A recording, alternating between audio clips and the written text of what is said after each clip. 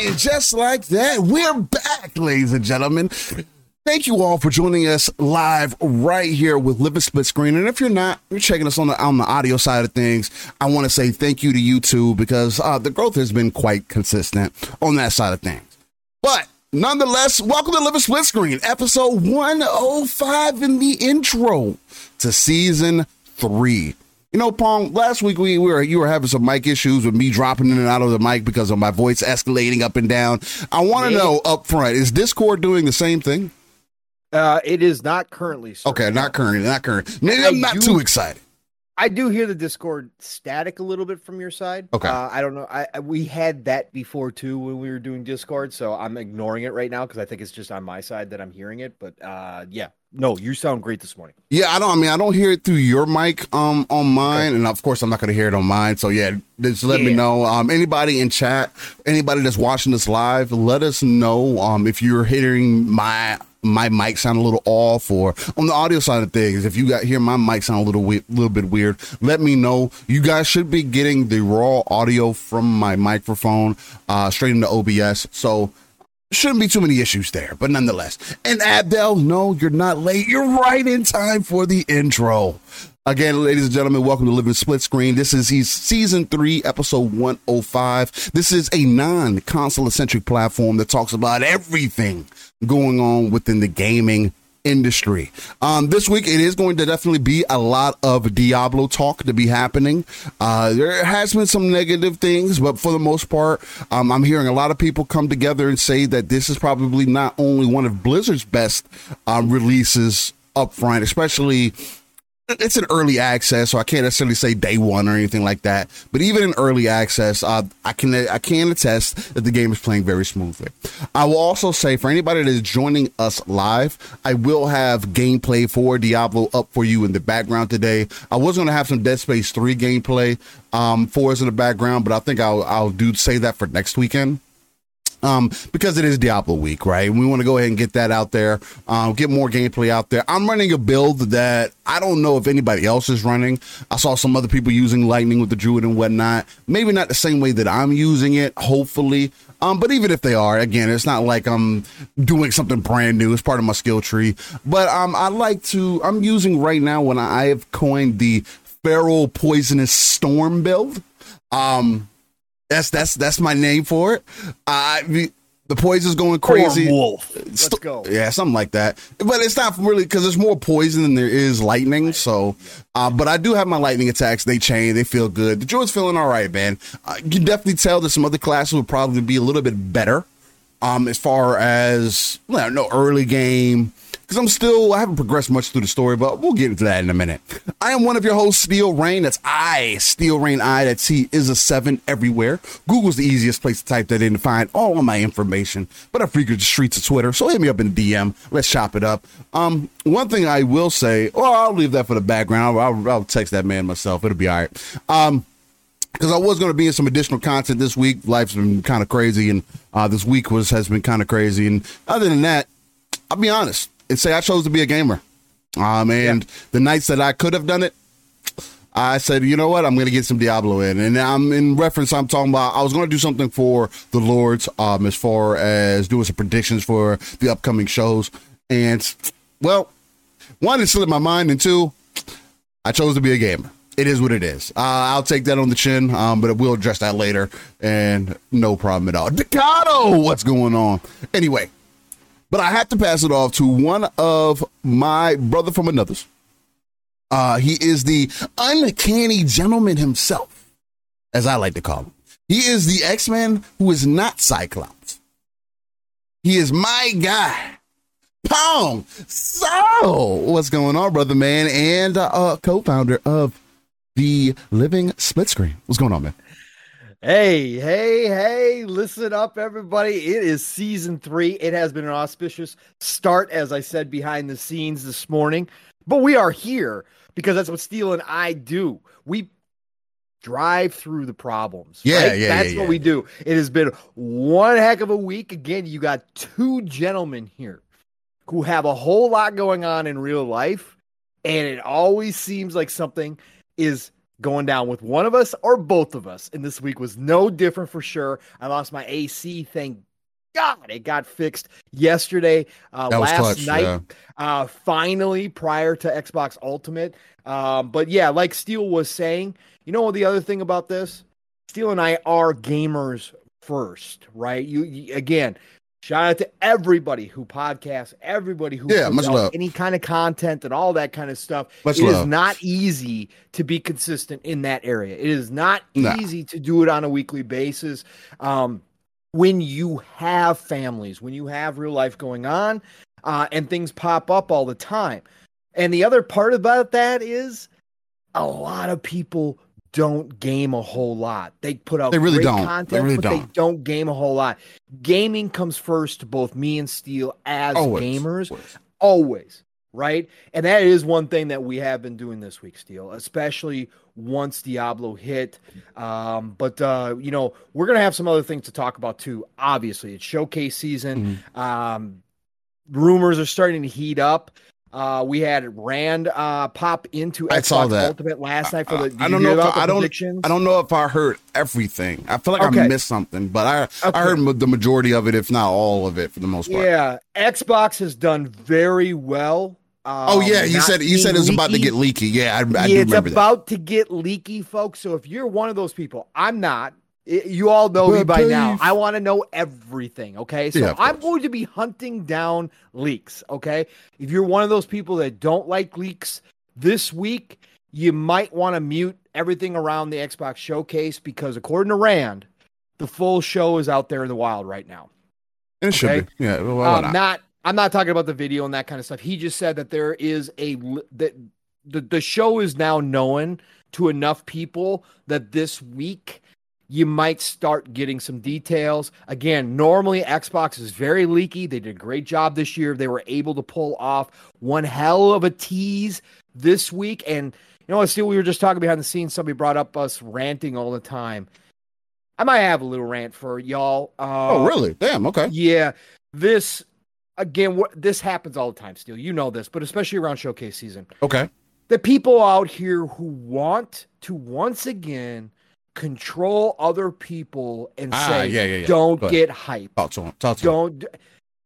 We'll get into it. I'll save it. But this, you again, I'm not running around tell people they have to get hyped. I'm going to be hyped for myself. I'm going to speak for myself. I'm going to talk about the things that I'm excited to see during showcase season. But I'm not going to tell anybody who says, you know, anybody who they themselves are saying to themselves, I'm not going to get hyped. I'm going to temper my expectations, all that kind of stuff. That's you. I don't want to be disappointed. What? Go ahead. No, I was saying that, and that's them as an individual, right? Yeah. There's no real reason for you to be like, for people.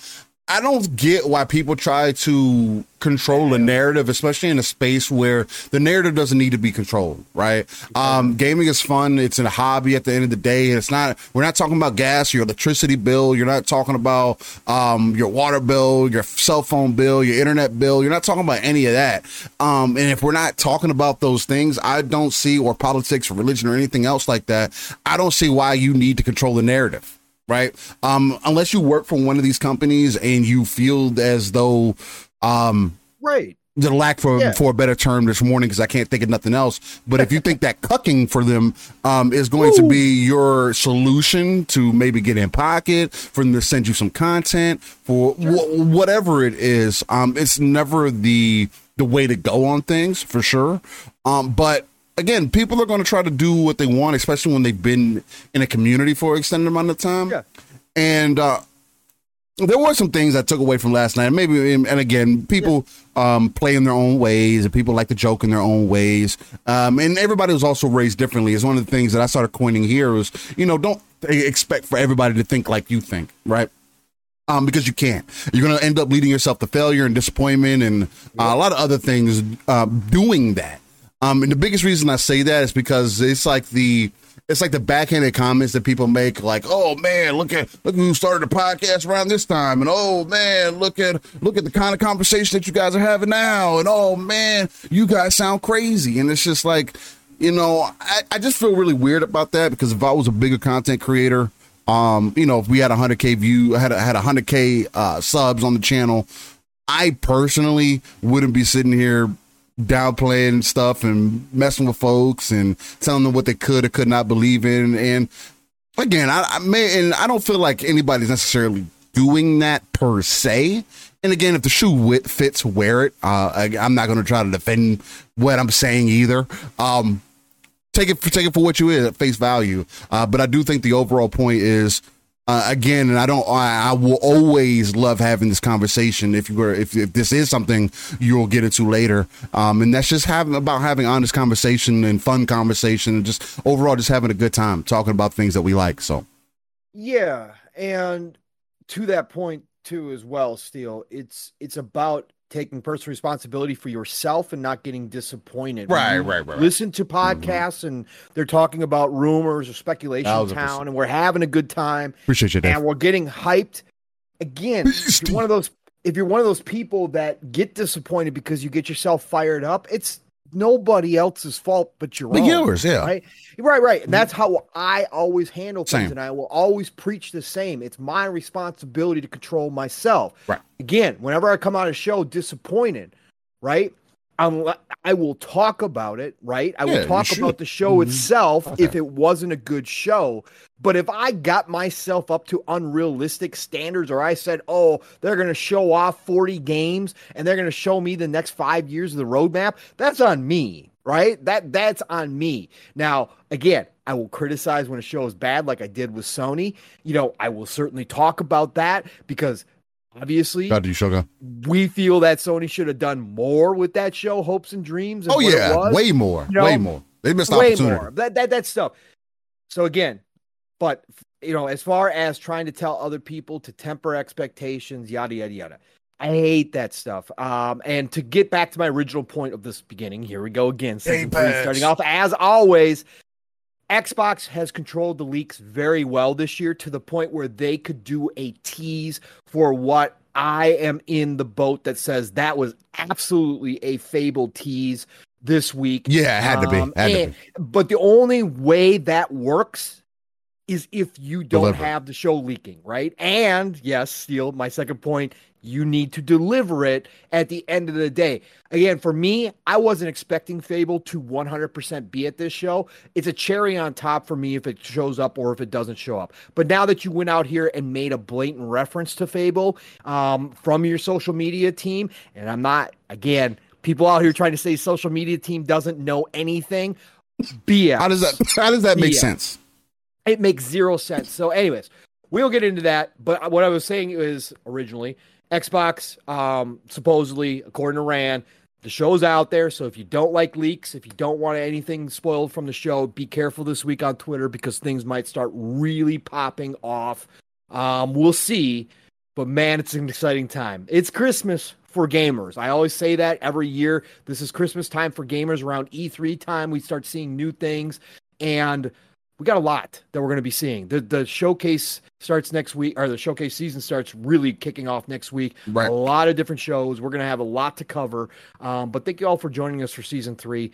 Happy to be back for, man, this is my favorite time. So, Steele, you know what? We are going to have to get in Diablo talk. So we'll kind of save that because, again, anything else for you and I this week, Steele, like we were both in the DMs, like we're gaming. We're playing things, but we're just been waiting on Diablo. And but before the release, it was me talking about, man, I really kind of don't know what else I want to play because I did get into some Space Marine because Space Marine 2 is on the horizon, right? So I was like, you know what? Let me go try out some of that Space Marine, that first one. Let me see what I can feel about the Warhammer 40K IP itself. And this is kind of like my true first foray into it. And Space Marine is a great game. It really is. It definitely is a product of its time. You could tell the Gears influences in many ways. Yep. But it also it's a product of its time where games were just trying to be games and also have the cinematic effects and everything had to be Michael Bay-ish where things had to blow up and be. Me and Paul were talking about that. We were also playing Dead Space 3 this week, which I mentioned earlier. And man, does that game. I've come to a conclusion this week that I just don't. I say this week, and this is something that I've always come to the conclusion about ever since I've found reviews about games overall. But people don't know what the hell they're talking about. Or maybe they just get mad about one thing, about one focal point, and just run with it. But on the flip side of that, because I gave it some thought too, and it's just like when you play these games years later, though, you don't know what kind of fixes went into it, and why the game is probably great now versus when it first released. It's like Mass Effect with you too. Still, yeah. Mass Effect, because when Mass Effect 3 dropped and they fumbled the ending of Mass Effect 3 and everybody was up in arms to the point where they went and patched the ending to Mass Effect 3. You don't know any of that. Right? Yeah, I don't. You heard it from us. Yeah, of course. But you would have no idea what that was originally like. Yeah. You went in and got the best version, right? Yeah. Dead Space 3, same thing, but different. At the time, right, Dead Space 3 came out and tried to do things different from the original formula, which was beloved. It's still Dead Space, like you were saying. I don't know what people are talking about. It feels like Dead Space. Yeah. It feels like that first game. Even in co-op. Right, but at the time it was different from the first one in the fact that it was more action-based. No, it was. It was more Michael Bay-like, as we were talking about while we were playing, like the set piece. It was just a different style of Dead Space that people absolutely rejected in a lot of ways. And that's why Dead Space 3 has gotten the hate that it has over the years. But you and I haven't played Dead Space 3 in so damn long. Like, I forgot most of the game. Yeah.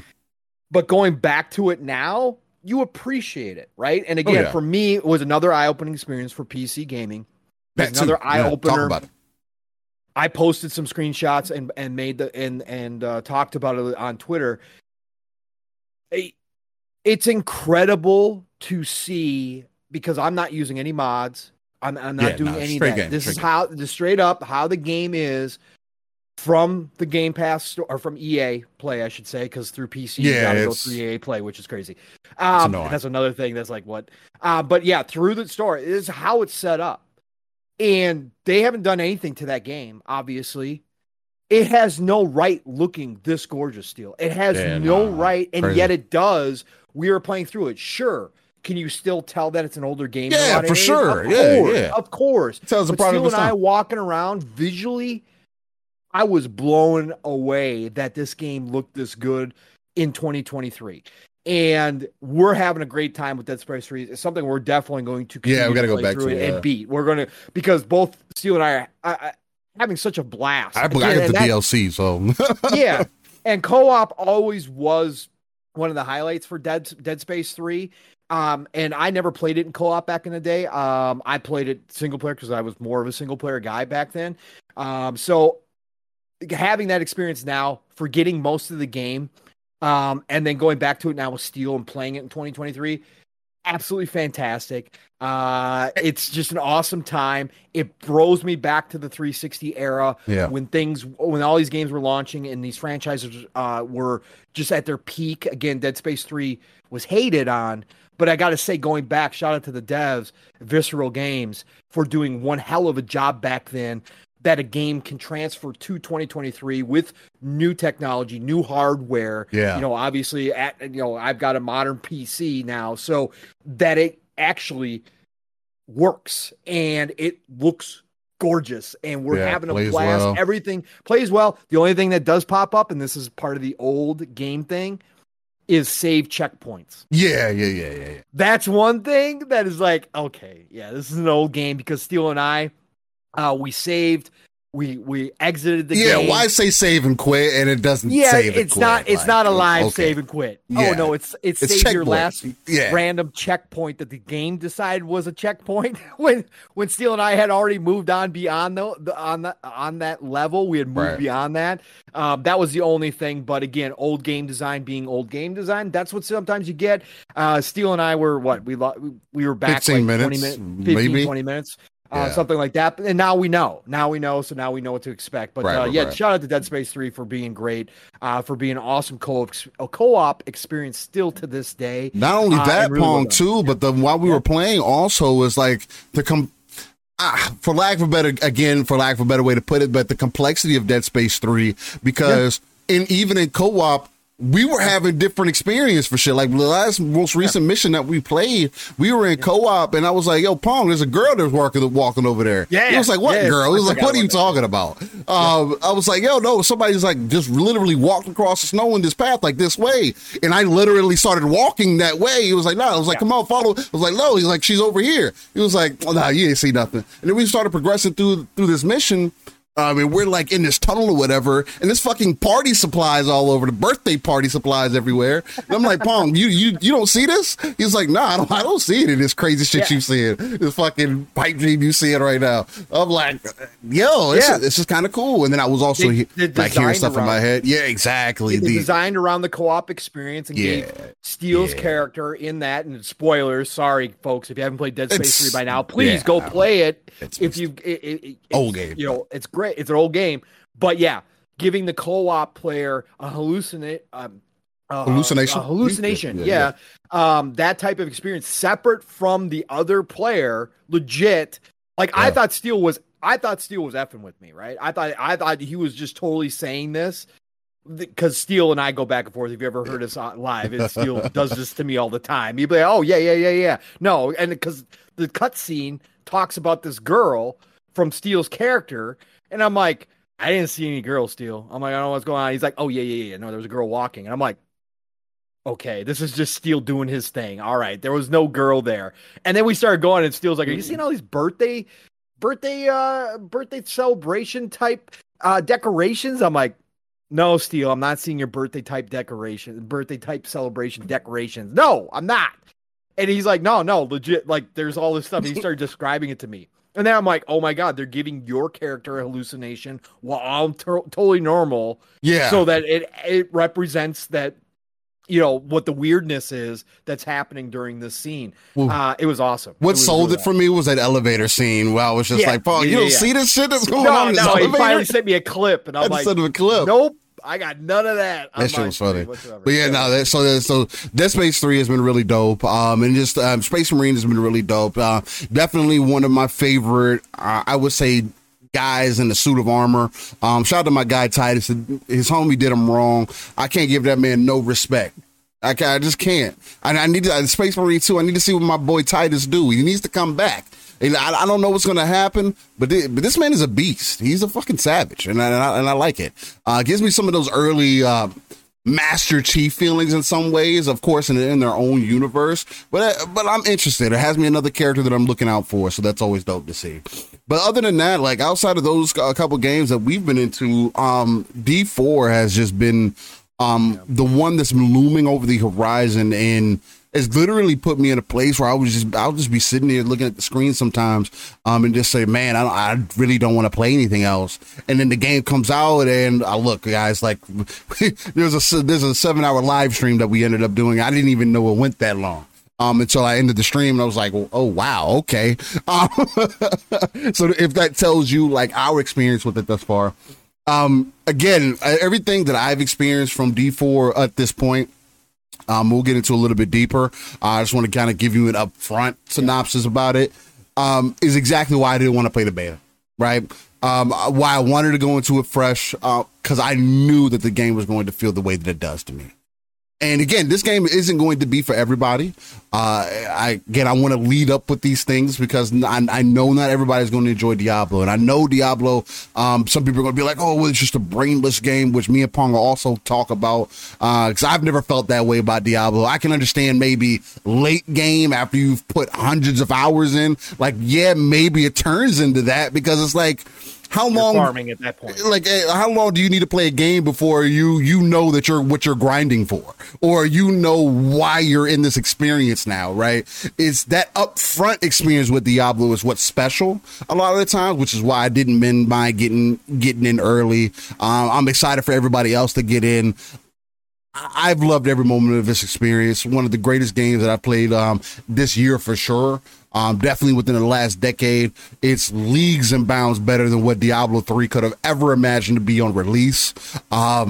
Just like it is a comparison. And this game is going to have the legs on this game are going to be so long, it's going to be crazy, right? Like currently, even me right now, there are prime builds that you can use. They're already got the sites up. You can go look them up for every class.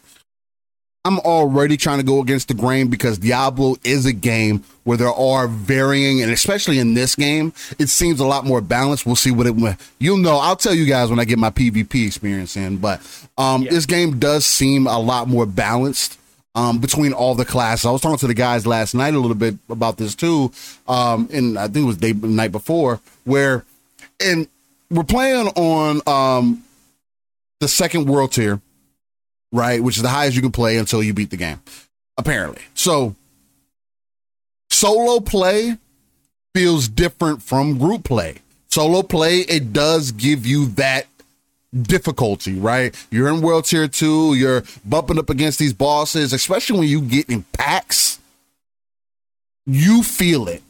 Now, for me, I think the main thing and the main negative takeaway, because I kind of want to leave with this before we go into a lot of the positive things that we'll get into later. I'm about to pass it off to you, Pong. But the main thing for me is the lack of vision as far as between your characters and the enemies. And I don't know what's necessarily going to make that a little bit easier to see, because sometimes you do get and Diablo's always been like this. So it's kind of one of those things where you could be going just fine and then randomly die. Like it happens. Because you're either not paying it. A lot of the times it's because you're not paying attention. You get into a rhythm. You're just like, nothing can kill me. And then boom, something kills you. You're like, okay, yeah. I need to pay attention then. But that's a lot of it currently that I'm seeing. Maybe it's just me not paying attention, getting caught up in the moment, because there is a lot to pay attention to, especially because I'm not a pro at fucking ARPG or CRPGs, whatever the case may be. So there is something ARPG. Well, so I had to write the first time. Yeah, I had to write the first time.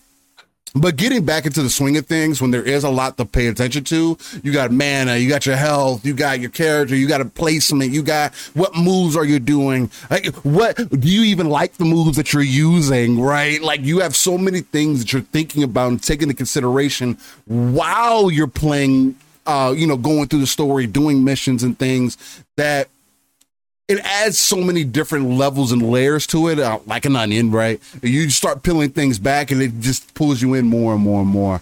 But yeah, if one negative thing for me thus far is definitely the vision in some of the areas, or just for the character. I do wish I could pull my camera out a little bit more, maybe. I am getting even more and more used to it. You can pull your camera in so you can get a little bit more of a closer look at your character.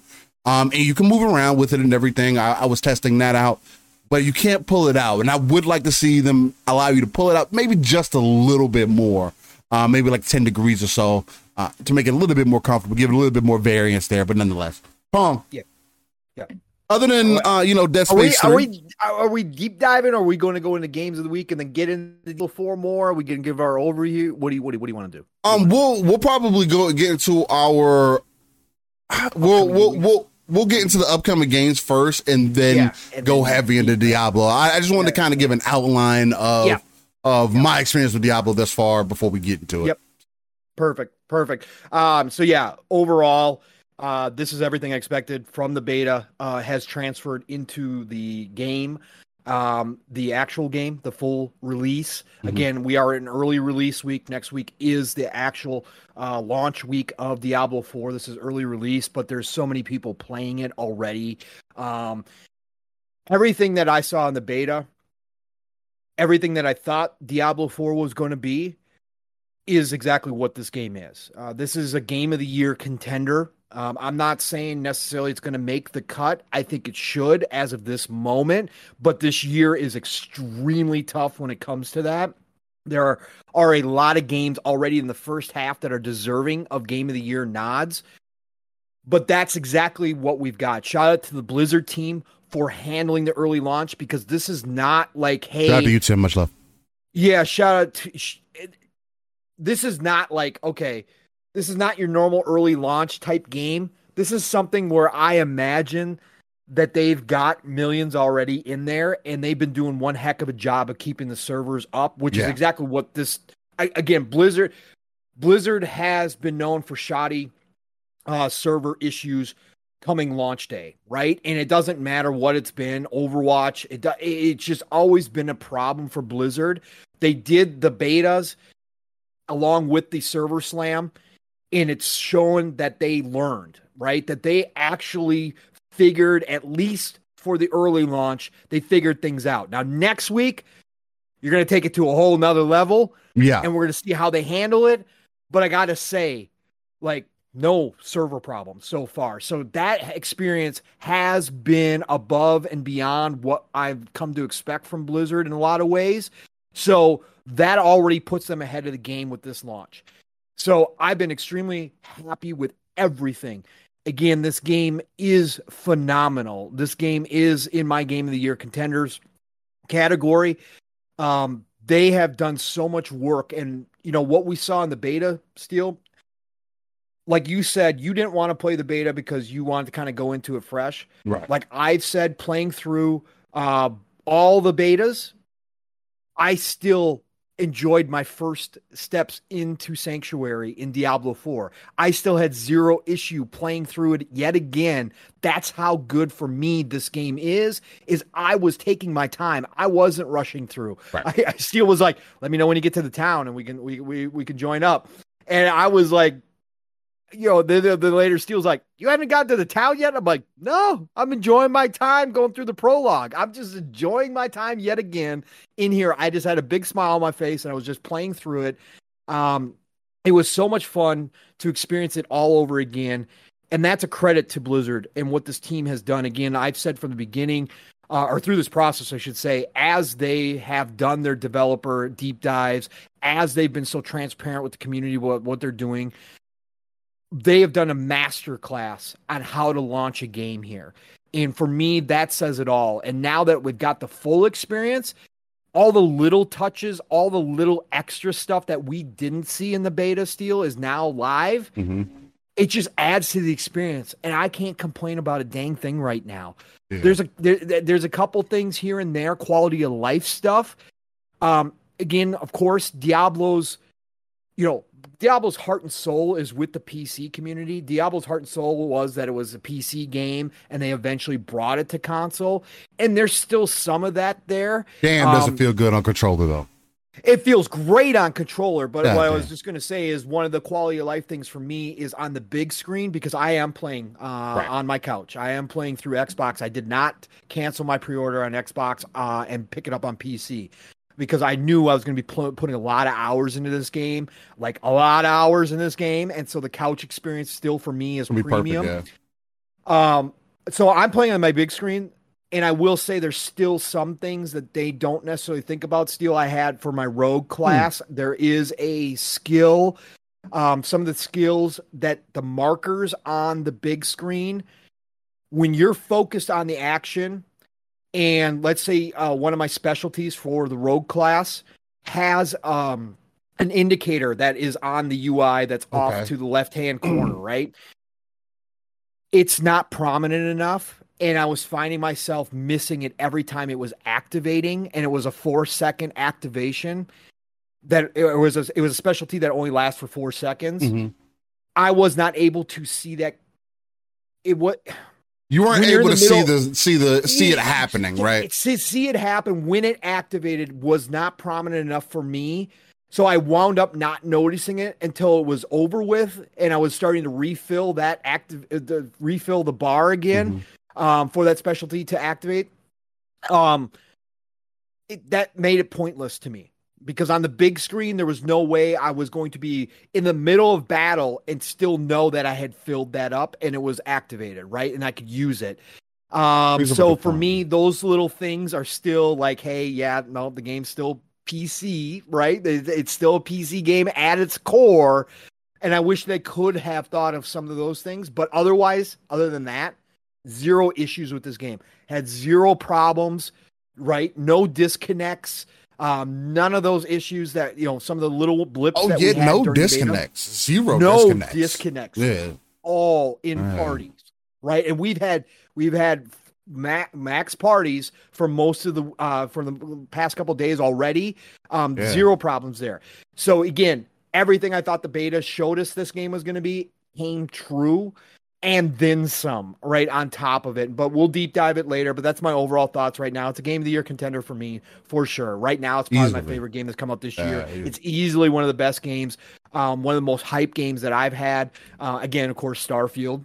It's come September. That's it. It's over with. But this game right now, Diablo 4, just really, really polished, really well done. I know they're not making everybody happy. I know there's people out there that think this game should be free to play, that the store stuff is egregious, which I will agree with. It is egregious. It's Blizzard, but it's optional. We'll talk about it. Yeah, there's more that goes to that. Yeah.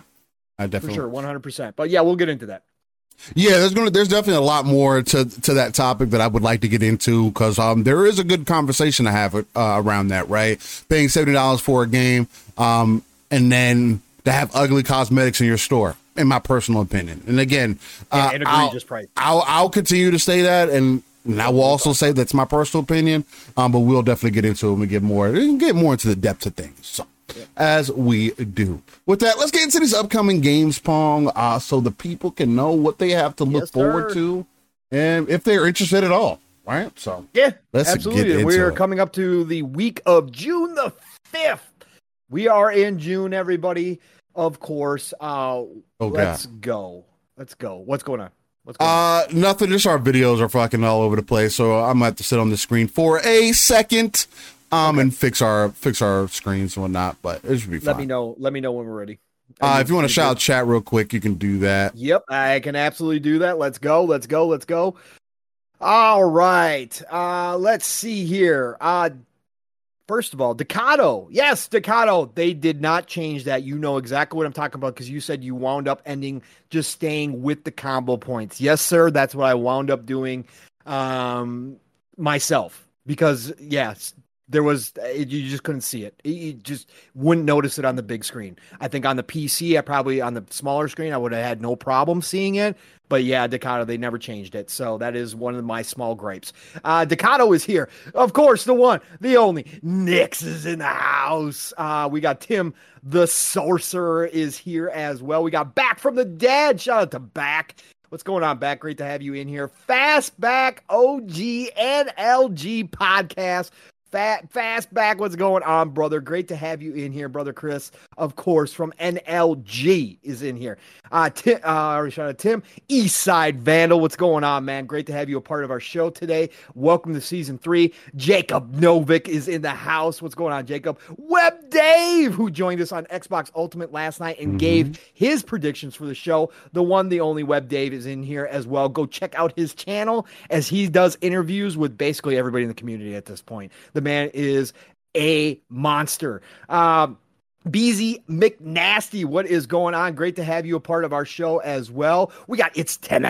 It's Timmy's in the house. We got the one, the only Talos Ray is here. We got Wilfrey Rosario. What up, Rosario? What is going down? Man, we got Pickle Papa in the house. Game Pass Dad. What is going on, Game Pass Dad? Says he watches us to get through his work day still. Hey, I appreciate shout that, out to Game Pass Dad. What's going on, brother? Great to have you in here. Great show last night, as always, on Xbox Ultimate as well. Newest member of Xbox Ultimate. Perfect. Shogun is in the house. What's going on, Perfect? Who else we got in here? We got Rob Dadon is in the house. What's going on, Rob Dadon? Thank you for dropping in and saying hi as well. Who else is in here? We got Sick Slayer, the one and only Sick Slayer is in the house. Thank you for being here, brother. Always great to see you. We got Boba Fett Gaming. Great to have you, Boba. Thank you for dropping in here as well. We got Abdel114 in the house. Paid extra for Diablo 4 early access, but I'm out for the whole weekend. Oh, man. Hey. That's all right. There's gonna be see when you get back, you'll have plenty of time to jump in, this is going to be around, man. That's going to be around. And the extras, Well, that's personal opinion whether or not they're worth it. But you know what? Enjoy the game when you do finally get in there. Doom Reapers in the house. What's going on, Doom? Reaper. Always great to see you. Always, always.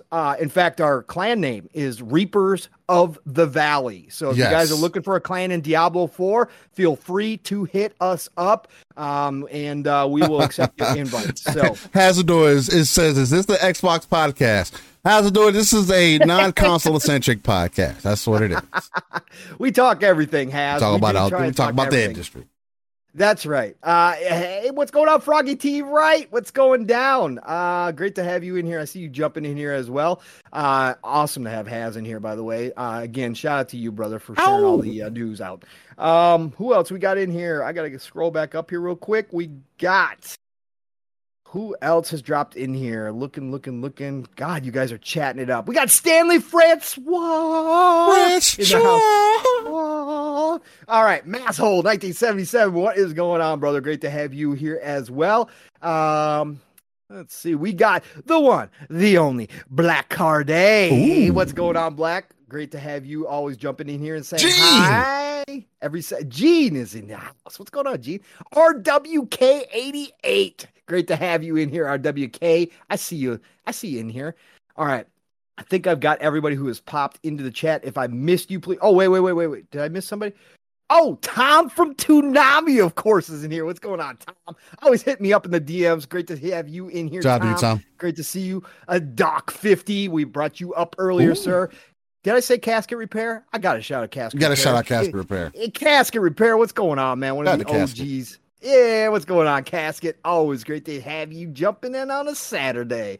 We got M. Gene. You said M. Gene. Great to have you here. Yo. All right, I think I got everybody, Steel. If you're ready to rock and roll, I can get into... I'm ready to rock and roll and roll and rock. Let's get started with the first game of this upcoming segment. June 6th. And this one is in Game Pass. It will be dropping into Game Pass. Really? Okay.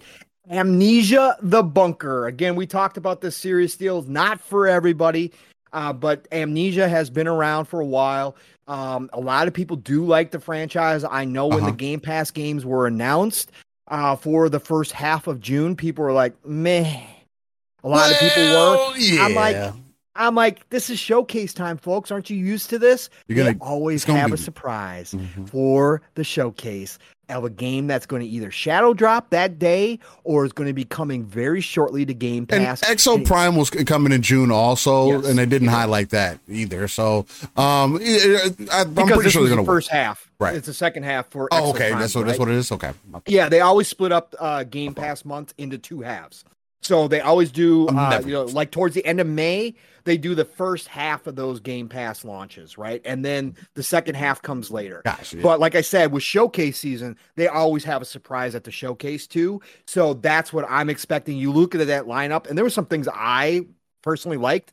But again, I'm that guy who grazes everything. And again, it really doesn't matter to me because Diablo 4 is out. I'm not really going to be playing a whole lot else at all.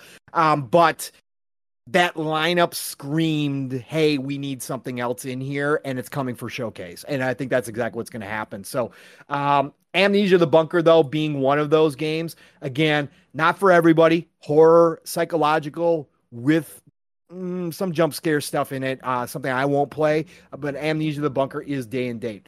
And then, of course, as Steel and I just talked about, Diablo 4 officially launches this week, June 6th. Comes out of early access. We will see how they do with the servers at that point. After playing this, I have great faith that Blizzard's going to come through. So anybody who did not order the Deluxe or Ultimate Edition will be hopping in this week. Please come on in. Enjoy yourselves. Welcome to Sanctuary. Mother is waiting for you with open arms. My God, Mother gets better and better through this game too, Steel. We'll talk about that. Harmony. The Fall of Reverie is coming to Switch and PC on June the 8th. That is from Don't Nod. So if you are a Don't Nod fan, this is coming out. It will launch June 8th, Switch and PC. And then June the 22nd will be PlayStation 5 and Xbox Series. So, of course, in a future episode of Living Split Screen, you will hear me bring this up again. But Harmony, The Fall of Reverie, Switch, PC, June 8th. Shout out to Don't Nod. Got a great fan base. A lot of people love their games. Not my, again, narrative-driven games are hit or miss for me. Right. But Don't Nod does a great, they put out great games for a lot of people. Okay. So check out Harmony. MotoGP just continues to roll along, of course. MotoGP 23. All you bike fans out there who like bike games, MotoGP actually has a lot of competition these days. But they keep rolling out. So platforms are PlayStation 5, Xbox Series, PlayStation 4, Xbox One, Switch, and PC. Developed by Milestone SRL and published by them as well. So June 8th.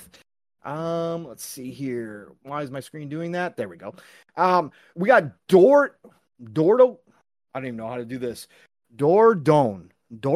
I think it's Dordone. I would say Dordone. Dordone. I would normally do that. Dordogene. Dordone. PlayStation 5, Xbox Series, PlayStation 4, Xbox One, and Switch. I really highly doubt that it's called Dordogny. Yeah, I highly doubt it, but I would say Dordon. But anyway. And anyways, that's the next week. Everybody got out of the way of Diablo 4. So that's next week anyways. That's June the 13th. So we don't even need to go into that. I do need to tell you what the developer is, though. That's Un Je ne sais quoi. Un je ne sais quoi. Yeah. Je ne sais quoi. Yes, that's French. François. Published by Focus. It actually looks, I like the art style. Yeah, the art style looks mad dope. Looks like a little girl, hand painted like watercolor style. Yes. So it actually looks pretty cool. But that'll be next week anyways. But anyways, everybody got out of the way of Diablo 4 this week. Looks like it. Yeah, everybody left and said, nah, we'll release a different week. Because next week has got a few more games. It is showcase season. Game releases. June is packed with big games, but the lists each week are kind of small for this month because we are coming into those summer months as well, on top of showcase season where more things are announced. But yeah, that's this week, upcoming week of gaming steel. Well, ladies and gentlemen, I don't know if you guys are excited. I need to fix some things right there too. For our vertical scenes for when I do some streaming to not streaming, but do some YouTube shorts and whatnot, which I haven't been able to do the last couple of weeks, but I'm definitely going to jump back into it this week. But that was your upcoming game segment, ladies and gentlemen. Hopefully you found something in there that you could be excited for. Hopefully Diablo is the one that you're excited for. And again, like Paul mentioned, please come check out Valley of the Reapers. If you are interested in, getting some Diablo clan action in, there'll probably more than likely always be somebody running it. And keep in mind, if you're going to run it with me, please have genuine interest in the game. Because, man, there's nothing worse than somebody not being excited. Right. Back from the Dead says, don't know about your group, Pong Soul. There was a guy in my group saying Mommy Lilith and his kinky fantasy. Oh, my God. Well. It's a little far, but I think Pong was thinking about it. I think he was thinking about it. The official Diablo Twitter has corrected people claiming to call her mommy. It is not mommy. It is mother. Straight up. So just be appropriate with Lilith. It is mother. He said be appropriate.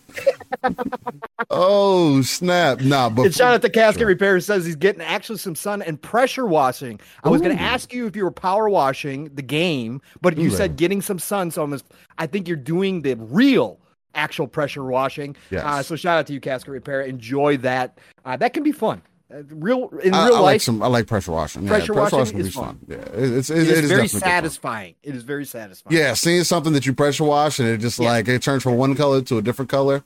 For the sidewalk, as you watch that dirt come out of the concrete. Oh man, it's a good feeling. Good. Yeah, it's definitely a good feeling. Let me adjust some things here really quickly, ladies and gentlemen.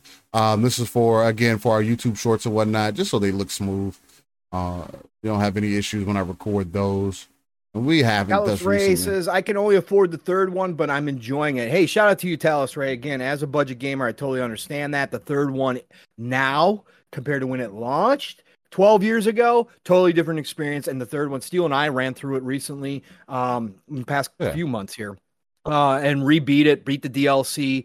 The third one is a great experience now. The loot system in the third one is awesome. It's a lot of fun. The power fantasy is there in its full glory. It really is a great time seeing your character get to godlike levels in Diablo 3, 100%.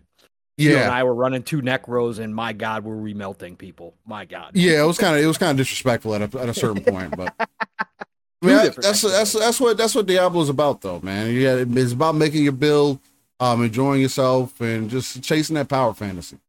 Yep, 100%. And Diablo 4 is gonna be around for a long time too, Talos. So don't worry, it'll be there. Yeah, look, if the only reason why you want it right now is to be part of the conversation, that's understandable, but it's not needed. You don't have to do that. And don't think that you have to. Again, real life is always going to be more important than anything else. I'm never going to sit here and be like, "Oh, Talos, well, you can't afford it and you're a broke boy." Like that doesn't make any sense. People out there too. Yeah, there are those people there. That doesn't make any sense, and I don't get why people do that or why they try to take it there. And again, you justify whatever you want for yourself and however you need to, but it's just people have weird energy, man. And as long as you got something that you can play right now, or you have some genuine interest that you'll want to jump in at some point whenever the funds do become available, or maybe you win it through a giveaway or something to that nature. Again, wait for a sale. People will be there, and you'll also have people. The other thing too is there are some negatives to jumping into things up front, and there are also a lot of positives. Yep. Some of the negatives are when the people up front get tired of it, they will drop off the game. I can be honest with you, and depending, I don't know, it'll depend on how long Diablo truly grabs me. But I'll be honest with you and say that, hey, once I put 500 hours into the game, 300 hours into the game, I'll be a little bit more realistic because of timing and everything, that maybe I want to go play something else, right? I'm not going to lie and say that, oh, there's not going to be another game that comes out soon. I also have a podcast that I'm not going to want to record gameplay for, give a run. And by that time, the one thing that makes Diablo so great, once you play the story for that first time, and that's an experience that people always miss out on. And anybody out there, if you're playing this game and you're missing out on the story, please play attention in this one. Yeah, it's worth it. 4 is so immaculate. Like, I know people say, well, the other ones, it didn't really matter. The story has always mattered to a point. Blizzard also made sure to put up a VDOC series of the events that have happened up to this point, so you have a good breakdown and a good understanding of what you're walking into. And they're like 8-minute videos, right? So, and there's like 6 of them, I think, if not maybe a few less than that. And if you want some background of what's going on, check those out, please. I cannot advise against it. I checked those out while I was leading up into the launch of the game, and man, I feel so much more like filled into what is actually what's going on, especially since the last time I really paid attention to the story was Diablo 2, and then 3 is kind of like they break it down really well. So there's that.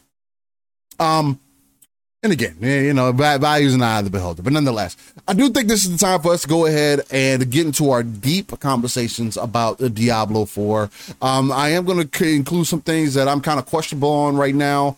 I do probably have Pong? At this point, I'd probably say I got about 16 hours in. You probably got 16 hours. I'm right around, I think, 12, 13 right now. So, because obviously I was dealing with the AC and all that kind of stuff. So, yeah.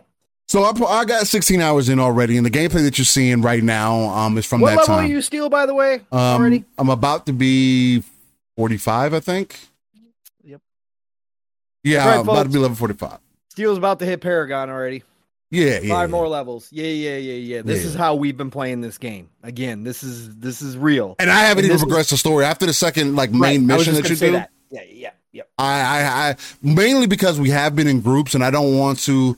I know me and Pong play together. Sure, that's what that'll be one thing. We both likely listen to everything. And I would literally mute the entire party. I did it on release night. I muted everybody when the cutscenes came on because I wanted to hear what was going on. I had my headset. because there is a lot of detail in there. So there is that, but yeah, let's really dive into it. So Diablo 4 released this week. For those who have been living under a rock, or maybe audio listeners, you kind of jumped to this point because this is the main Diablo talking point here. And new, if you're listening live, we appreciate you coming through. But if you're new to the conversation, Diablo 4 no spoilers. release. We won't have spoilers. Yes, there won't be any spoilers. I do have a 7-hour video though that does have probably some spoilers in it. Not too much. Again, two main missions mainly. Some other side content that's in there, so you can check that out if you want a good representation of live gameplay, live commentary, group of people that are in chat, chopping it up, talking about Diablo. If you want some feelings of what it did on release night. So there's that. Check that out on Live a Split Screen. But, Pong, I got to be honest with you, man, and tell you that Diablo 4 is pretty much everything that I expected it to be and more, right? I told people last week, and I've been kind of on this note, since the beta, that I jumped into Last Epoch, it didn't feel right. I jumped into Path of Exile, that didn't feel right. And I can also be frank and say I'm not of the most hardcore when it comes to the Diablo experience, the ARPG experience at all.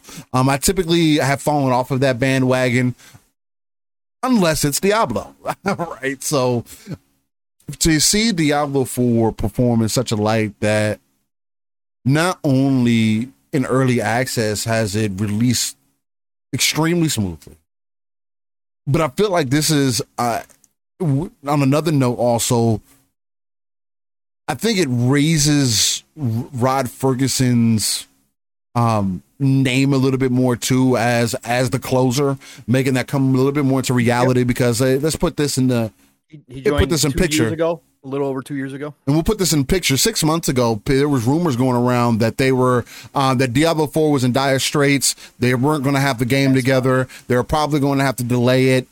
These were the rumors that were swirling around this game. And me and Pong were sitting back in the back, like, man, I just don't want it to be another D3 situation, man. Like, come on. Game broken day one. We don't need that. But then we got the beta. The beta really solidified a lot of my confidence in the title. Solidified a lot of my confidence in Blizzard. Really solidified a lot of my confidence in what I've seen up front, because as we got closer to release, and I do think even with a game like Diablo, that the old adage of sometimes things come together last moment, this could have possibly been one of those those situations. Or maybe when you have a good closer like Rod Ferguson to get in there and really stitch things together, then you get what you've gotten thus far. And again, this is only a small slice of what's to expect. We don't know how to really judge the game as far as server performance and things like that until full release, because early access, and not everybody's going to jump into that. Now, I'm trying to think about how I want to break down the Diablo conversation, or that I just want to kind of give my overall feelings about the game.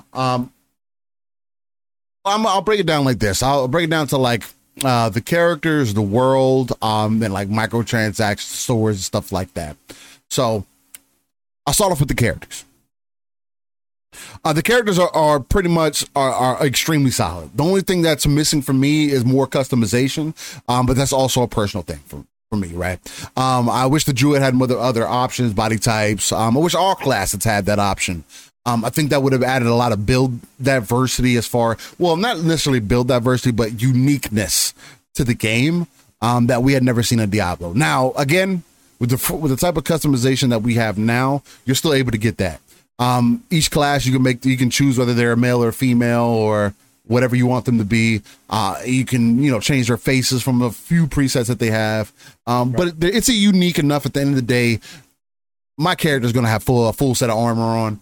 In most cases, as long as I can change the colors, that's the main thing. Transmog is vast up front, right? You're only going to get more gear as you progress through the game, but it does feel very Destiny-ish, especially now, where when you get a piece of gear, you know that when you break down that piece of gear, you'll be able to unlock it later through cosmetics, right?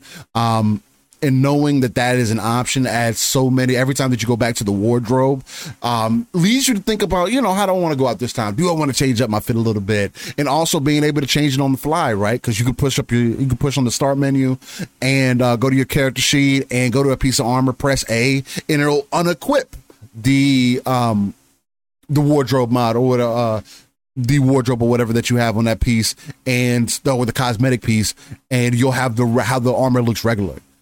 So there's a lot of uniqueness in that, which is something that I was hoping that Diablo was going to hit, especially with 4. We're in a different generation. You want to give people a lot of variety, and I do think they landed that mark. As far as the world overall, this definitely, as somebody I just touched on Diablo 2 here recently, and the biggest thing for Diablo 4 was that it was getting back to the nitty gritty of it all, right? The thing that a lot of the hardcore fan base was missing out on, because it kind of disappeared with 3. 3 was a lot more arcadey looking.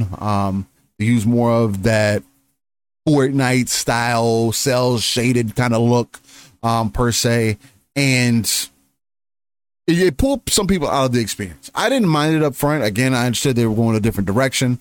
They were also released everywhere. Another one of those games that continued to get support, but it didn't launch well. But going into 4, we wanted to bring some of that, not necessarily realism back per se, but just that dark grittiness that Diablo was known for. And 4 has that in spades in every aspect. No matter where you travel, no matter what enemy that you're dealing with, even when you're in solo play, you're feeling that pressure. You're feeling the ambiance, and it's super dope. So far, with about 15, 16 hours in, the gameplay mechanics feels it feels exactly like it should, right? There are characters, classes that are going to feel very similar to the way that they played before, but again, it's Diablo. What can you expect? I would have liked to see some additional things, changes for the Necro is part of the reason why I changed from playing a Necro, which I typically would have probably went first, whereas this time around I went Druid, and for a multitude of different reasons. But overall, man, like the fact that the game launched as, at least in my eyes thus far, as successful as it has, very minimal issues. This is something that I've spoken to multitudes of times. We don't get games very much anymore that are fully complete on release. And although there is a microtransaction system in here, there's a store, it's extremely optional, right? And it's not like they slacked up on the in-game armor is only limited to a certain set to where you felt like you had to go buy some cosmetics out of the store, right? Not like Halo made you feel, for an example. So with that in mind, with the cosmetics being optional, the main negative point that I'll have about those is that they aren't very thought-provoking and they aren't very unique. And I don't think that they were very well designed. For this world, I think you could have had something that was much better looking, especially for the price point that you're offering at. I'm not paying $20 for those skins. I'm not. I wouldn't expect anybody else to. I actually suggest people do not spend that money on those skins because they're not worth it. Again, in my personal opinion, the only one that kind of is the Necro one, and it looks so basic for a Necro that I'd have to still say no. And again, I'm not going to sit here and be like, oh, don't spend your money, but I would advise against it because I just don't think there's any uniqueness to it. And it does speak to something else that Blizzard does need to address. And I think gaming overall, the industry needs to address is that when you're making people spend money outside of the money that they've already put down, especially for a game that is $70, no matter what version that you buy, base, let's put some more effort into cosmetics. I'm talking to you, Destiny. I'm talking to you, Halo. Halo's free to play, and Destiny has become more free to play. You still shouldn't go short when it comes to these cosmetic ideas. So that's the one thing that I'll take away from the store itself. Outside of that, it doesn't seem like there's anything in there to help people progress per se. I saw some people talking about some things like some XP buffs and whatnot. At the end of the day, you can have all the XP buffs you want. I mean, if you're just trying to get the end game, that's a personal choice. If you're just trying to experience the story, that content's going to be there for you no matter what. And that first playthrough is always going to be a unique experience in ways that even if you get to Paragon and you get to the highest level in that first run, that's not necessarily going to matter because you still have so much more to go through. This is going to be sitting with me for quite some time for sure. I see plenty of play sessions with the squad happening with this one. I think, hey, I'm even thinking we have to wrap this up soon so we can jump back into that soon. Like after the Diablo conversation, we'll get into this day in gaming, and we'll get right on out of here. We'll do our prediction show next weekend. It's the day. It's right before Sunday. It'll be all right. It'll be perfect. Gamers first. Gamers first. That's what I'm thinking. That's why I'm right there. I'm on the edge now. But yeah. If that doesn't explain to you enough about how I generally feel about the Diablo, I recommend picking it up. Even if you're a newer player to Diablo, again, definitely check out those 8-minute VDocs that Blizzard put out going over what has happened in the story thus far, so you can get caught up a little bit. But even without that, you could jump into this game and have an experience. Something of a similarity to, I made this point, and I was thinking about this the entire time I've been playing, but this game literally makes me feel like Gauntlet made me feel back in the day. Gauntlet Legends. It literally feels like that in all the right ways. Building up your character, chasing that power fantasy, especially when you're with a group of guys, everybody's got their builds working together. That's the other thing too, where solo play feels where if you're on world tier 2, which is the highest you can go up front. If you're on world tier 2 solo, you have the difficulty experience. Enemies will hit you like a truck, but then you get in a co-op, you'll have some moments where you'll want to make sure that you're paying attention. But for the most part, if you guys are synergizing pretty well, everybody's getting their abilities off and you guys are staying together, it just creates a whole nother level of magic within the world and a sense of adventure that I've been looking for quite some time. And I think this is going to bring in a lot of people together for a while, which is always a great thing to see within the gaming industry, man. Very few games that do this, especially for a game that is considered a MMO light.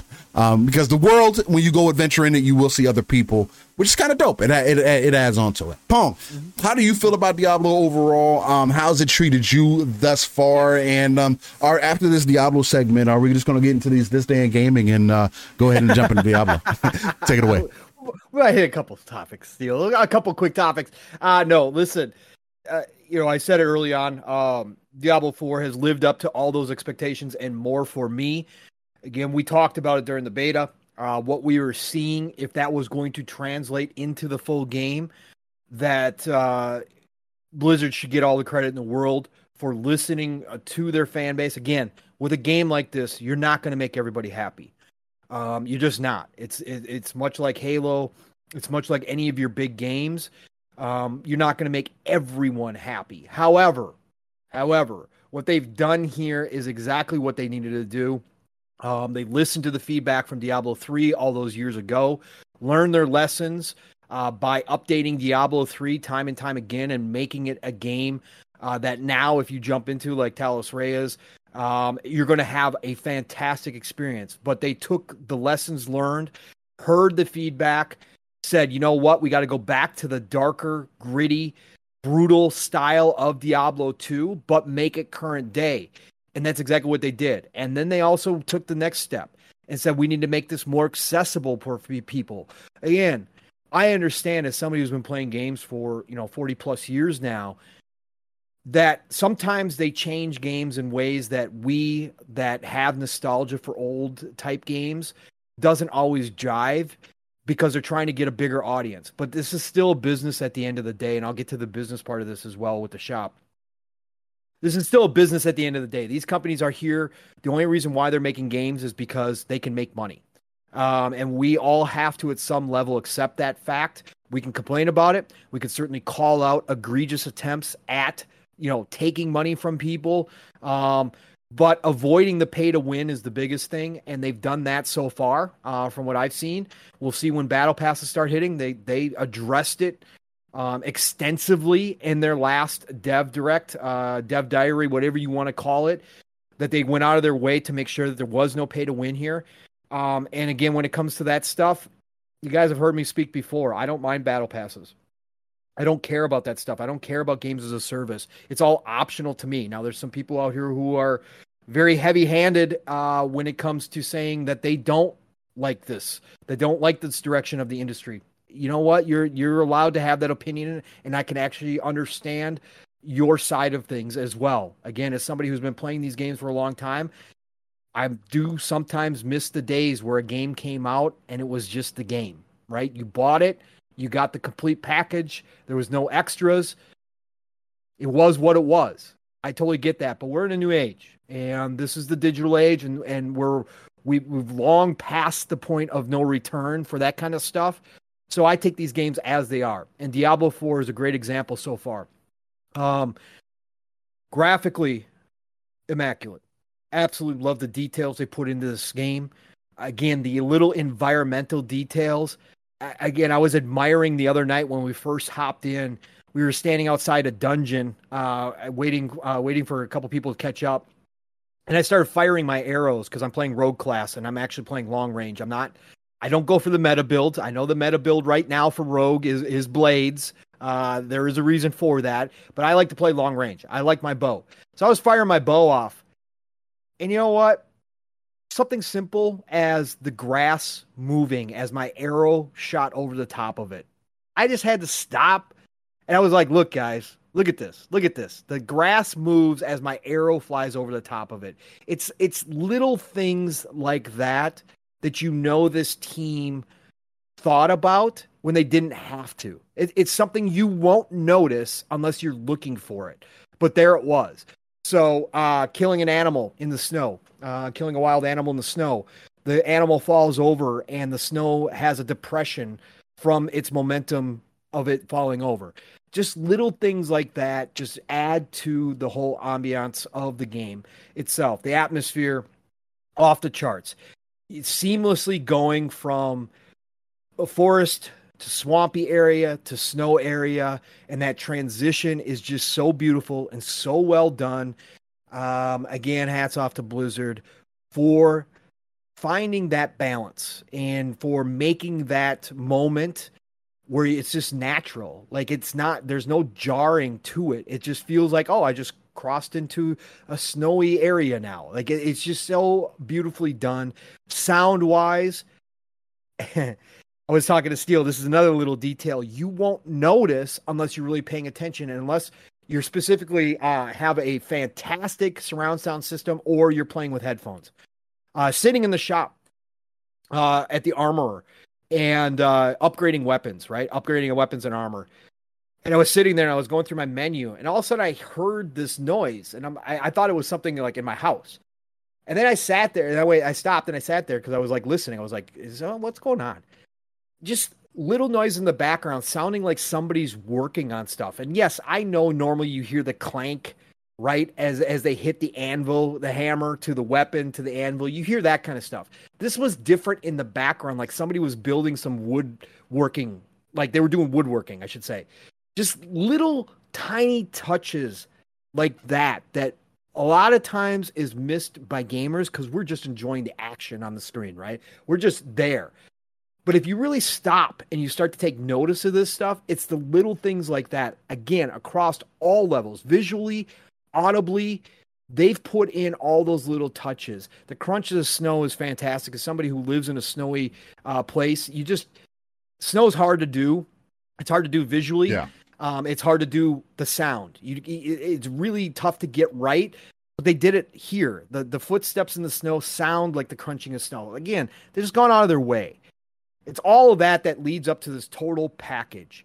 Then you get into the mechanics. Then you get into the different systems in place here with a Diablo type game. Again, I've played Diablo a lot in my lifetime, but I'm also not the hardcore guy who necessarily is min-maxing every damn skill, who is looking for that meta build. I'm not. I play Diablo the way I want to play it. And what I'm saying to you here is that Blizzard took that into account.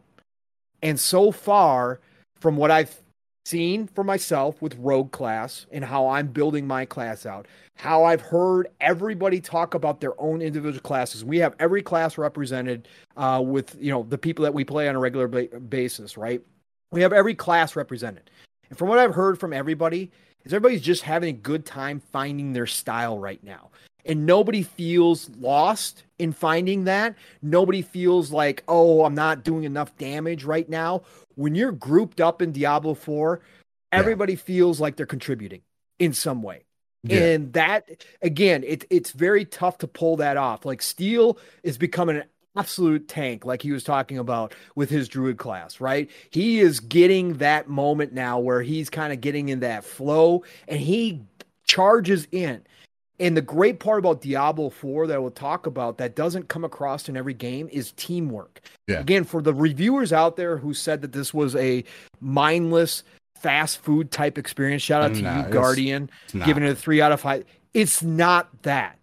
Sure, can you have a tank class with your Barbarian? Again, shout out to Jasper who's running Barbarian. Yeah. And Steel who's running Druid. Those are your big tank. You can make them into tanks. So Barbarian absolutely is a tank class, obviously. But Druid, you can kind of do different styles. Steel is getting a tank class. Yeah, Druid apparently is one of the most versatile classes in the game currently. Yes, absolutely, 1,000%. But the thing I was going to touch on here is when you're teamed up, and trust me, I have already played some Diablo 4 while I was dealing with the AC guy being here and stuff. I was hopping in and playing solo. Diablo 4 can be brutal single player, at least in World Tier 2 right now, early on. It can be brutal.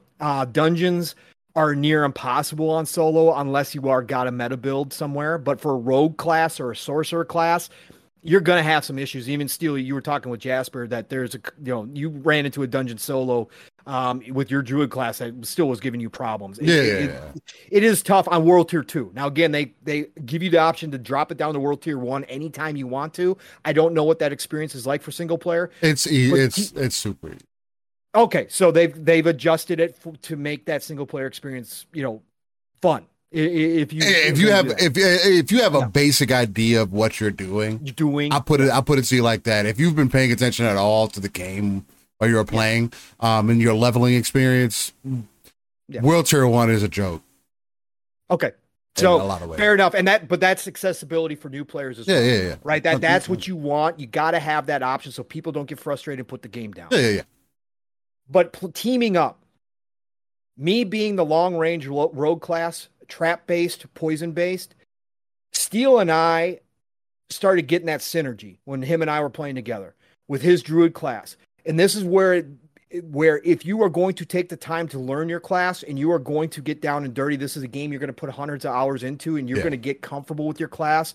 And you're going to find out how to get that kind of balance and that mix and how you're going to enter in different battles, whether it's a boss or whether it's mobs with a bunch of ads.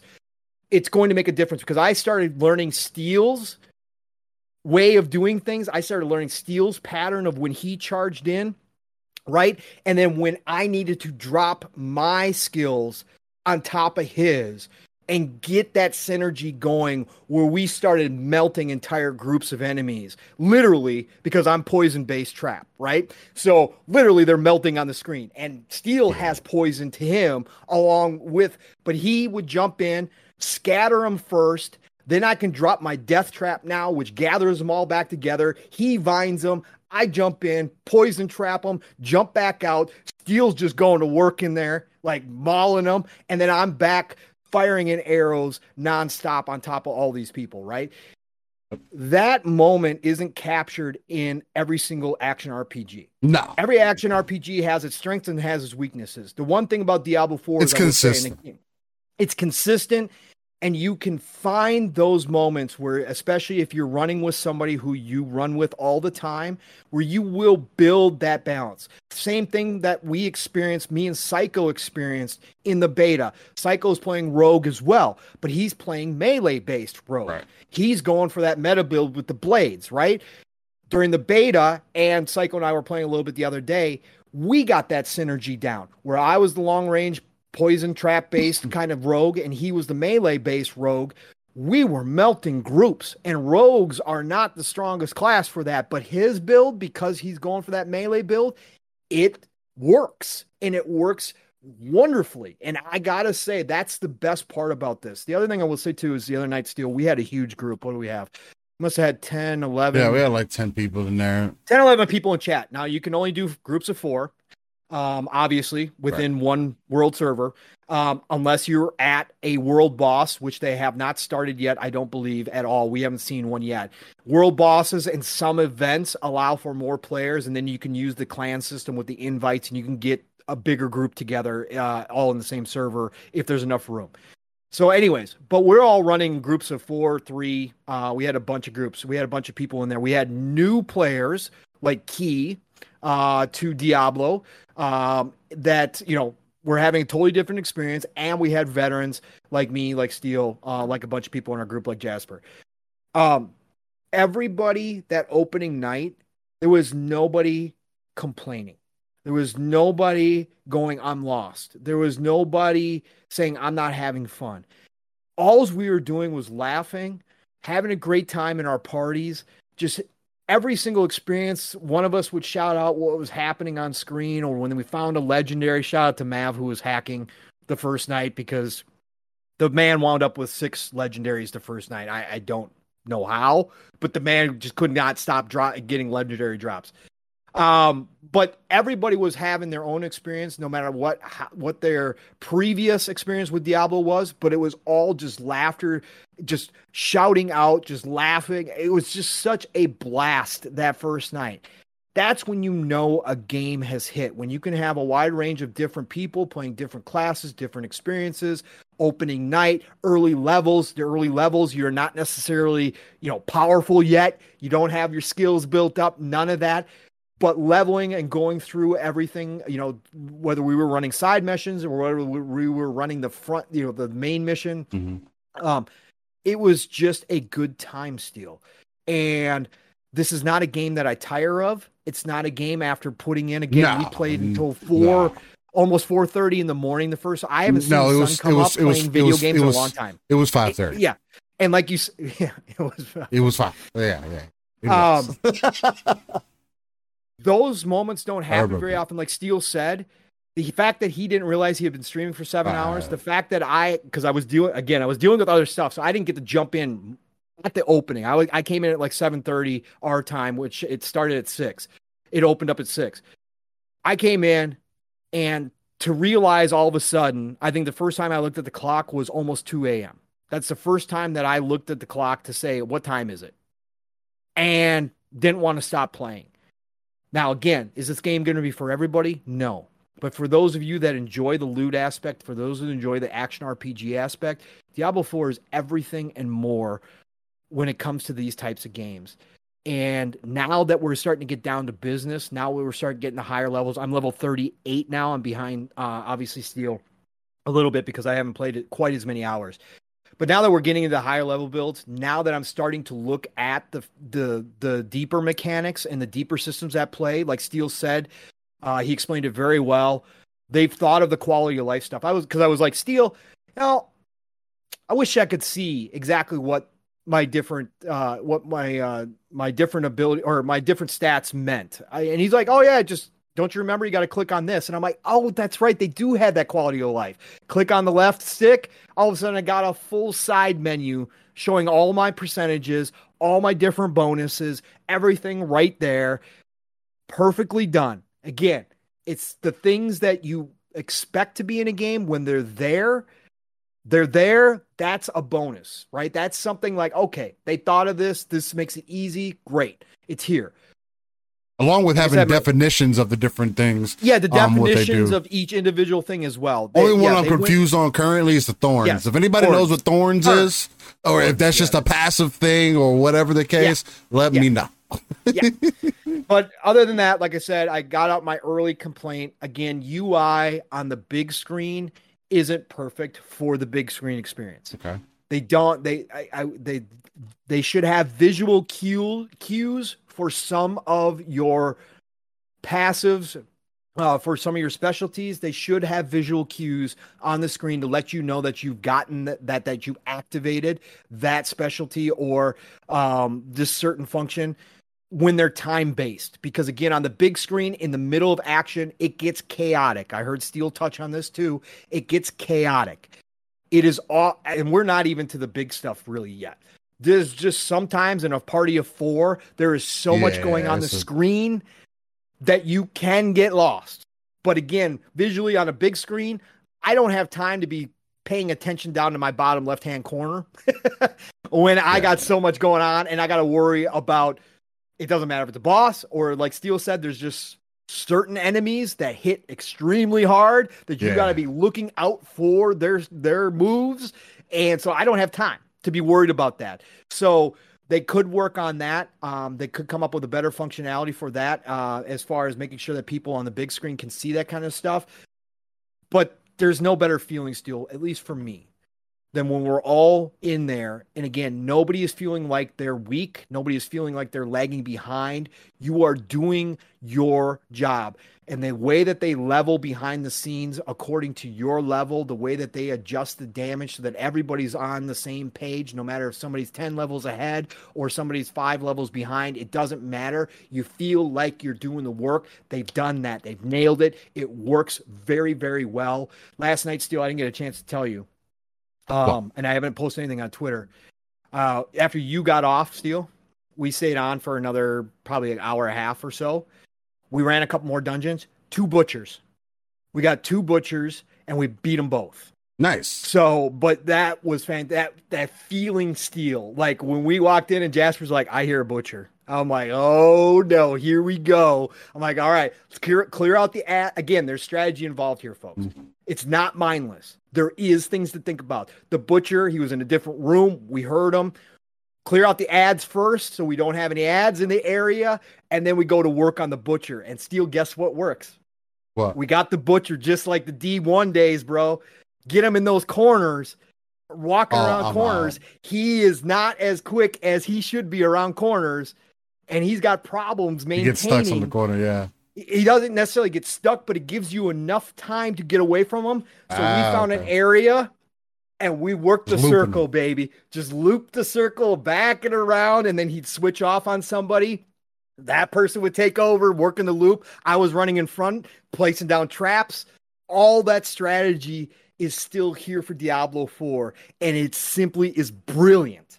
And we were having a blast. And then Mav, of course, goes, we need another butcher, because we were getting legendaries off of him, right? Yeah. So Mav's like, we need a butcher, jokingly, right? We went to the next dungeon. It was an outside one. Butcher shows up again. It was beautiful, man. It was beautiful. I got the recording of the killing of one of them. But that feeling when you do that's fire. Finish one of those hard bosses is second to none. And like I said, the power leveling, getting to those when you know things are working right, when you feel good about your class, second to none. When you walk in, you start melting bosses or you start melting mobs. It just really is a fun experience overall. And this is something I'm going to be playing again until Starfield comes out. Diablo 4, it's never getting deleted out of my hard drive. This is something I'm going to go back to consistently no matter what. All the systems so far work. The transmogging, like Steel touched on, fantastic. Again, you don't need to buy anything. Last point. I'll touch on the shop real quick here. I know I've been talking for a long time. I just can't talk enough. No, you're about good. This game. You're perfect. And I wish my thoughts were more collected, but we've been playing so much. It's crazy. The shop is egregious. Okay. When you're talking about $20 for skins on a game where you don't get to see your skins like that much, like sure, they're definitely represented and you can tell, but this isn't a close in your face style game. Like Steel said, you can adjust the camera, but you're not going to play like that. You're not going to play like that. It's egregious to me to ask $20 for skins. It's optional, so who cares? Steel thinks they're all ugly.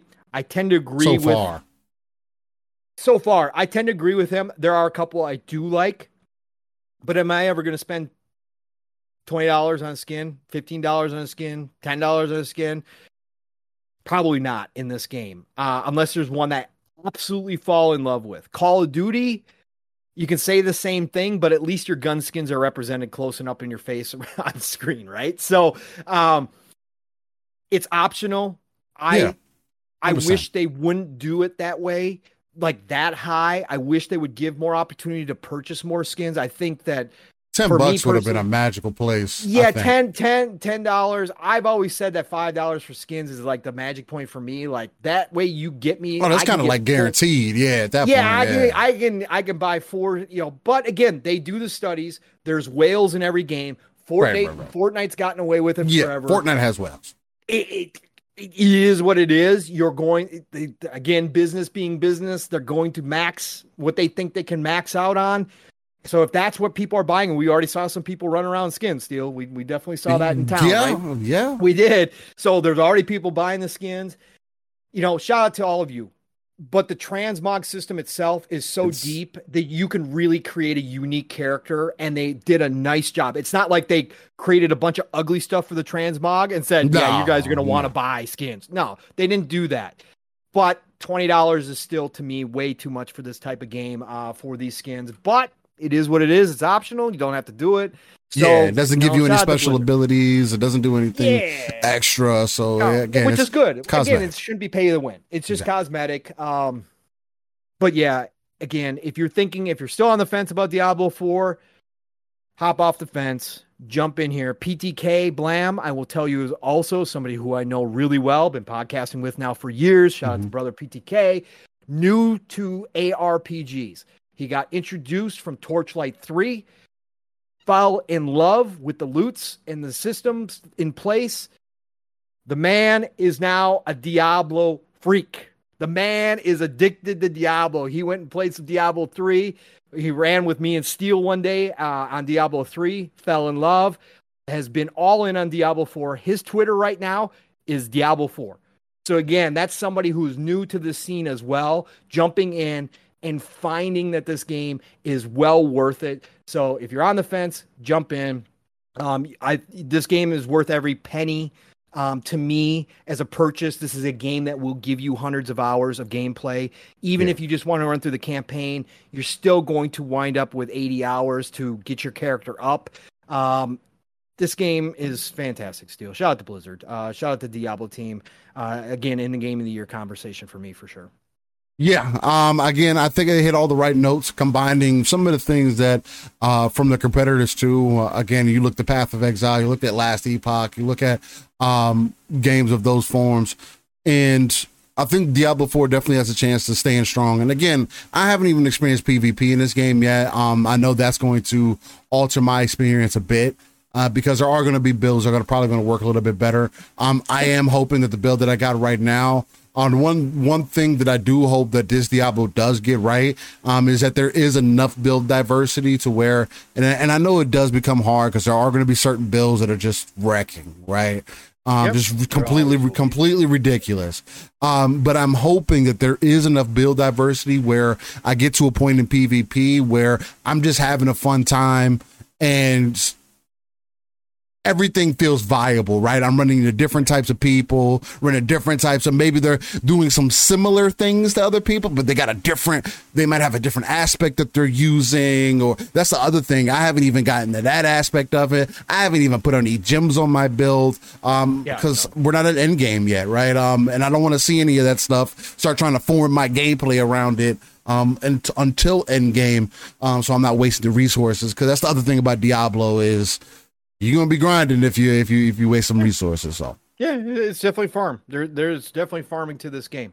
And once you get high enough and you get into it, if you get to that point where you are looking to start min-maxing, like Steel said, that's when Diablo is the grind, and you got to fall in love with the farm. And the thing I will say is that Diablo makes it fun for me. I don't mind farming. I don't mind running through same areas. I don't mind rerunning dungeons. I don't mind any of that stuff. It's always a new experience when I do it. And I can't wait to see the next world tier. I can't wait to see this get more aggressive. Can't wait to see where my character goes. That's the staple of these types of games, creep, right? Yep. It's that power creep. It really is. So shout again. Good stuff. They did such a great job with this stuff, Blizzard. Definitely much love to you. You definitely hit this one out of the park, and hopefully the future does line up bright, and that Diablo 4 gets proper representation, not only on the PvE front but also on the PvP front. Let's see what you do, Blizzard. Rob. Oh, sorry. No, you're good. You're good. No, you're good. I was just gonna say, Blizzard, don't mess with the loot system that you got going on right now. Don't mess with the loot rate drop. It feels fine. The loot rate drop feels. I was scared still that they were going to bring it back to like Diablo 2, where legendaries were few and far between, and it was really a grind. They've got a nice balance here where you feel like, again, Mav got lucky out the gate and got a lot. Jasper's been getting a lot. Steel started out for the first, 30 levels? You didn't get one. Yeah, no, I didn't get the goddamn thing. Up to level 35, I didn't get a single legendary. Yeah, and me through level 30, I only gotten one natural legendary, right? So there was a wide range of experience. Now, like last night, I got 3. And that was for killing 2 butchers and a loot goblin. We had a loot goblin drop one as well. Which, when those make sense, that makes right? Sense. Those make sense, right? Which is also super dope, right? Yes. So don't change it. Don't buff it And down. right now, I don't think there's a need to necessarily change the loot either, because once everything that you're getting right now is going to be completely irrelevant by the time you get to end game. Yeah. So it's just let me get a feel of what some of these things are going to feel like, and they've also have stated that a lot of what we've already seen isn't even the surface of what is possible in here. So, and if I'm going to hold them true to that, at face value, I am really interested to see what things are going to be like once we beat the game, because that kind of tells me, because I'm liking where my build's going right now. I can zoom across the map real quick if I need to. You're very mobile. You're very mobile. I want to see how things go. So, but nonetheless. And one final thing for anybody who's used to these games, respecking, they kept the same from the beta. It's very easy to respec. So if you want to respec your character, it costs a little bit of gold, but nothing outrageous. It's not like you're going to be, grinding for gold to respec. You can respec your character frequently. Just ask Fun Speculation. Shout out to Mav, who respecs all the damn time with every new item that he gets. Yeah, man. You get done with a dungeon, gotta respec, man. I gotta get in there and see what I got. I got this new thing I can work with, and when you get so many legendaries, hey man, I don't blame them, man. Yeah, I know, right? I try to let everything. That's funny. That is so funny. But yeah, nonetheless, that is our Diablo talk. It has been a good time so far. I'm not gonna give it a rating, but I will just say it's fun on a rating level. I'll just consider it fun. Yes. Yes. We're gonna come up with a scale that's kind of like that. I want fun to be like the good, like the good max funnage. Max funnage, yeah, there you go. Max funnage. I'm out. There's fun, and then there's max funnage. You're stupid. All right. So now we're gonna get into a little bit of weaker news. And I say weaker because it's on one side, it's kind of sad in some aspects. And the other side, I mean, it is just the reality of gaming, right? And it's still a conversation that we need to have, and that's talking about Stalker 2. So the devs from Stalker 2 came out, and previously, I'll lead up with this. Previously, there was information that came out that Stalker 2 has been cracked. There is a copy of copies of Stalker 2 that are out in the wild currently. Especially if you're in the PC universe side of things. I have not seen it yet. I will not grab it because everything that I've heard, especially being involved, I want this team to get the utmost support that they possibly can, especially considering everything that they went through to create this game. Now, the reason I think it's an interesting conversation to have or needs to be talked about, because piracy will forever be a thing. There will always be a value to software, the same way that there's a value to hardware. And when you have big games release, it becomes an extremely instrumental conversation, because this is kind of how we get to where we are now with ownership in games, right? It makes it extremely difficult, because I could understand now at this point if the team for Stalker said, why do we release these games if people are just going to pirate them anyway, or if people are just going to ruin our hard work? Like, you don't even wait until release. You're literally doing it. I don't even think we have do we have a release date for Stalker 2? No, we don't even have a release date for this game, and this game is being leaked this year still. Yeah. Yeah. So that means people are going to be out here playing this game in its unfinished form. Yeah. That these dudes went to war for. I'm not saying they went to war for the game, but they have lost brothers, right? Yes. And brothers sisters. And sisters have yes, correct. And that have went to stop. They stopped development and went to go fight in the war, and whatnot. So, what I'm speaking to, the dev team came out and said, we have some important information to share. Our team has identified a vulnerability exploited by a group of Russian hackers attacking the company for almost a year and a half. Unfortunately, they were able to access and compromise some of our leaked information intended for our internal testing of various game aspects. As for now, we kindly ask stalkers and those who want to join the zone in the future not to look at or share any leaked materials from the game. Although these materials are only used for testing purposes and are not release ready, these leaks may ruin your experience of exploring the zone by yourself. Rest assured, our team remains dedicated to delivering an exceptional gaming experience. Stalker 2: Heart of Chernobyl is the game we dedicated our hearts and souls to. Despite the issue, we will continue to ensure that the game will satisfy your expectation as we hoped. We appreciate your continued support and understanding during these challenging times. Sincerely, GSC Game World Team. This is just, it's just unfortunate and sad to see. Again, you can't prevent everything, but you can definitely do your utmost due diligence, right? I get of two minds about a lot of these things, especially in the tech world, because that topic of ownership is a very touchy subject. I mean, I say it's a touchy subject. It's either you do or you don't, to me, honestly. I mean, and there's no gray area in that, right? This isn't the start. This isn't the force all of a sudden.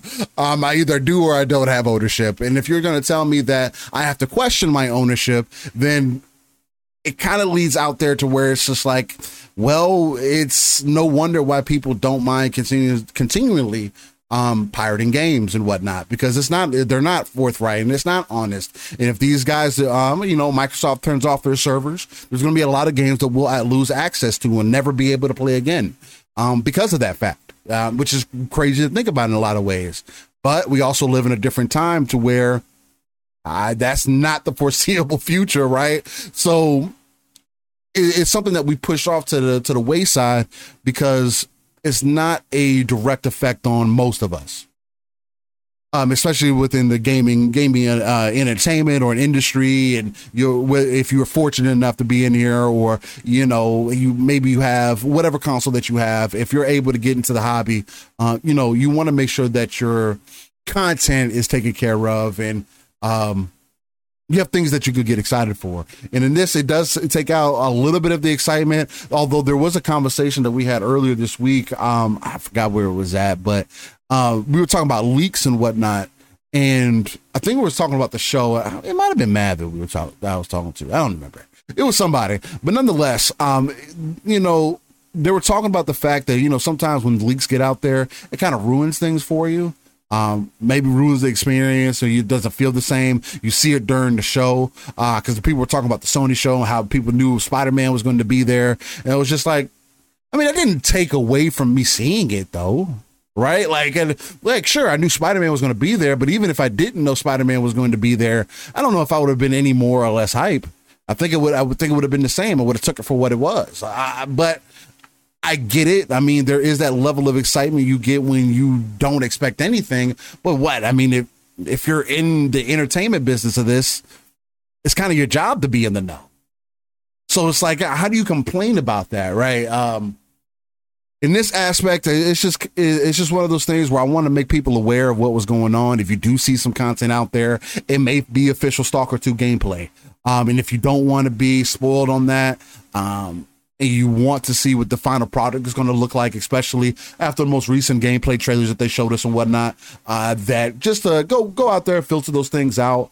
Or if you want to seek them out, go look. But it's just unfortunate that we got people that are working against these teams that have, in some ways, put their life on the line. to create this game, bring out this vision in a time to where they literally could have said, you know what, we're not going to be able to do it. And they pushed through. I can't imagine what they've been through. I couldn't imagine what the dev team's like. I'm looking to support them. Hopefully I'll enjoy the game. I never got into the first Stalker. But for that reasoning, I do want to jump in, check it out, because I like what I'm experiencing. And my tastes have changed a little bit as I've aged as a gamer in many ways. So, how do you feel about this entire Stalker 2 situation, Pong? Is it kind of unfortunate? Do you agree with me that it does bring up that conversation of like piracy and the question of ownership? And when you think about the overall topic? It does a little bit. This is different because they are taking old builds. The team has confirmed that this is internal testing builds, so this probably isn't necessarily close to the final product. They did say that if you do see footage, it could contain spoilers though, and could ruin the experience. Listen, first of all, this is obviously for this team, it's another terrible moment. In the development of a game that has been through hell and back, literally at this point, for the entire team, for the human aspect of it. I hate to see this. Whoever did this, at the end of the day, is they're shitty people. Again, this is not the first time. It's not going to be the last. It's not the first time. It's not going to be the last time. There's value, like Steele said, the IP, but there's some people who just want to go ruin things for other people. There's people that just want to do all this. So many people. Piracy of full games is a whole nother topic that's got layers like onions. Again, if you say all piracy is bad, I hear you. I'm not somebody who has pirated games, but back in the day, was I burning music CDs? Yeah. It's something that part of the culture. So I'm not going to claim innocence here whatsoever in that aspect. It's tough because there is some validity to people who say that piracy is the only way to true ownership at this point in the digital age. Because of the licensing aspects, because of all the behind the scenes nonsense, the legalities that they have in our contracts, that we buy a disc and it doesn't actually contain the game anymore. It literally only has a licensing code. Yep. And really? they could shut that off at any point. And you don't actually own anything for your money. So I hear that argument as well. When it comes to emulators and that side of things, that's a whole nother layer. But let's get back to Stalker 2. Again, this is a terrible moment for another team. I, like Steel, want to give this team my full support. I'm a Stalker fan from back in the day. It's one of the PC games I did get to play at a buddy's house back in the day. Loved everything about Stalker.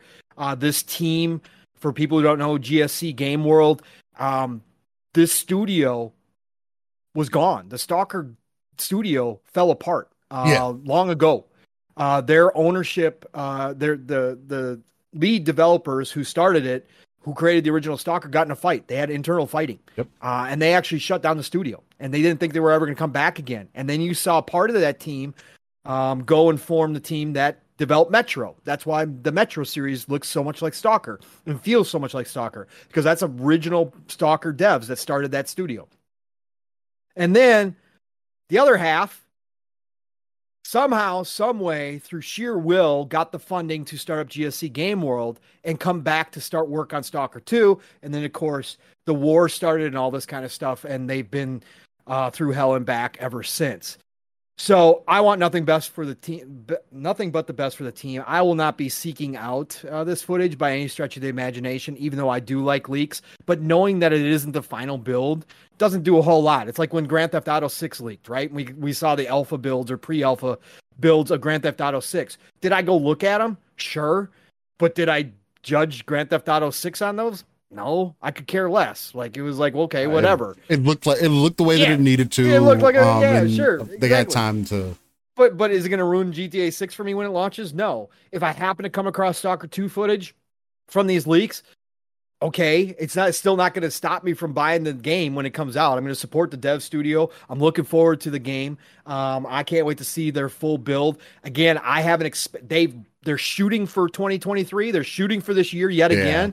If it doesn't happen, I ain't going to be mad. If this comes out next year, great. Whatever this team needs to do to get the final game out, I don't care. I want them to take as much time as necessary.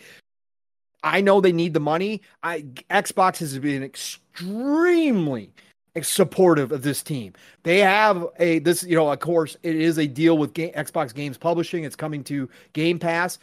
They have gone out of their way to highlight this team, to continue to promote it. I'm sure behind the scenes they're doing even more that we don't know about, because it's a team that deserves it at the end of the day. They had their lives uprooted. They had family members and parts of the team killed. Outside of their control, nothing that had to do with them.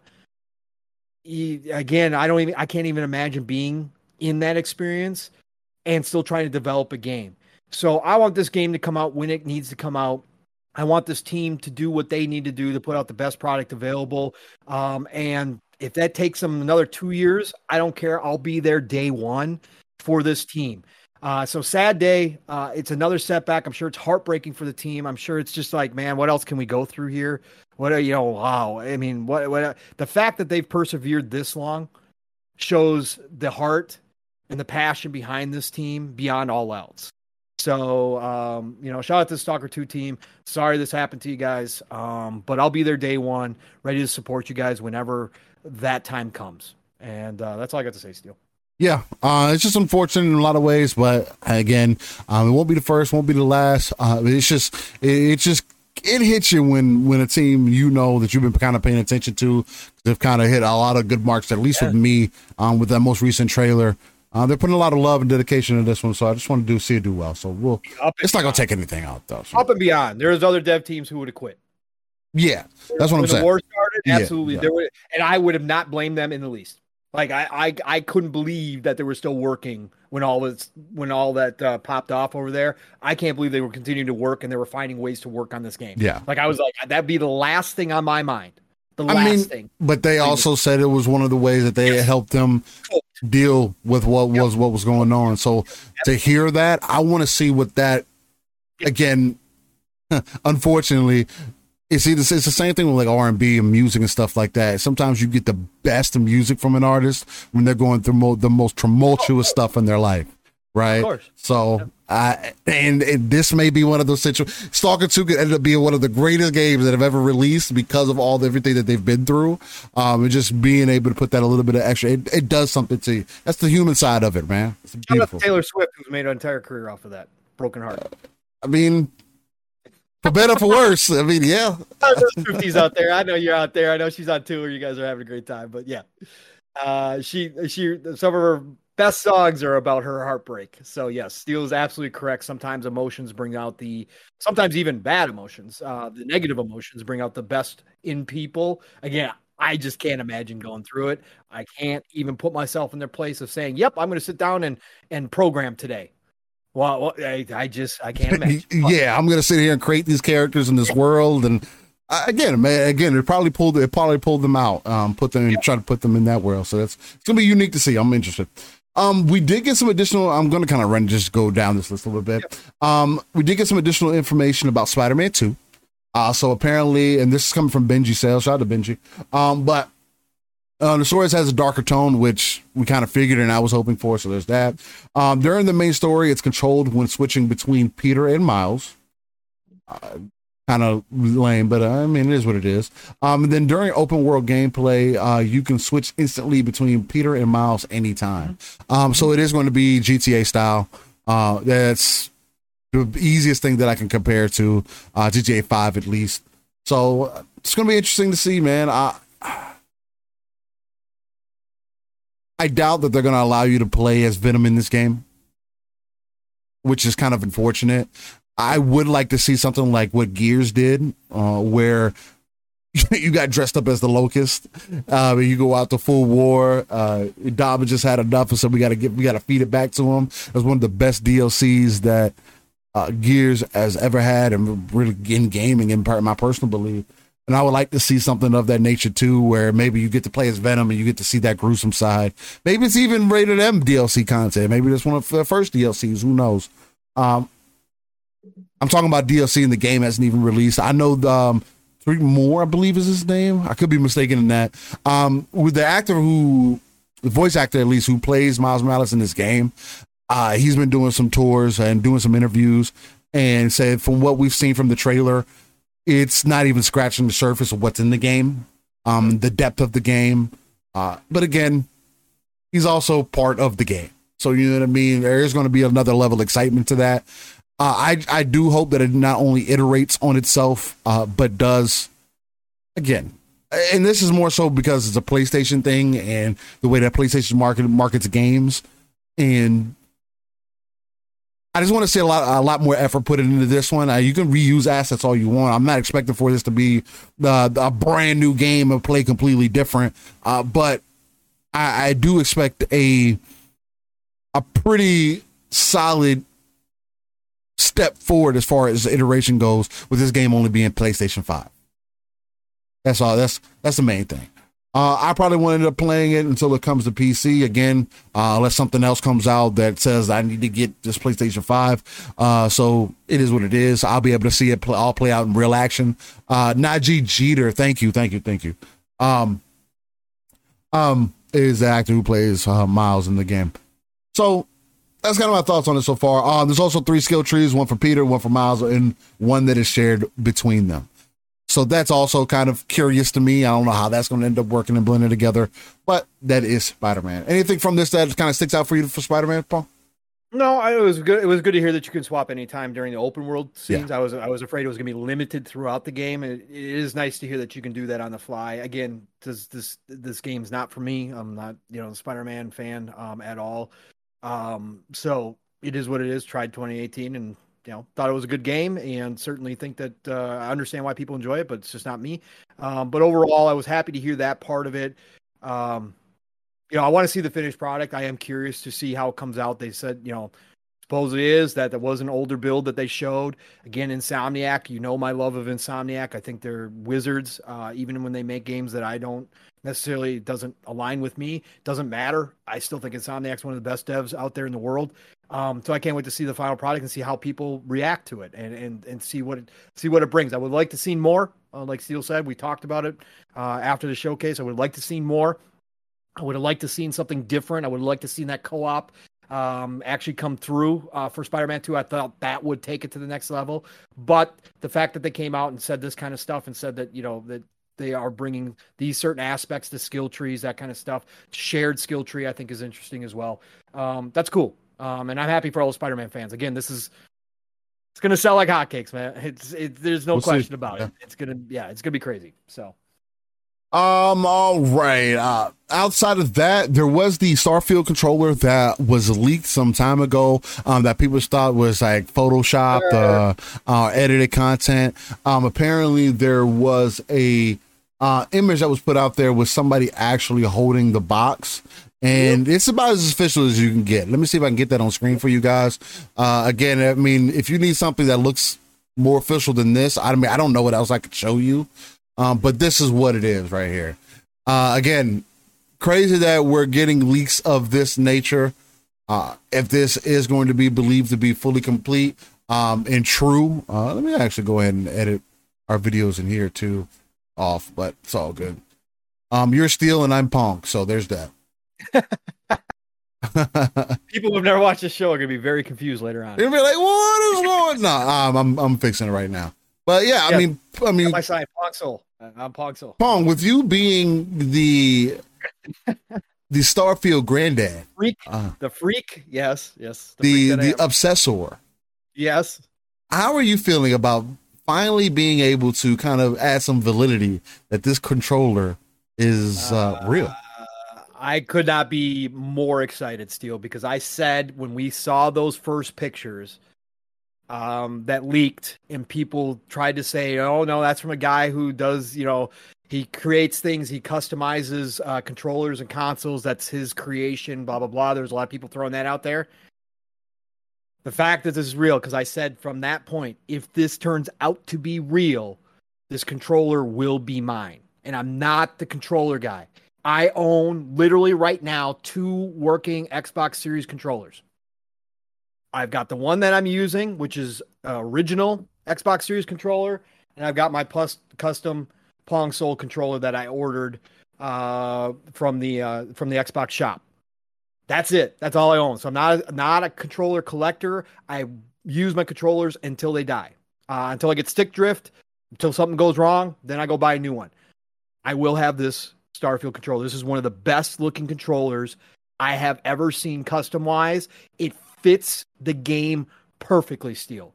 It really it captures Starfield perfectly. If people don't remember, underneath the battery cover, they've even got Starfield. I forget what does it say. What does it say? Into the Starfield. I can't remember, but they even got the inside of the battery cover customized. I want this controller bad. We also got price points for this earlier, which we talked about, I think, on another show, Steel. $80 for the controller, I think. And then they're going to have a custom headset, which is going to be $130. I'm not going to get the headset. I'm happy with my Xbox headset, my wireless headset, but I will be getting a controller 100%. Curious to see if they come out with the console. Curious to see if they have a custom. Well, what do you think? What do you think is the probability of they're coming out with a console? 50-50 at best right now. 50-50. That's it? Steel, something's going on. Still, again, it's getting better. Unless they held stock to make custom consoles, they had marketing rights for Diablo. How fast would a Diablo custom console sold out, Steel? Come on, man. Probably pretty quick. I probably would have. And they didn't even do that. I think it's 50-50. In my opinion, even though I probably won't buy one unless I can get a lot of money for my Series X, I doubt I will. That's my thing, yeah. I would want one, but they should do it. It'd be huge. It'll sell out instantaneously. You could do both an S and an X version, and you would sell out like instantaneously. I don't know why you wouldn't do it, because people love custom controller or custom consoles as much as they love custom controllers. Even with the price point, there's still people that buy them like crazy. I think Sony's coming with a Spider-Man 2, their new slimmed down PS5. I think they're going to do a custom version of that. It's going to sell like hotcakes. So I want them to have one. I don't know what's going on right now. I think it's 50-50 at best. Nice. Fifth Horseman brings up a fantastic idea, and I think now would be a good time for it. Although I don't know, man, because Design Labs is just opening it up to the Elite Controller Series 2, but he said he hopes that there's a Series 3 announcement at the showcase. And if they do that, Fifth Horseman, if they ended up making that announcement at that showcase, I do hope that day one it has Design Lab accessibility, because I would rather be able to get that custom controller up front, right? The color that I want. I mean, you're already going through the process. If anything, the Elite Series 3, I don't even want you to create a whole different controller. I don't even need a screen on the controller. Change the internals, make sure that the bumpers don't break, and hey, we're good to go, right? Yeah, build the joystick. Just work on the build. Elite Series 3, you know what that needs to be? Build quality. The best controller you have ever built in existence. Because this rubber right here, it's not happening on my new Elite Series, right? Which is the white one. But it is happening on both of my black ones. Now, mind you, I've had the controller for 2 years before this has started happening, so take that as you will. But on one of my Elite 2 controllers, it's really bad. And yes, I do have 3 Elite controllers, Elite 2 controllers at least. I have 2 Elite 1 controllers that I have broken down, and now they're inside regular controllers. But that's a whole other story. Nonetheless, on one of mine, the rubber's already fallen off. Again, 2 years after using it. It's just when you pay a premium for this type of product, I don't care what the excuse is. Oh, well, your hands are sweaty, it's getting in the rut. Then don't use this. Then use something else. Figure out what a better glue that doesn't all of a sudden become unsticky due to hand sweat. Like, what year are we in? Does it need to be 2050 before we come out with this technology to prevent my hand sweat from getting into my controller? Is that what's going on? I'm confused. That's all that I'm saying. That's all that I'm saying. You have acid for sweat. That's it. That's it. I'm not. I am the true alien. But no, it's just this is the Elite Series 3 for me should be design lab focused, build quality focused, and nobody needs a screen on their controller. Like, I know it's cute, and I know people get excited for that. Wow, wouldn't that be awesome? No, we don't need that, right? Like, most people have a hard time using a controller, right? Like, let's wait some time before we put an LCD screen on the controller, okay? That's all that I'm saying. We don't need it. It looks cool. I want it to be. It can be an option. I don't know if it should be an option for the Elite Series 3, especially when we got controllers that break after 6 months of you using them. The bumper doesn't work. That's the number one thing. Like, bro, no, we don't need a screen if we can't get that. No, more options, more problems. More options, more problems. That's all I'm saying. Give me a normal controller first. Anyway, so there's that. Yeah, it looks dope. It's not gonna be something that I'll get. I don't know. It really depends. I do like to look at the controller. It's really dope looking. All right, let's get back to the main show here. Let's see what's the next piece. A little bit of thing that we want to get into here. Street Fighter 6. It is apparently not just the best-selling Street Fighter ever, from what I'm hearing, but it is also one of the best-selling fighters. Apparently, from what I'm hearing, there's some rumor. Is that a rumor? Is that official? I was looking for that. It is. I was looking for that article that I had. Oh, you had an article? Yeah, I had the article. Benji reported on it the other night, so as well. It had 64,000 live concurrent viewers at one time, which was more than any other fighting game.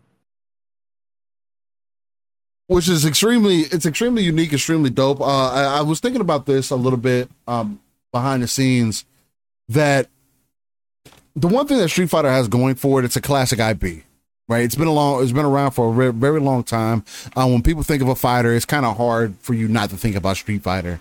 And to hear that Street Fighter is doing as well as it is, even though it's a game that I have committed to not buying. I'm just not going to put any time into it, and it just would be a waste for me.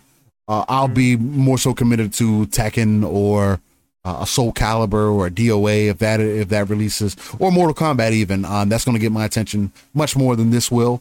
But it's dope that this is seemingly going to be one of the most accessible not only Street Fighters, but I think fighters that we've gotten in some time. And I do think there is a renaissance of fighters going on currently, because fighters were the thing that really defined a generation. If people don't remember, right? A lot of the reason that people got PS2s, I mean, yeah, there was other games out there, but it was because of the fighters. I mean, you couldn't, if you wanted the premium experience, I mean, it was there, at least at first, right?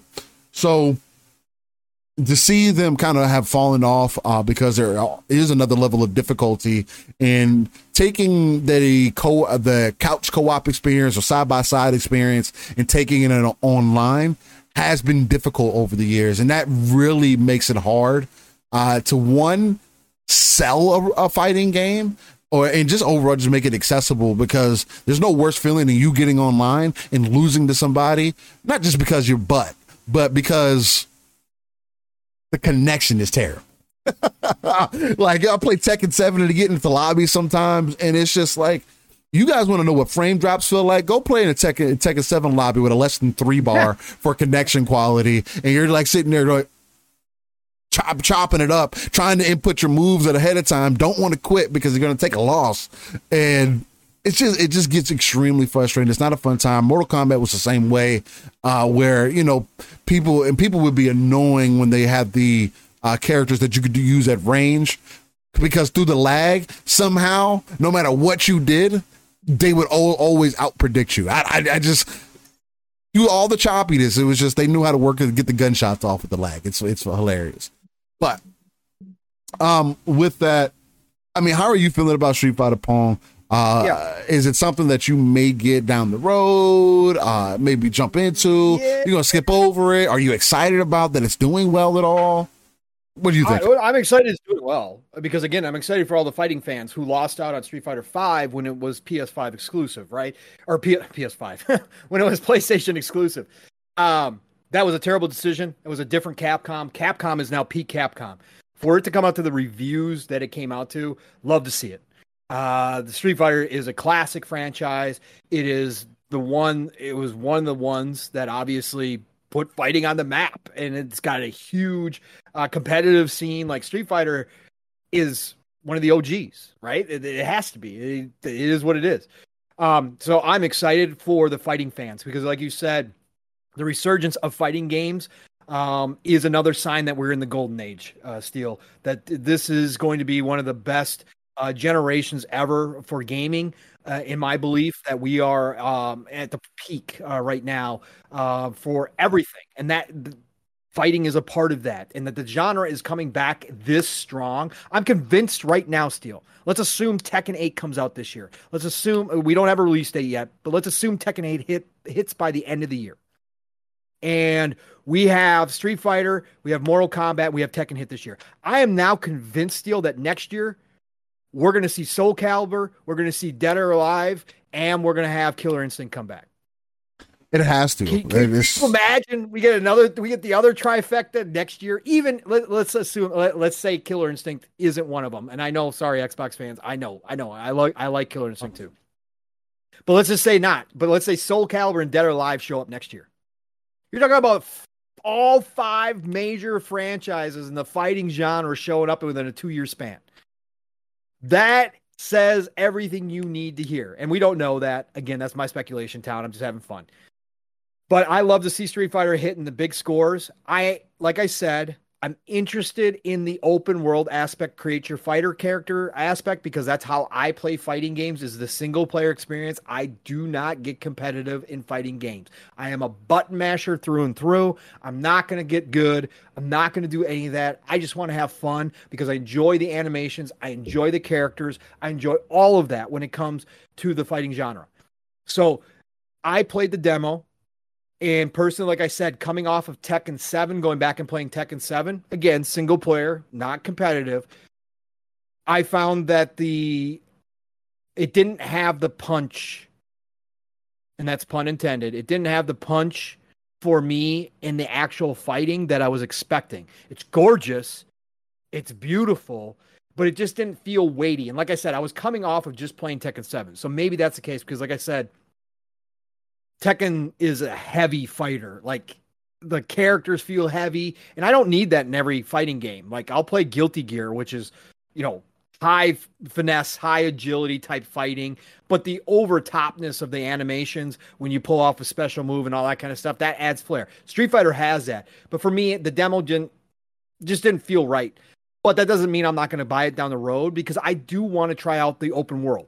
Or whatever they want to call it, open world. I want to experience that. I want to create my own character. I want to walk around, do all that kind of stuff, have random fights on the streets, that kind of stuff.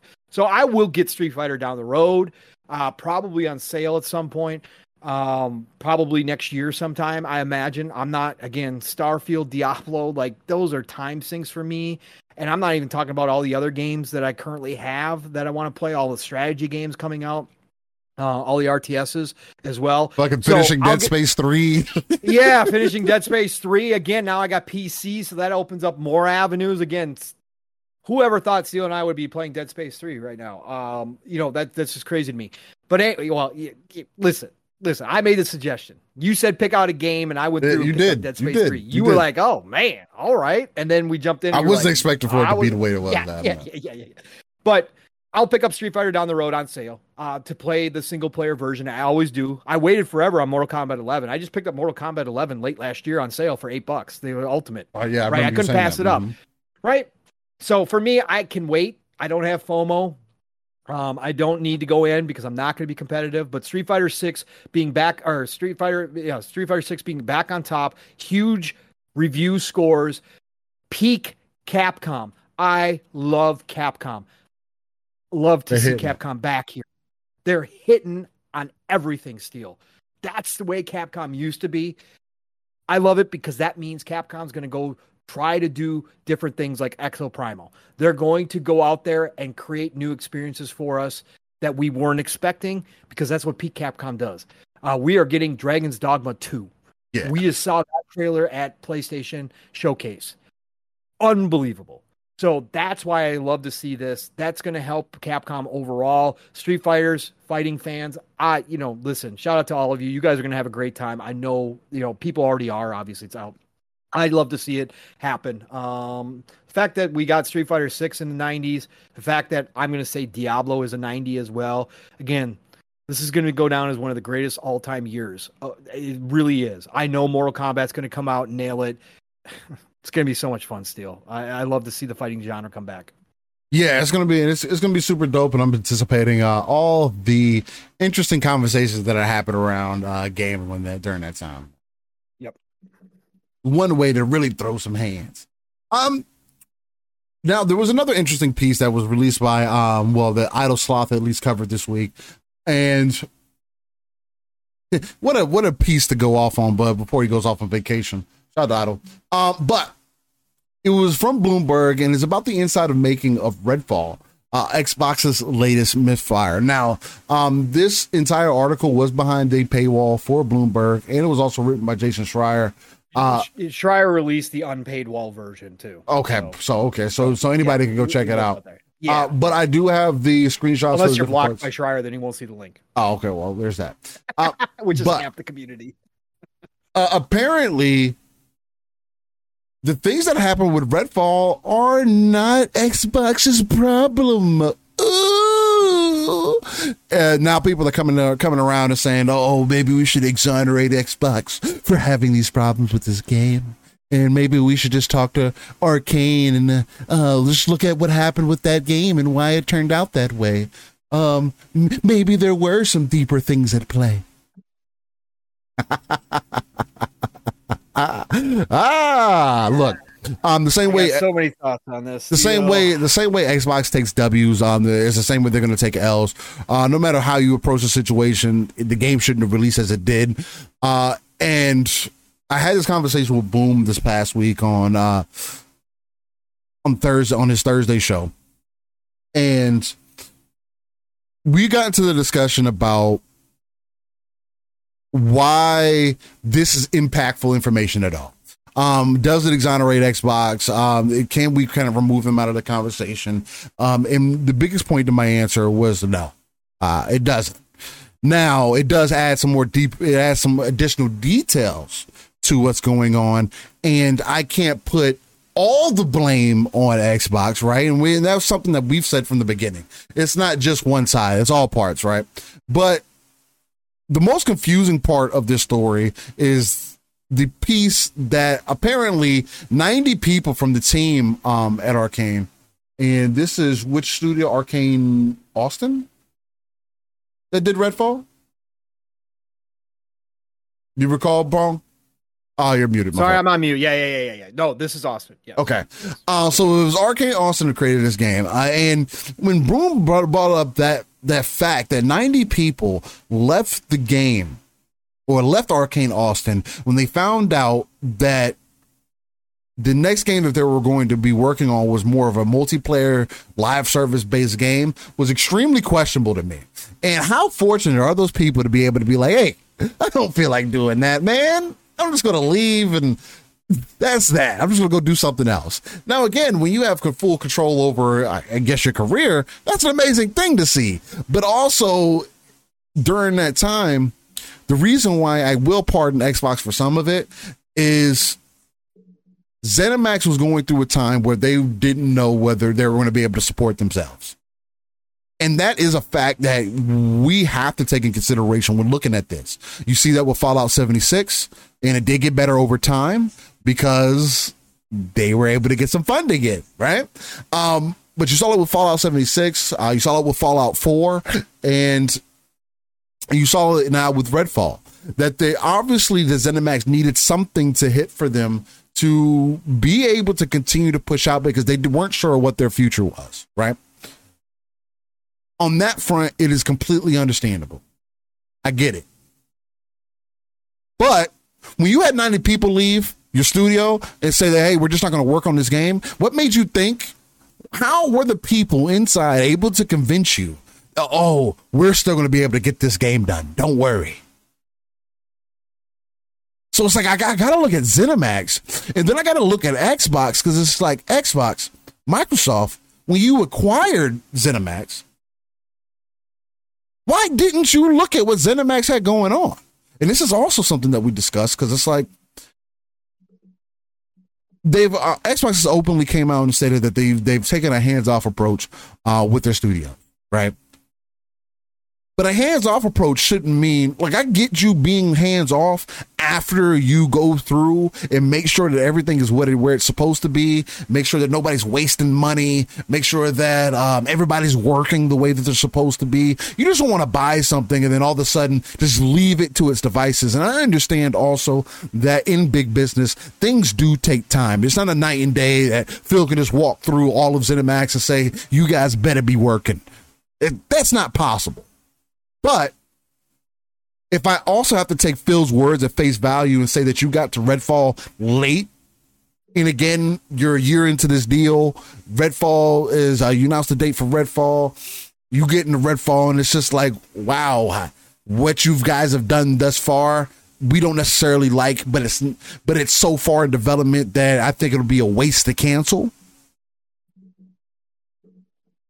I think all the information that we've got up to this point speaks leaps and bounds about the situation, right? And whether we want to take some of the blame off of Xbox or not, this team coming out and us getting information that the team didn't want to work on a multiplayer focused game. Again, I'm going to continue to go back to, wow, how privileged are you guys that you had the opportunity to walk away from a game. But at the end of the day, you still have to deliver a product. And the product not only didn't deliver on its full vision, but in my personal experience, also caused me as the consumer to waste my time. So who's this work out for? Now, the game still came out to a mediocre score, and I guess it's better than you completely canceling the game.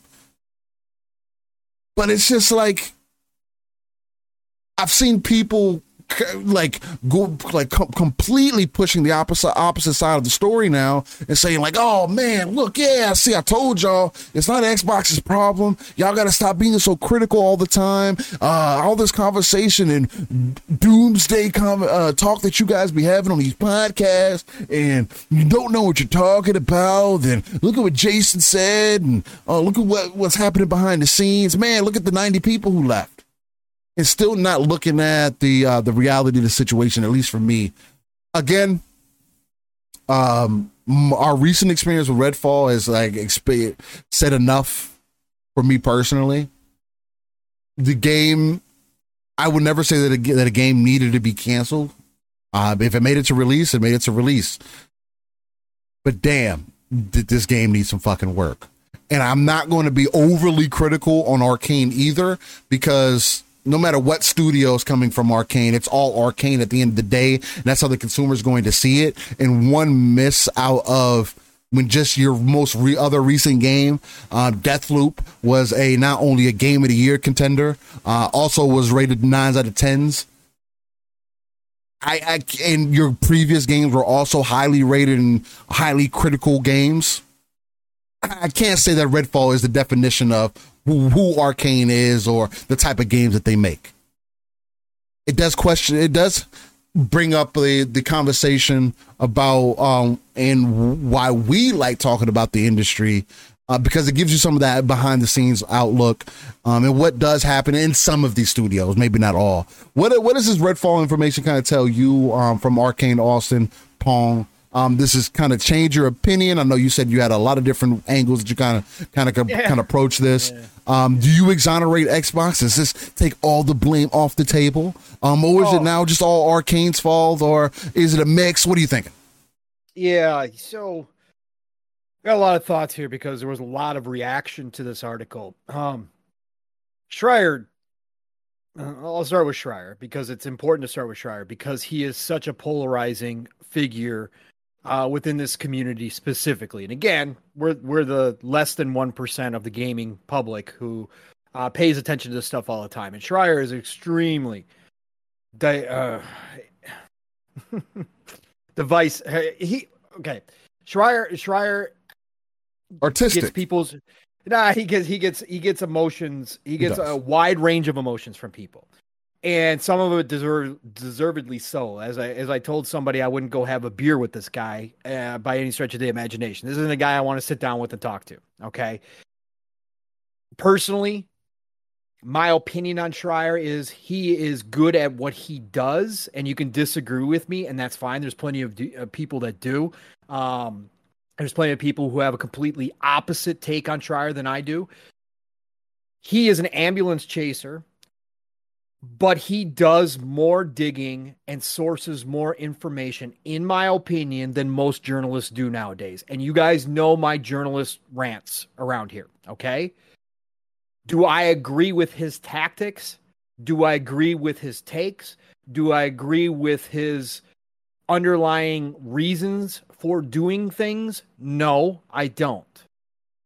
But I will say that when he does an article, I'm going to take it at face value. Yes. And I'm going to believe what he's putting in there for the most part. Okay? Which I can't say about a large majority of journalists these days. Okay? So, with all that being said, I'm not blocked by him. I'm one of the few in this community that aren't blocked by him. So I still see these things pop up on my feed, and I picked up on this right away. If you hate Schreier, if you think that he is full of BS, then nothing about what I'm about to say is going to mean anything. And obviously, you dismiss this article without ever reading it and before anything. And that's fine. That's your right. Zero problem. I won't click on Kotaku articles. Okay? No. So I just won't. So I completely understand. But like I said, I very few of his articles to me have ever been proven faulty. Most of it, God, there's so much here still because this is so funny. I watched this community blow up about this article and say, oh, it's Schreier making a hit piece on Xbox prior to the showcase. After PlayStation, correct. After PlayStation 5 just had a bad showcase. Schreier had to write this article to get negative about Xbox prior to their showcase, which everybody's expecting to be really good, right? Mm-hmm. It was a hit piece. Did you all just forget that he did an article on Naughty Dog that forced Naughty Dog to come out and admit that they weren't doing factions? That factions was delayed? Well, yeah, it's awesome. That was Schreier, folks. Did you just forget that he just went after Naughty Dog? That he gave Naughty Dog a heads up like, hey, going to be putting out this piece. You guys got any comments? And then suddenly we got Naughty Dog going, we're going back to reevaluate factions. But by the way, we got a single player new IP coming out. So get excited. That was Schreier. So this wasn't an Xbox hit piece. He wasn't ignoring. I know you all like him to write on a daily basis about the general ongoings within the industry, but that's not Schreier's forte. He's an ambulance chaser. For anybody who doesn't know what I'm talking about, ambulance chasers was a derogatory name given to attorneys who would show up on the scene of accidents and try to sign up people to become their clients to go sue somebody else, right? That's an ambulance chaser. Schreier did this piece, and if you actually read it, like Steele was talking about, it actually takes a lot of the blame off of Microsoft and Xbox. Mm-hmm. It actually clarifies and confirms a lot of the speculation you heard here about Redfall and other places, other podcasts out there. We talked about it on plenty of different occasions. Our speculation was that this was a ZeniMax deal, that ZeniMax had put Arcane Austin up to making a games as a service type game. And so they were out of their wheelhouse because ZeniMax already had a history. Wolfenstein Youngblood, Fallout 76. Ain't wrong. Now, here we are with Redfall. Schreier's reporting and sourcing confirmed this. Okay? This was not an Xbox hit piece. Xbox took over when they acquired this. They took over a terrible situation because if you read the article, and I know that some of the clowns, the circus, the actors, the snakes, they tried to spin this to say, oh, Xbox has got a talent retention problem, 90 devs left, during the making of Redfall.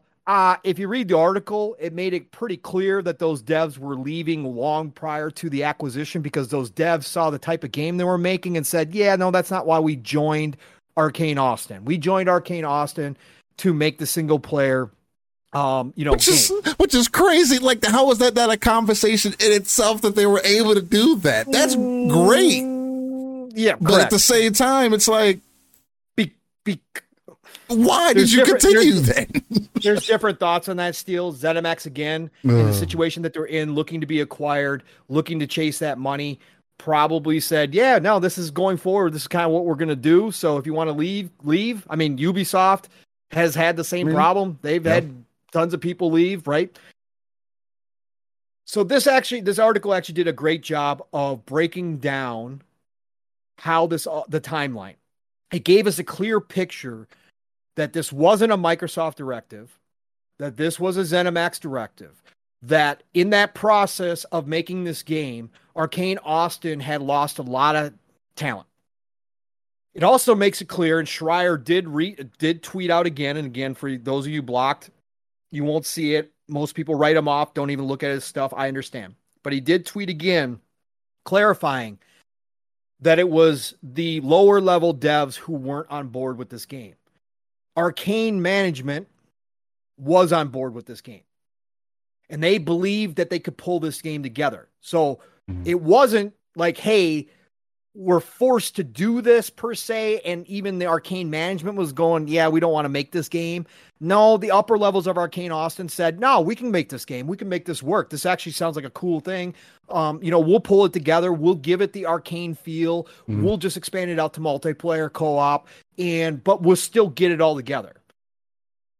Now, Xbox comes in, acquires them.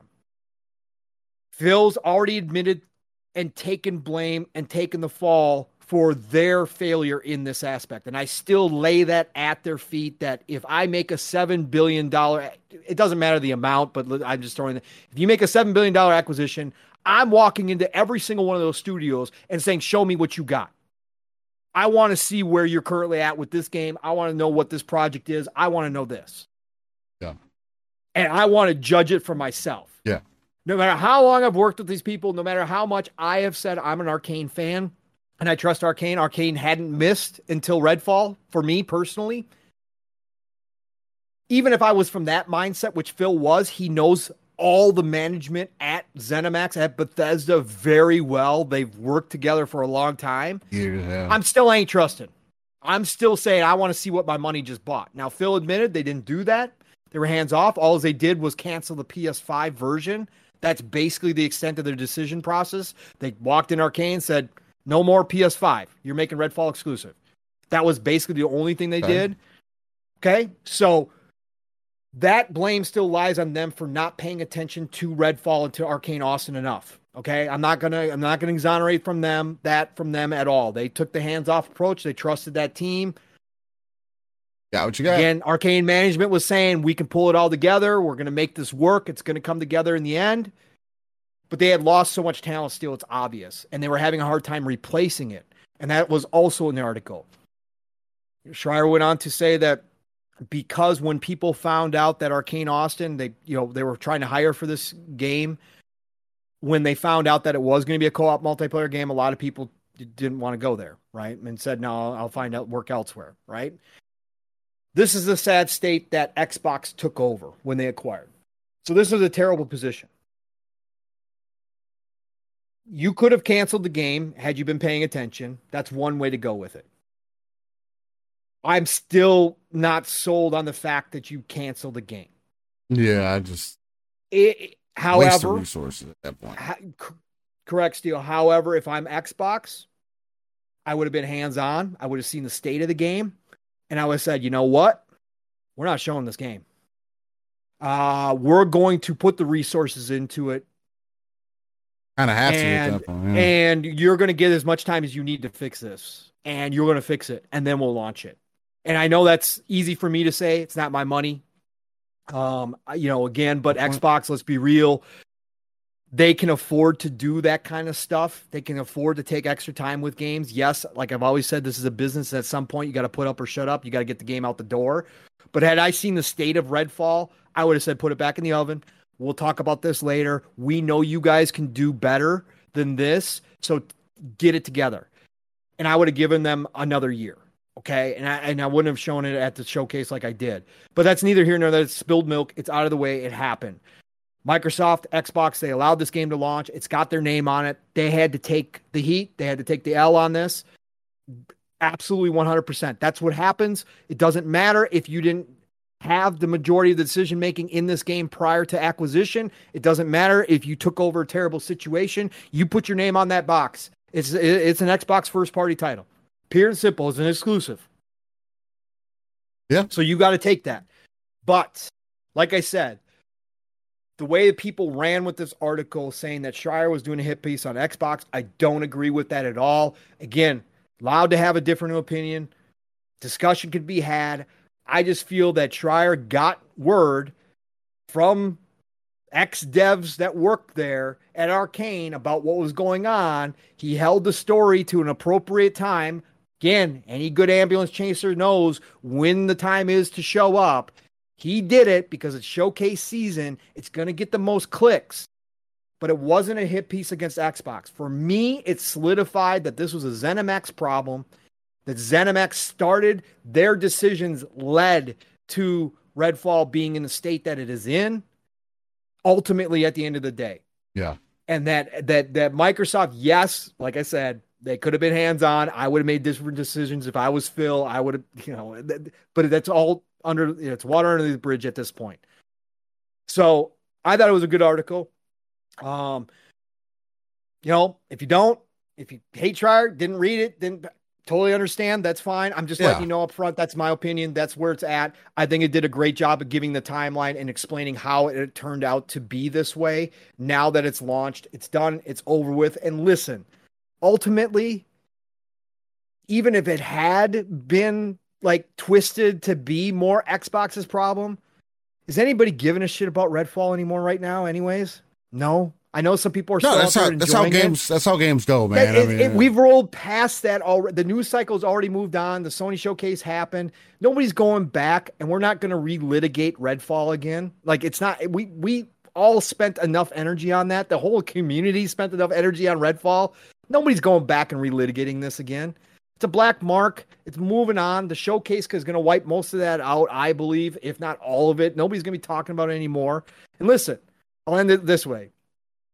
Steele and I were playing it on PC. You guys all knew that. So having a good time with it. Was it the best Arcane experience? No. Not even close to the best Arcane experience ever. Were there moments? Were there flashes of Arcane? Yes, there were.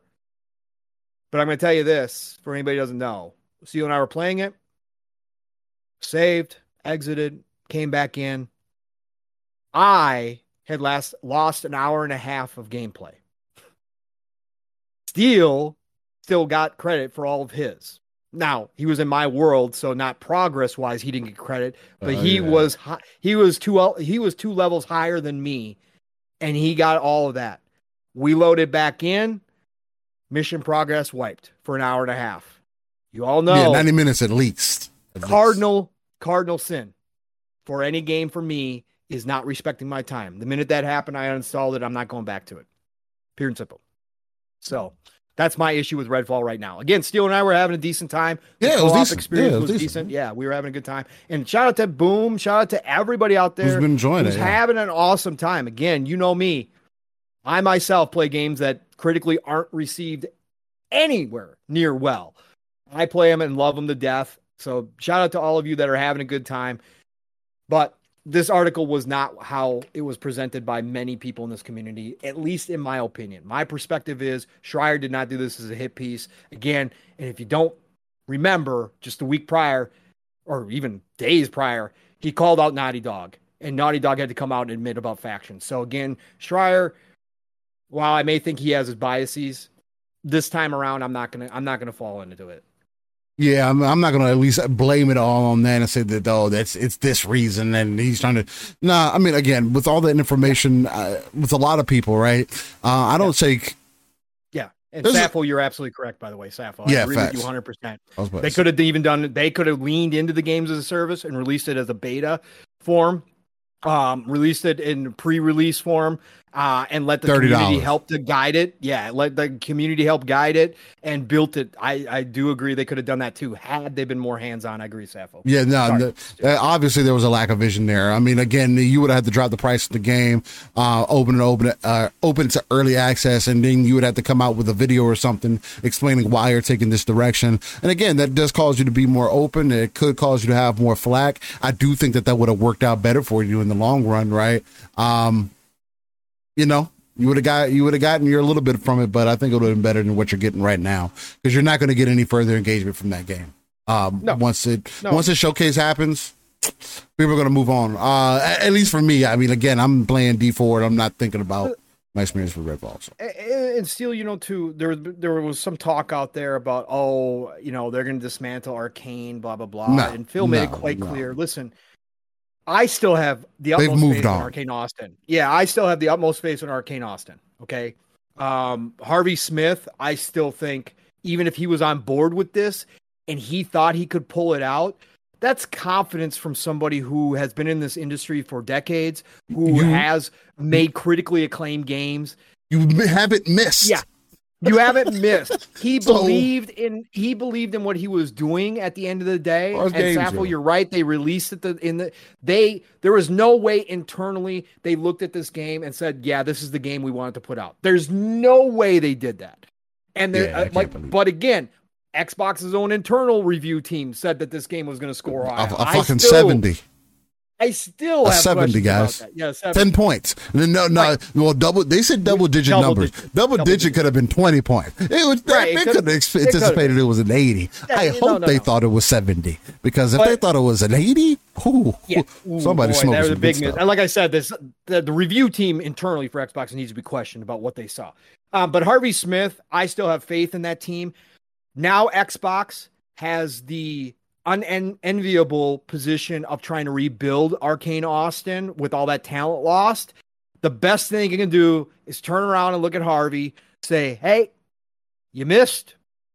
You're not doing games as a service games. You're not doing multiplayer games. What do you want to do? You want to do Prey 2? You want to do Dishonored 4, 3, 4, whatever you want to do? What do you want to do? But let's get back to Arcane and Austin's best work, and then tease that new IP or sequel, and then get everybody, the devs out there looking for work, excited that Arcane is going back to what they do best, and let them roll. I still have the utmost faith in Arcane. I still think Harvey Smith is a worthy leader of that studio. One miss does not crumble their history at all, for me personally. So. Hey, Nix, relax. He says Phil said 20 points. They probably had the Xbox ever do the mock review. Hey, Nix, I won't give any smoke. I won't give any smoke about that here. But yeah, so that's definitely interesting to see how things have played out with Redfall and where we are now. And again, it's exactly like a lot of people anticipated. It's not even a thought in a lot of people's minds today, unless we're using it as part of conversation, which you have to at that point. Xbox has a lot of games that are on the horizon. There's a big showcase for them happening next weekend, which is going to be an opportunity for them to either move forward with it throughout the industry or possibly have another rough year. I think it's going to lean the right direction for them, but we'll see. Yeah, they'll be back. I have the utmost faith. They'll be back. Throw the list here. Front Mission is supposed to be the Front Mission First remake, right? It's supposed to be coming to Xbox, PlayStation 4, everything June 30th. Now, when they say remake, is this like going to play like the first game? I didn't see the trailer. Yeah, so it's still completely turn based, just like the original. All they did was up the visuals and by a lot, no. Oh, okay. No. So it still looks similar in many ways. It's just better. It's like I don't even know if I would put on Tactics Ogre upgrade that they did. It's basically just made for nowadays, but like Same game. I'm so happy, Steel. Yeah, this I'm one's for so you, for sure. freaking happy. Mech turn-based strategy. Thank you very much. Front Mission is a nostalgia-heavy, loved game for me from my younger days. And the fact that they decided to put it everywhere, including Xbox, thank you. Again, now with the PC, do I have to worry about that anymore? No, but I'm still so happy that these games are coming to consoles and that Xbox is being included sometimes. Front Mission 1, if you guys are looking for a mech turn-based game in the mold of a Final Fantasy Tactics, you want to check out Front Mission 1, the remake. It's damn good. It's really good. And if they didn't change the difficulty, it's hard. Just to let you guys know. Okay. Nice. So, yeah. That one is definitely one for you. I wanted to make sure to get that one in there.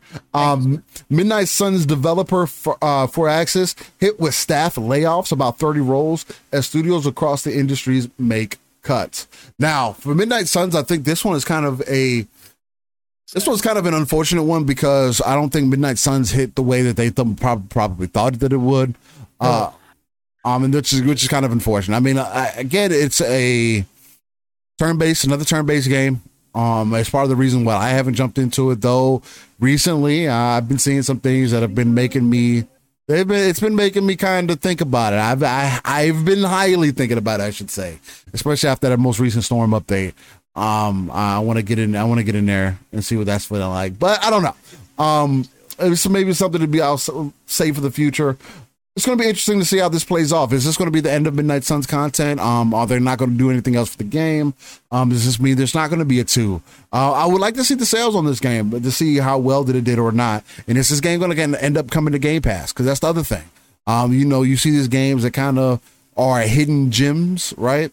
That don't sell the greatest, and then all of a sudden, 3 months down the line, I think that happened with Scarlet Nexus also. We got a big bump in Game Pass when it dropped in there, but for the first 3 to 6 months, the Scarlet Nexus didn't drop into Game Pass, and then 6 months later it did, and the developer came out and talked about their engagement and said they got it, 10 times over the engagement that they got originally because of it. So I don't know. It's unfortunate. I know that you've put a lot of time into this one. I did. I think you've got it right at where you are. You at 100 hours yet in this one? Yeah, I'm around 80, I think, at this point.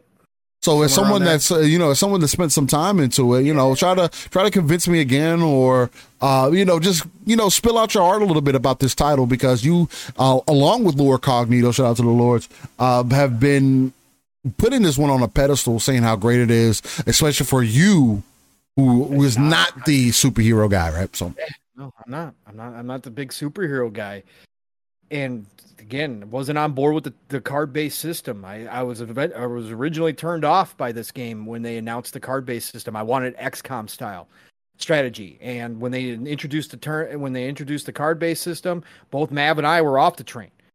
And then I started watching the dev diaries on this game and the deep dives, and they sold me. And shout out to Jake Solomon, one of the original leaders for XCOM and Midnight Suns, who now left the studio as well.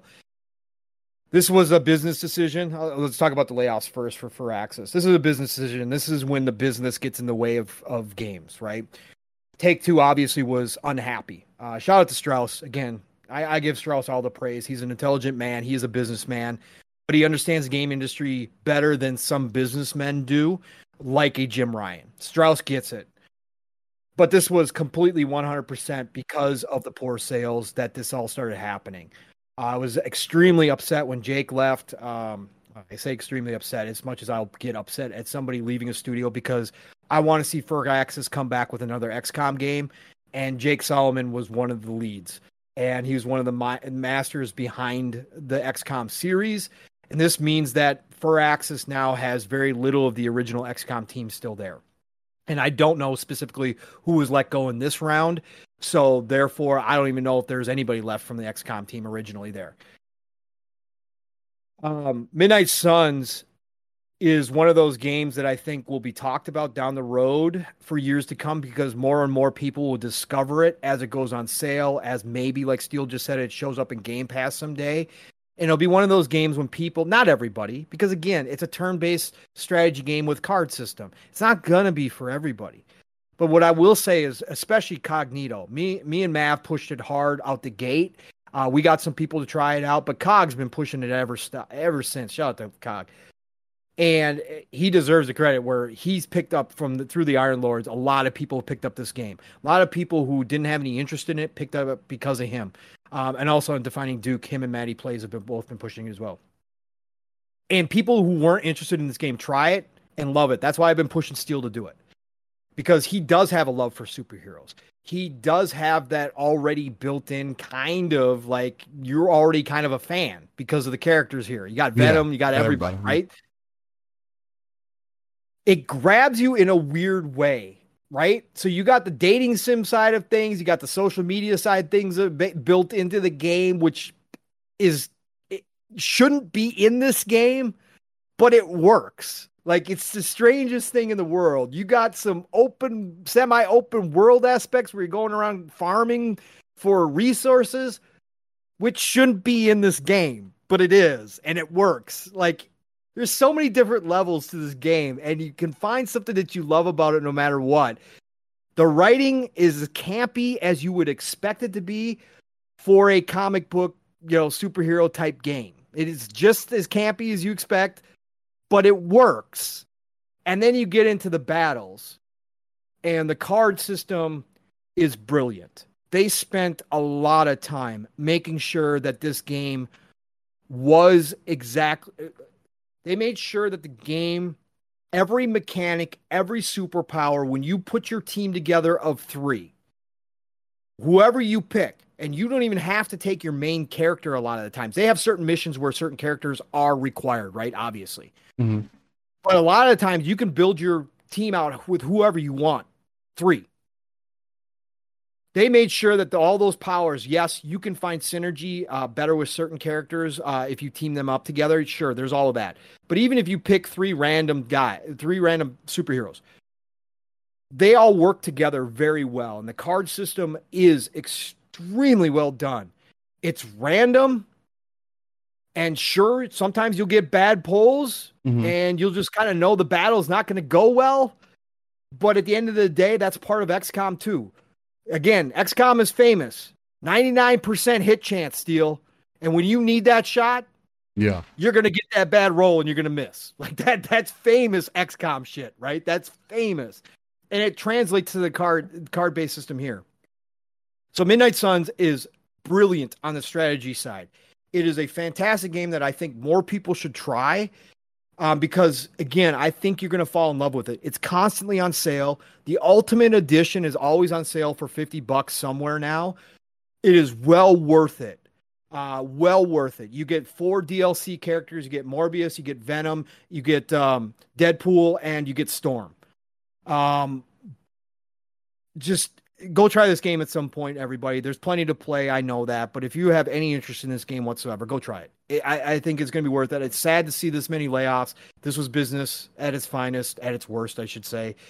This is what happens when you put out a game that they obviously dumped a lot of money into. It was an expensive IP for them, I'm sure. You get Spider-Man in here too. So if you're a Spider-Man fan, Spider-Man's included, even though it's on Xbox. So yeah, it's a sad day for Firaxis. I hope they go back to XCOM. I just don't know who's left to really pull off XCOM, but if they stick to the tried and true formula, I think this team could pull off a new XCOM as well.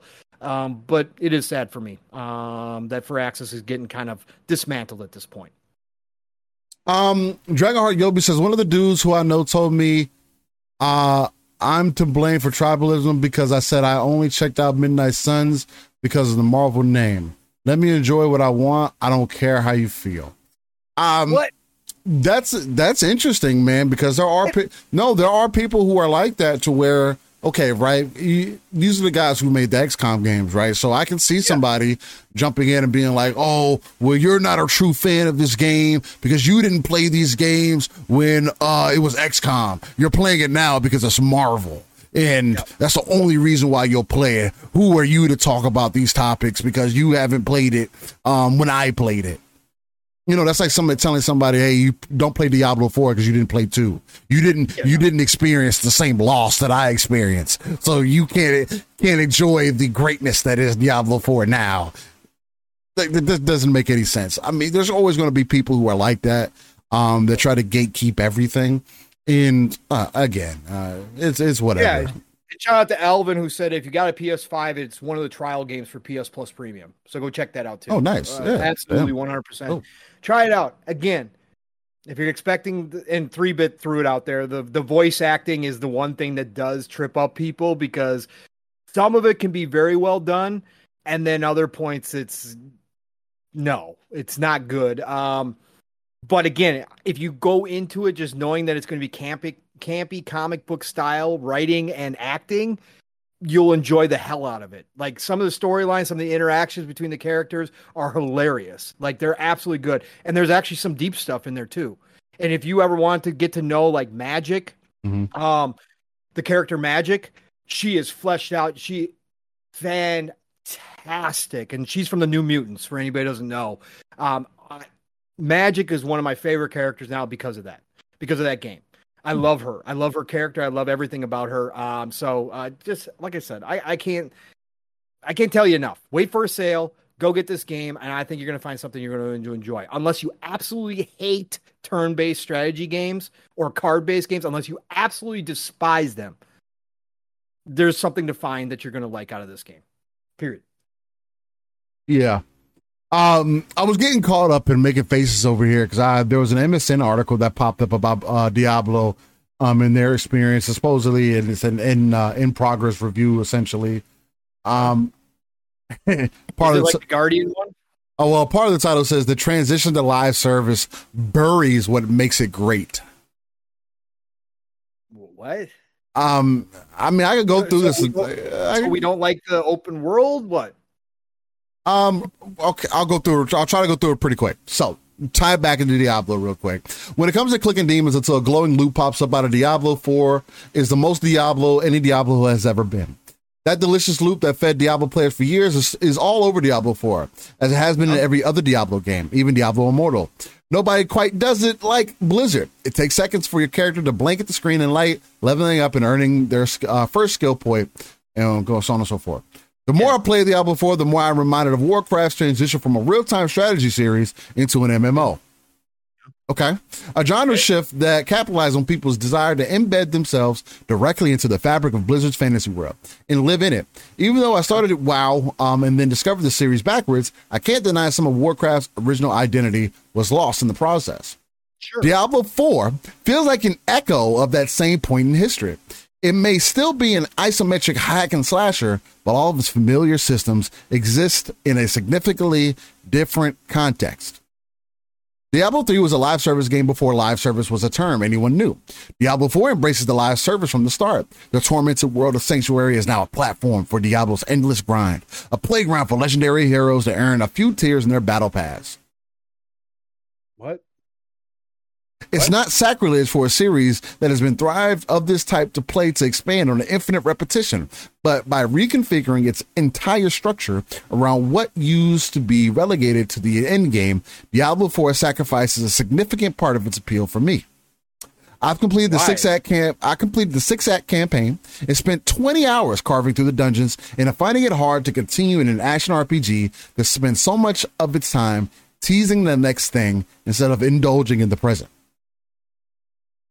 The loot isn't present enough for you? Diablo 4 is like playing a new MMO expansion where every piece of the loot is a temporary step toward the next. Instead of picking up a rare and legendary items that modify your skills and encourage you to play your class differently for a session or two, you're mostly given meager hors d'oeuvres for the feast to come at level 50 and onwards.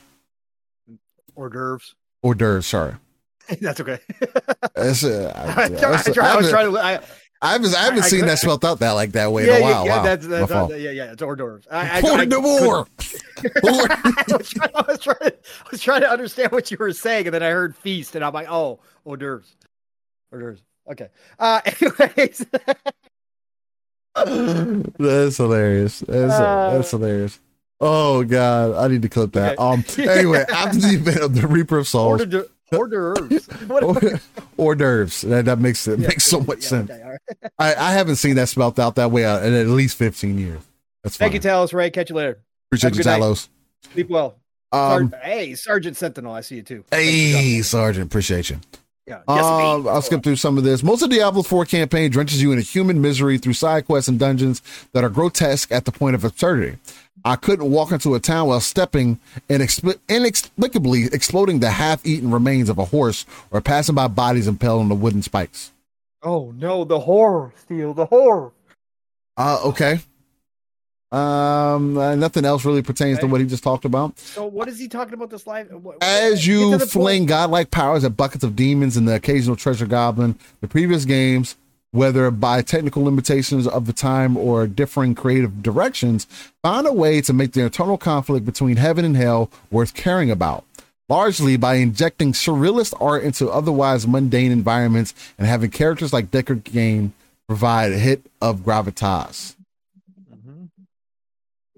Okay, somehow Diablo 4 didn't give me a truly threatening villain or dungeons with the demon statues puking red lava until the last third of the campaign. If I wanted to fall asleep in great dungeons and abandoned cathedrals, there are plenty of other action RPGs out there. I come to Diablo, feel like I'm cutting demons apart in a death metal band's airbrushed album art. This is a series where the final boss is literally in the title. The lack of whatever is its strength. The lack of being subtle. Yeah, the lack of being subtle is its strength.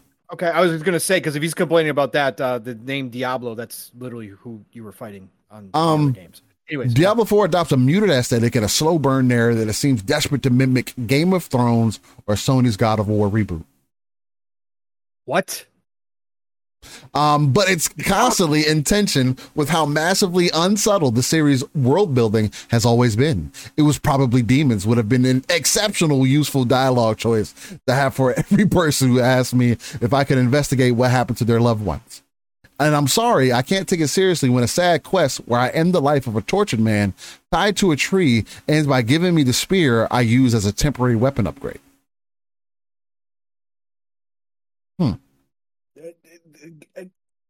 I wish it was easier to ignore Diablo 4's tonal stumbles once you're properly knee-deep in demons. I played Rogue, Diablo 4's ranged melee hybrid class that echoes both Demon Hunter and Amazons for previous games. I was a fan of Diablo 3 Ruins, which lets you swap skills and modify them on the fly. Diablo 4's skill tree suggests a similar level of customization. You choose from a healthy variety of simple abilities at the start and then work your way into a passive skill that augments your attacks with satisfying status afflictions. I don't see anything bad so far. But anyway, by level 30, I was deep enough in the skill tree that respecking incurred a significant gold cost and risk. The most build-defining skills sit at the top of the skill tree, which also happens to be the points you can't individually refund because later skills unlock based on what you have chose. You have to reset the entire thing to radically alter your playstyle. The side quests are repetitive. I love my current build. But what if there's something even better? In the past, rare and legendary items gave you free skill points. They do that in this one too, by the way. I'm gonna skip a little bit further because I'm missing the point here. It's possible you'll earn enough gold or legendary items to choose to loosen these restrictions in endgame activities. Diablo 4 spawns randomized events that you can complete every day for a sack of items and high reward world tier difficulties. Increase your gold gain. Like, I'm still like, the fact that I've gotten this far in this article, and I'm kind of missing the point of what you were hinting at in the beginning of the story. Like, the point of a good story is to get to the meat of the story, right? Especially in an article where you don't have a lot of time to pull the reader's attention. I haven't heard a single thing yet in what I've read that says anything about the game. Like, you put 20 hours in, and all I've garnered from this article so far is that you're mad that the game is dark, or that you don't like that aspect of it, or you don't like the end game. Like, you just got to the end game.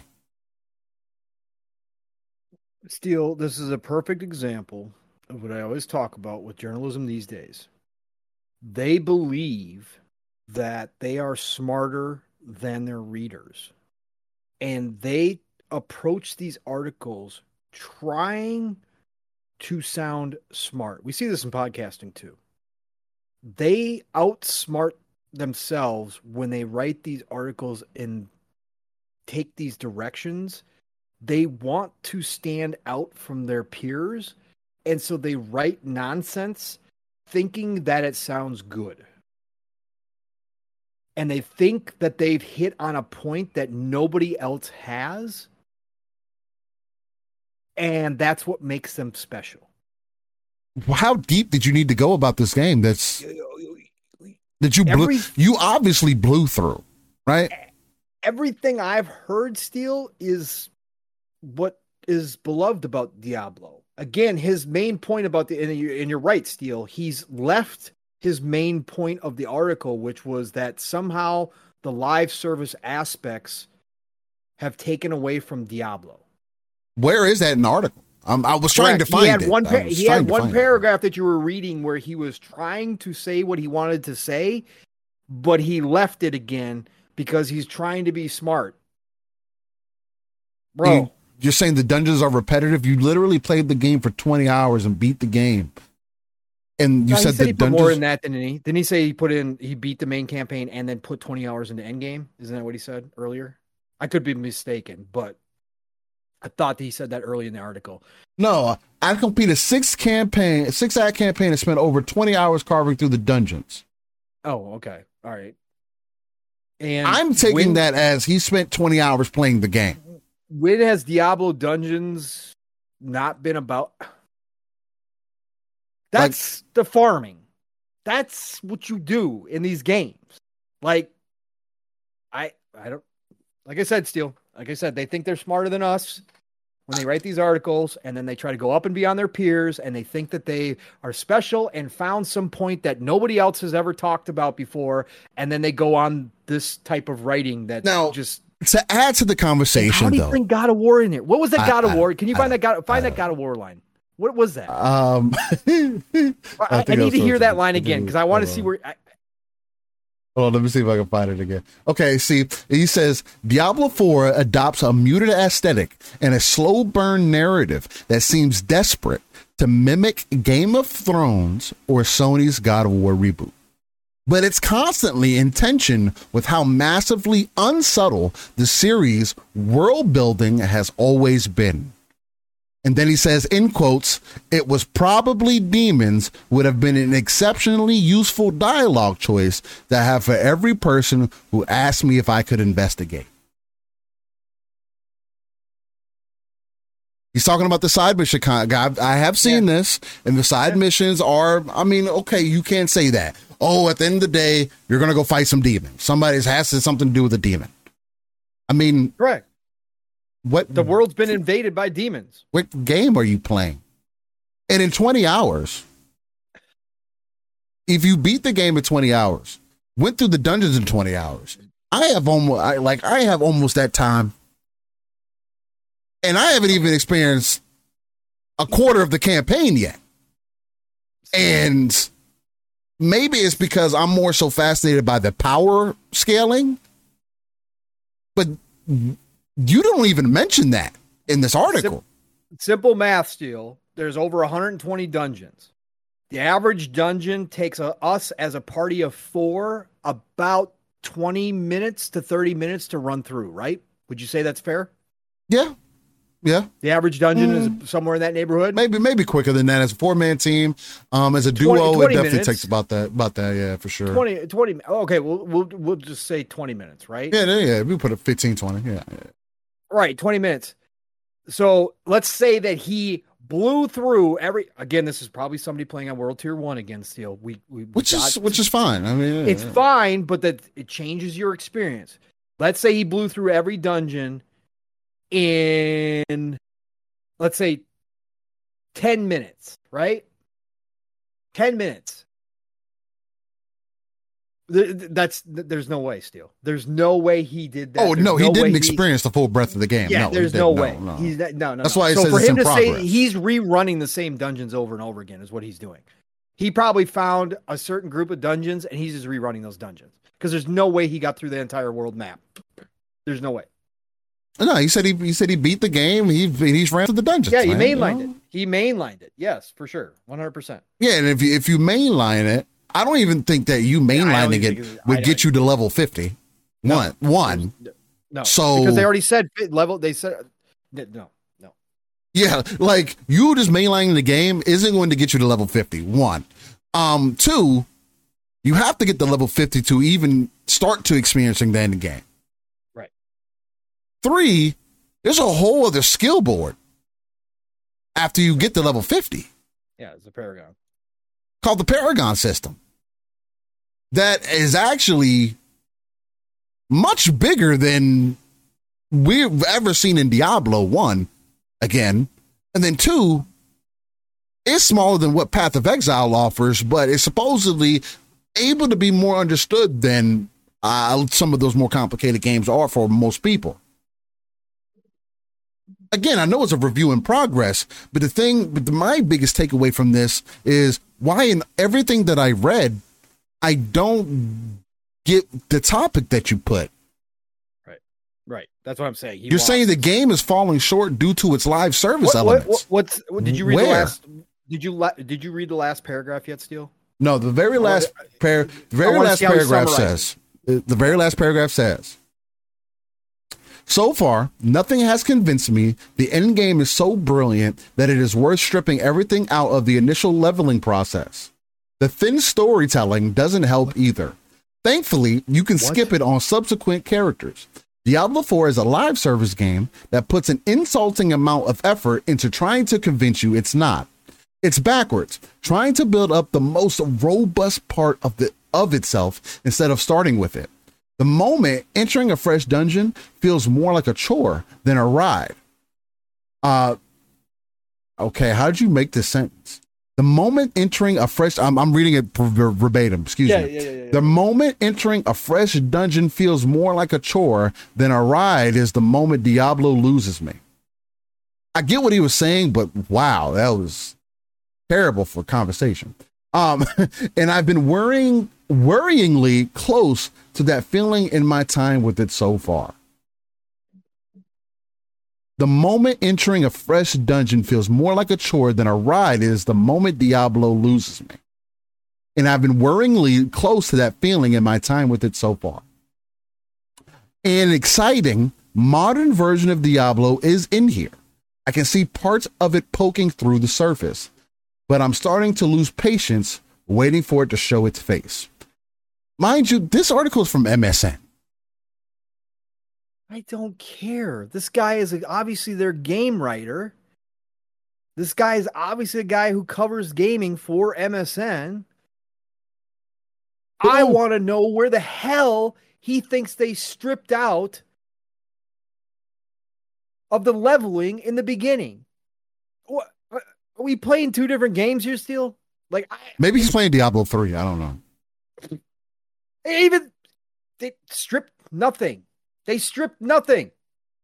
There's actually that's the power progression. You get to Paragon. That's your end game. That's of course the beginning.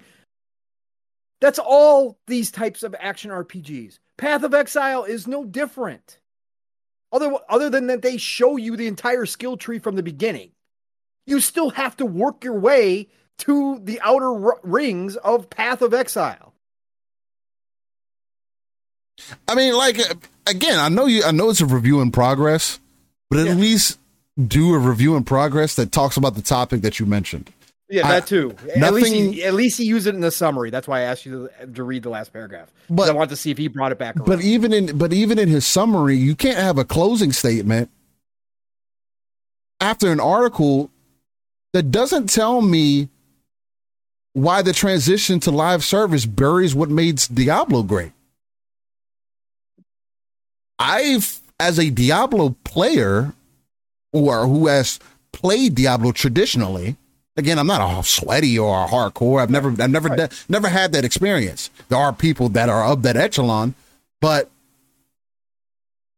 I've been playing D4 and I find myself just getting lost in the side content. Right. The other day, well, no, that was yesterday. We did that mission. Just yesterday, how does this not stick out for you and just make it seem like, oh, everything is the same? I had a side mission where I had to go fight some demon for some dude's eyeballs. I come back because he asked me to go get his eyeballs. Of course, I had to fight. So if you want to say that, oh, I had to fight a demon to go get his eyeballs back. Okay. Oh, well, I got you. I come back with this dude's eyeballs, right? And the dude puts his eyeballs back in his sockets. Asks me, how do I put eyeballs back in my head, right? Then proceeds to put them back in his head. Like, again, I mean, little things about Diablo. His hands were still tied up, maybe because they don't give you the full transition, whatever. Of course, you locked him out. But anyway, he puts his eyeballs back in his head. Then his head's like fucking catches on fire. So obviously, like he's probably going to end up being possessed by a demon again. Right. But he goes. We meet him later. But he goes running off out of the town, talking about my eyes are burning, or talk about no. He doesn't say my sockets are burning. Yeah. Like and you're saying that doesn't add anything to the story. Did you not hear the music in the game? Yeah. The overall interaction to the experience. The atmosphere is Did the live service pull that out of it? I don't know. Again, if you're not into these types of things, that's fair to say, but it's just I don't get it. The take is weird. These guys are weird, man. The take is weird. But yeah, I was reading through that and I was over here making weird faces because it was just like as I was progressively getting further into the article, I was just like, guys, like I know we're in the gaming industry, but like, what are we doing? What are we doing? Shout out to King Webb showing up in here. Shout out to Blue Moon FC. What's going on, brother? It's great to have you drop in here. Vic the Click is in the house. What's going on, Vic? Great to have you in here. Let's see what else we got in here. Netflix is developing a new original AAA IP. So we'll see how that's going to work out. We talked about that before. That's the one that Joseph Staten went over to work on and leading on. Brought in another big name. Another huge name. There looks like to build a team and to work with the amazing Joseph Staten, Jerry Edsall, and Chaco Sunny to bring a new world to life. So with big names, again, with Netflix really stepping out on a limb, I guess is going to be their first new AAA game, an IP that they're working on, and to have these big names working on it. Again, it could be a title that really sticks out strong for Netflix. I don't think we'll see anything about this for at least 4 years, but nonetheless. And there's I don't know if you mentioned it, Steele, but this was a tweet put out by Raf Grassetti. Oh, no, I didn't. Sorry. Raf Grassetti, who was a art director at Santa Monica for God of War. Oh, okay. So again, nice. Joseph Staten is bringing in big names with that Netflix money behind it, right? And this is what I said. This is what we thought was going to happen too. Again, that's why Joseph Staten went there. When you got again, there's no guarantee of success in this industry at all, right? We saw what happened with the Initiative. The Initiative brought in a ton of high-level talent from across all studios. And look what happened there so far when it comes to Perfect Dark. Obviously, a lot of people left. Now, we have our own thoughts on that as to why that happened. Obviously, their contracts ended. There was some, thought that the what they signed up for didn't necessarily turn out to be that way. But when Joseph Staten left for Netflix, I wished him the best of luck, and he deserves it. Yeah. But I kind of had a feeling he was going to start bringing in high-level talent because that Netflix money is real. And for the first big AAA IP that they're going to put out, Netflix is going to go full in. And so Joseph have probably got pretty much a blank check. They trust him completely to go find the talent. And they said, Joseph, go get who you want. So now he's out here recruiting. And to pull somebody like Raph from Sony Santa Monica and God of War team, the head art director, that's big. That's big. So shout out to Joseph. He's building something special over there. I can't wait to see what they do. Thanks. Hold on. We'll see. For a session or two, you're mostly given meager for divorce for the feast to come at level 50 and onwards. Or divorce. Hors d'oeuvres, sorry. That's okay. And then Paul corrects me. I was trying to. I was forced hors d'oeuvres, and then Paul just comes in. You mean hors d'oeuvres? I thought I misheard you. I was trying to figure out what you said. I hope that clip goes viral. That's such an amazing clip. Oh my God. Difference is in the house. Nom is in the house. Said it was Fuck you. Thank you. What's going on, beautiful people? Appreciate you. You did. You read it.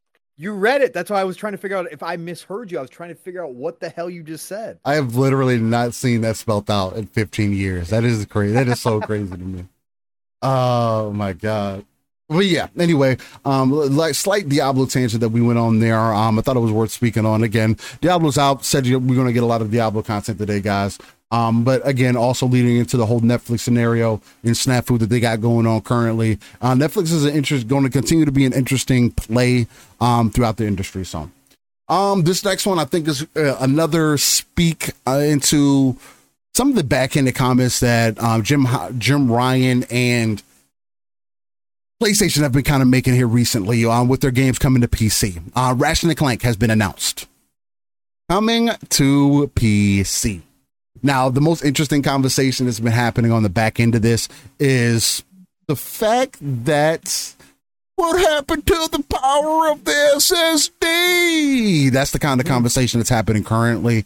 Now, I did make a comment to Paul in the background, and I think he caught a little feeling about it, but no, because I kind of got into it to the point where it was just like, because he also wrote in the DM, how about that SSD? And I was making a point in the DM that there is a possibility that they could say that this game can't be playable without an SSD. Now, it'd probably be the first game yeah. on the platform to do so, but the other point that I made to the other point that I made too is that because they've had additional time, they could have went in and added load screens, right? In the certain parts however you transition in between the worlds or whatever, there may be that load screen there. Nobody knows until the game releases what that's going to be like, or whether that ends up being the experience. Now, if that is, then no, that's not the original vision that they had, and how they presented the game. So there is something to be said about how PlayStation advertised the game as the game not being possible without the power of the SSD, right? Because it does make the game different at that point, right? It's a different experience at least. Now, if you want to hold them to just face value of them saying, oh, this game isn't possible at all without the SSD, now I can see where you're coming from that standpoint, though I don't think that's what they were speaking to more so, right? Because if the game from a game design level needed the SSD to exist, then of course that's going to be very different. And if that is the case, we'll find out very soon whether that's true or not when it does release on PC. I am anticipating that it is going to have a hard drive option, right? Which is, I mean, again, it's going to be a point of conversation.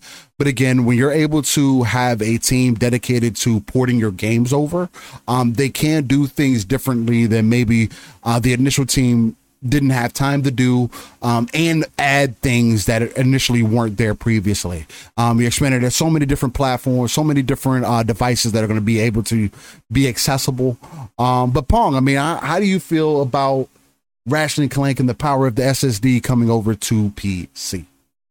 Hey, now that I've got a PC still, I've said this, I'm more than happy. I like Ratchet & Clank. I played through the Ratchet & Clank. I liked Sly Cooper more. But I do like Ratchet & Clanks. I always pick them up way late. Again, it wasn't a games I needed to play day one by any stretch, but I enjoy them. So the fact that it's coming to PC is awesome. This whole SSD narrative is all BS. We knew it was all smoke and mirrors from the beginning. Now the fan base on that side continues to run with it, but they know it's fake. They know it's unreal. What's interesting still is all the articles written about Ratchet & Clank coming to PC. None of them mentioned that fact, right? That's what was originally said. It's all known BS at this point. Again, just like we believe in generations. They were playing with smoke and mirrors the entire time, trying to pump up their fan base, trying to act like the PlayStation 5 was going to be so up and beyond anything else. That narrative's gone. It's dead. We all know it. It's over with.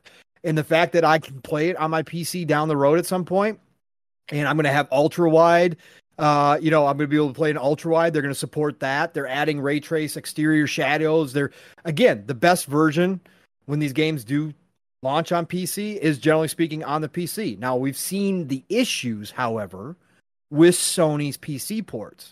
We saw the state of The Last of Us, obviously. So that's not always the case, right? We've seen some lackluster releases on the PC from the PlayStation 5. They haven't taken it seriously. This is new to them. This is a new area. And they got to understand you aren't going to sell on PC if you don't bring the best experience possible, because PC players don't mess around with that shit. They don't. They got plenty of other things to do, and they're not going to play an inferior product. It just happens. Now, they might raise a pirate flag, which we talked about earlier. That's also obviously something to consider. But I love it still. I love it. We knew this was going to happen. I know Jim has come out and recently reconfirmed publicly to the fan base that, we've heard you loud and clear. I've talked to the fans, and we're going to wait, 1 to 2 years before we bring our releases over to PC. But behind the scenes, in that investor call that they had, they were talking about expanding to mobile. They're talking about more expansion to PC. They were talking about extremely happy with the revenue that they're receiving from the PC side of things. Buckle up, boys and girls. As we've said, this is going to become more and more frequent with their titles. I can guarantee the time frame is eventually going to drop further and further, and we'll eventually get to day and date with PC releases on Sony. Once they get comfortable with the process, once they have more than just Nixus to help with the PC ports, we're going to see that time frame drop, and eventually it'll just be the same as Xbox. PlayStation games will come out on PlayStation 5 and PC same time. That's my feeling on it. If I'm wrong, I'm wrong. But good for all the fans out there that just have PC that want to play Ratchet and Clank. Again, I'm one of them. Down the road, I'll get it cheap, and I will play Ratchet and Clank on PC for sure. It's awesome. Yeah. Steel, you there? Oh, okay. I'm here. All right. I was just letting that kind of die out audio wise. Yeah. Yeah. I also got distracted by this game called from Studio Black Blade, which is really interesting. Called Gin Hunter, apparently. I need to follow these guys. It has that combat that I'm always looking for. It's in the gaming news group. I'm going to send it to you directly via DM just because it pulled my attention that hard. I get it with those games. But anyway, ladies and gentlemen, I don't know what else will we get into next, Pong. We're riling down the timeline here. One thing that we are both excited about extremely is that Cyberpunk Phantom Liberty is going to give us both a reason to jump back in when that DLC releases for the game. It is featuring Idris Elba. Again, love me Idris. I need to go back and get some TV time in, but there's going to be actually they're going to be presenting some information at Summer Games Fest Playdays.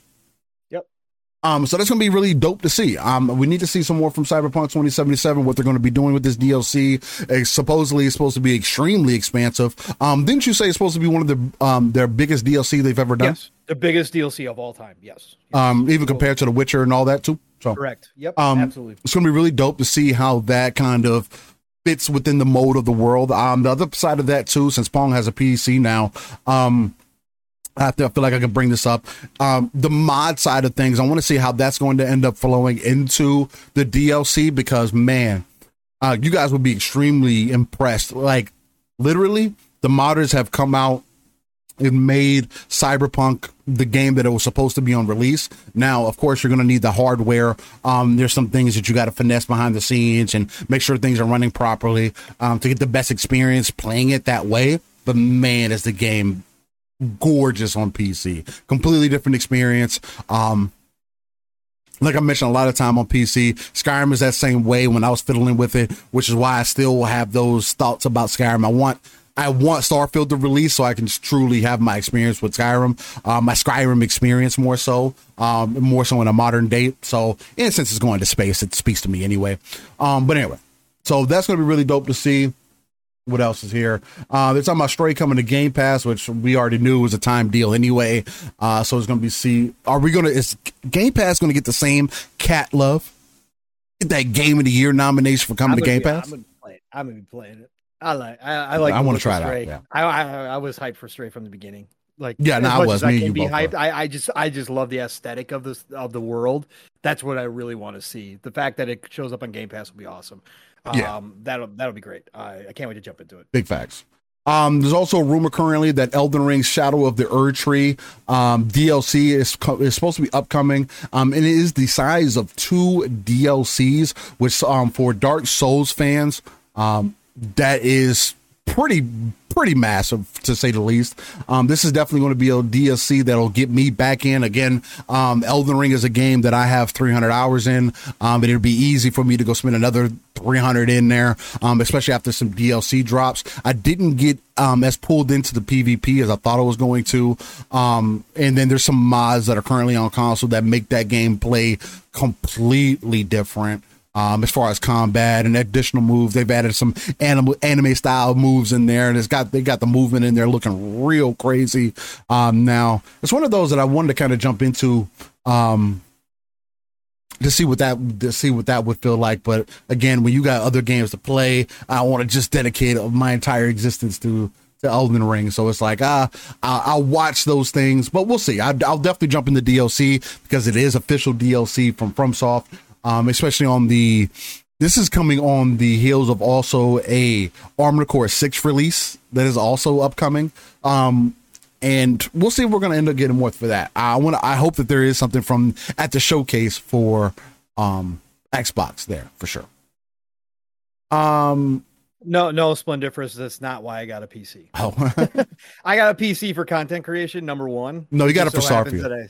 You got it for Starfield. Well, that's just a bonus on top of it, right? No, that's the like, you know how you build a house, there's a foundation. Yeah. The foundational reason is because of Starfield. Everything else is extra. Don't you start. That's bullshit, you know it. Anyways, it's just a bonus, okay? It's just it is what it is. So no, I got it for content creation. Thank you very much. We're almost done here, Steele. I think there was some new games announced this week, early this week. For people who missed it, shout out to Has again, put out a list of games that were announced early this week because there was a bunch of smaller stuff. I don't know what I think there was a smaller show. I can't remember, but Hot Wheels 2 Unleashed 2 Turbocharged announced. Yeah, that was PlayStation dope. 5, I was Xbox Series, expecting that. PlayStation 4, Xbox One, Switch, and PC. What a quick turnaround, Steele. I wasn't expecting that. Obviously. Yeah, neither was I. That's coming out. Double Dragon Gaiden, Rise of the Dragons launches July 27th on Xbox, PlayStation, Switch, and PC. I'm always down for a new Double Dragon game. I don't care. I think they're always cool. Not that I'll get it day one because, again, Diablo, sorry, not happening. But I'm cool with that. And then Puzzle Quest 3, Steel, I talked about this, is now finally available. I talked about this a few weeks ago. It was supposed to launch the same time as PC. It did not. Puzzle Quest, I am an old fan. I will be getting this game at some point. I love the Puzzle Quest games. That finally launched as well. Tinkertown launches June 22nd for PC, later for consoles.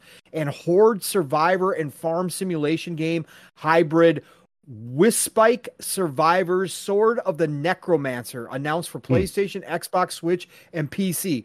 All of those words there, Horde Survivor and Farm Simulation game hybrid, kind of piqued my interest. I'm not going to lie. So I'm going to check that one out soon too.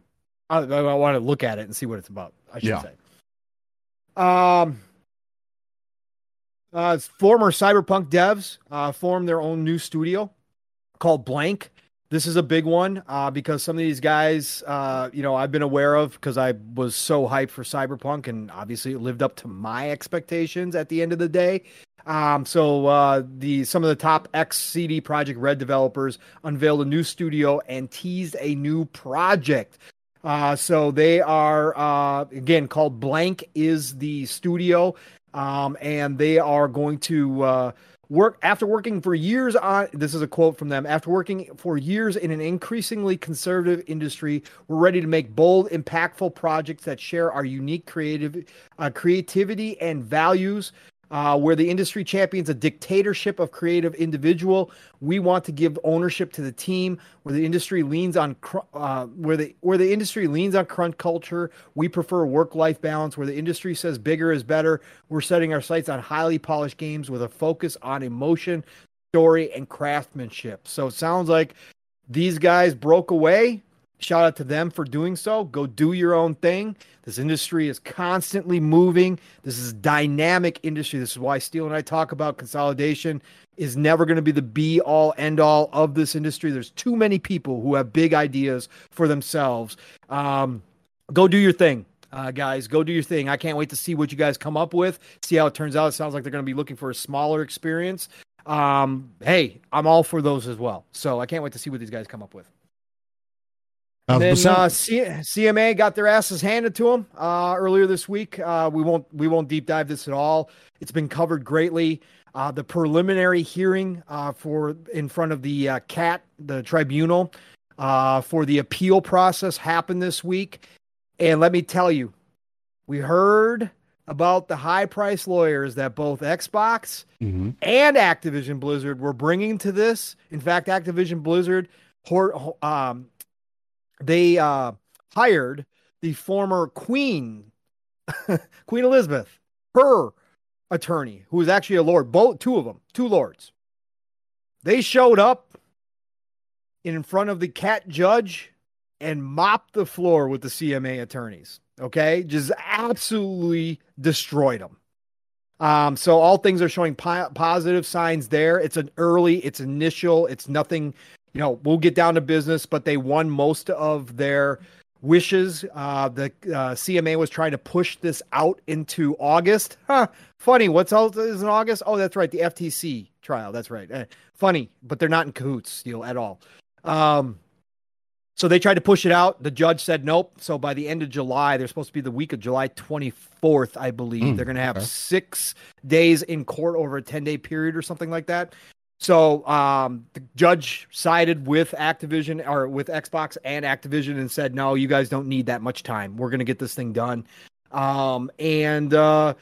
Then it also came out that Lena Khan is now under investigation. So she's on the hot seat even more so for an abuse of power. So we're going to see how that plays out. And then it also came out from MLX that there is word on the street is that exactly what we talked about here still and talked about on other podcasts.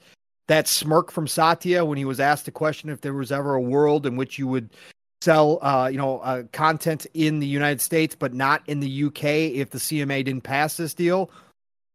And that smirk, we said, meant that all options were on the table. MLX is confirming that all options are on the table, and they're looking at creative, complex, expensive ways of potentially moving Activision out of the UK completely, and all those studios out of the UK completely if necessary. So again, our speculation came true. Sounds like all options are on the table. If they have to go nuclear, they may go nuclear to get this deal done at the end of the day, Steel, which again makes sense. They're not going to let one country block the biggest deal in Microsoft history. They're just not. They're not going to walk away from this without pulling out every stop. So that's all I got, Steel. You got anything to add to any of those? Let me know.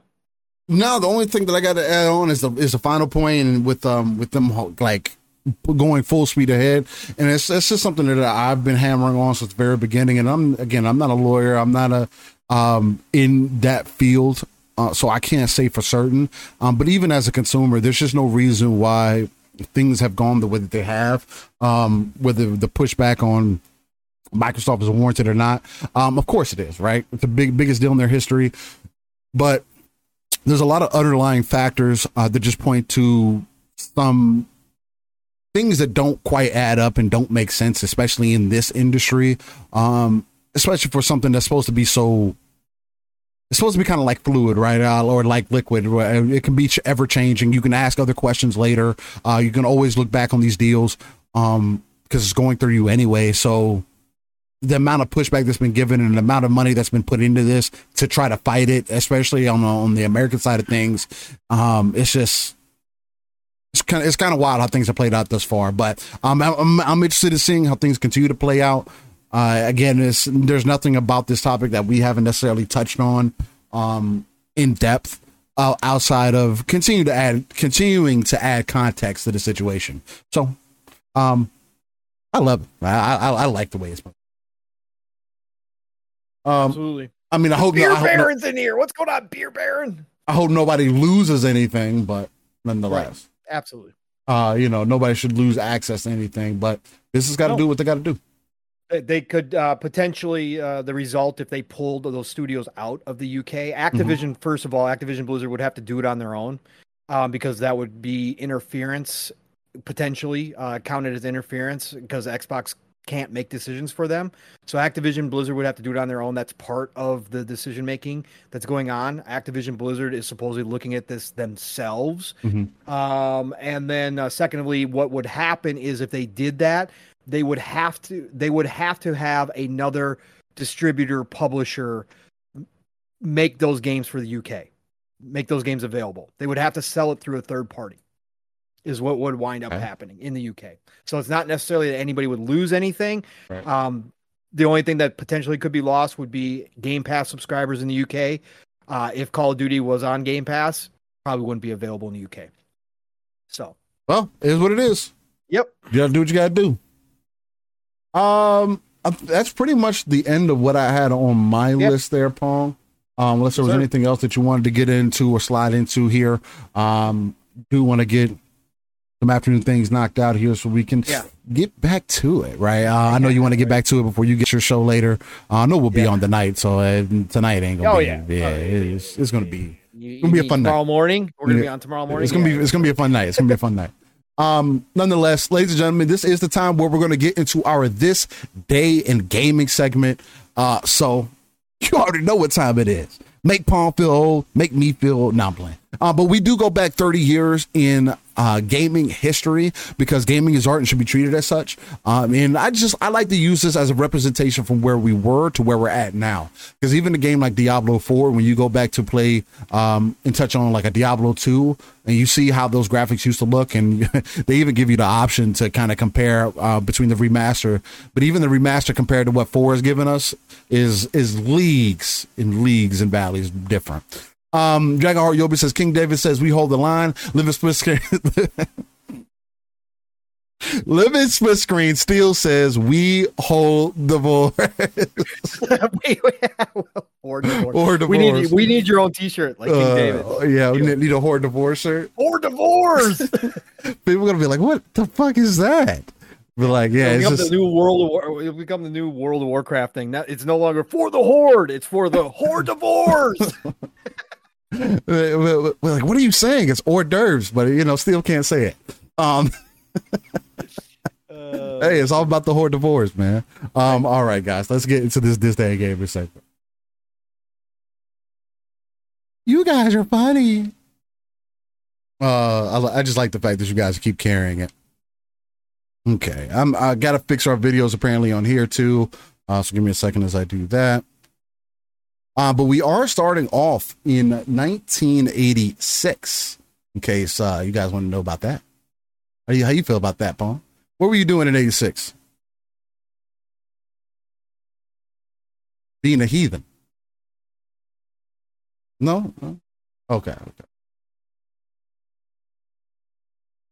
Life was good in 11.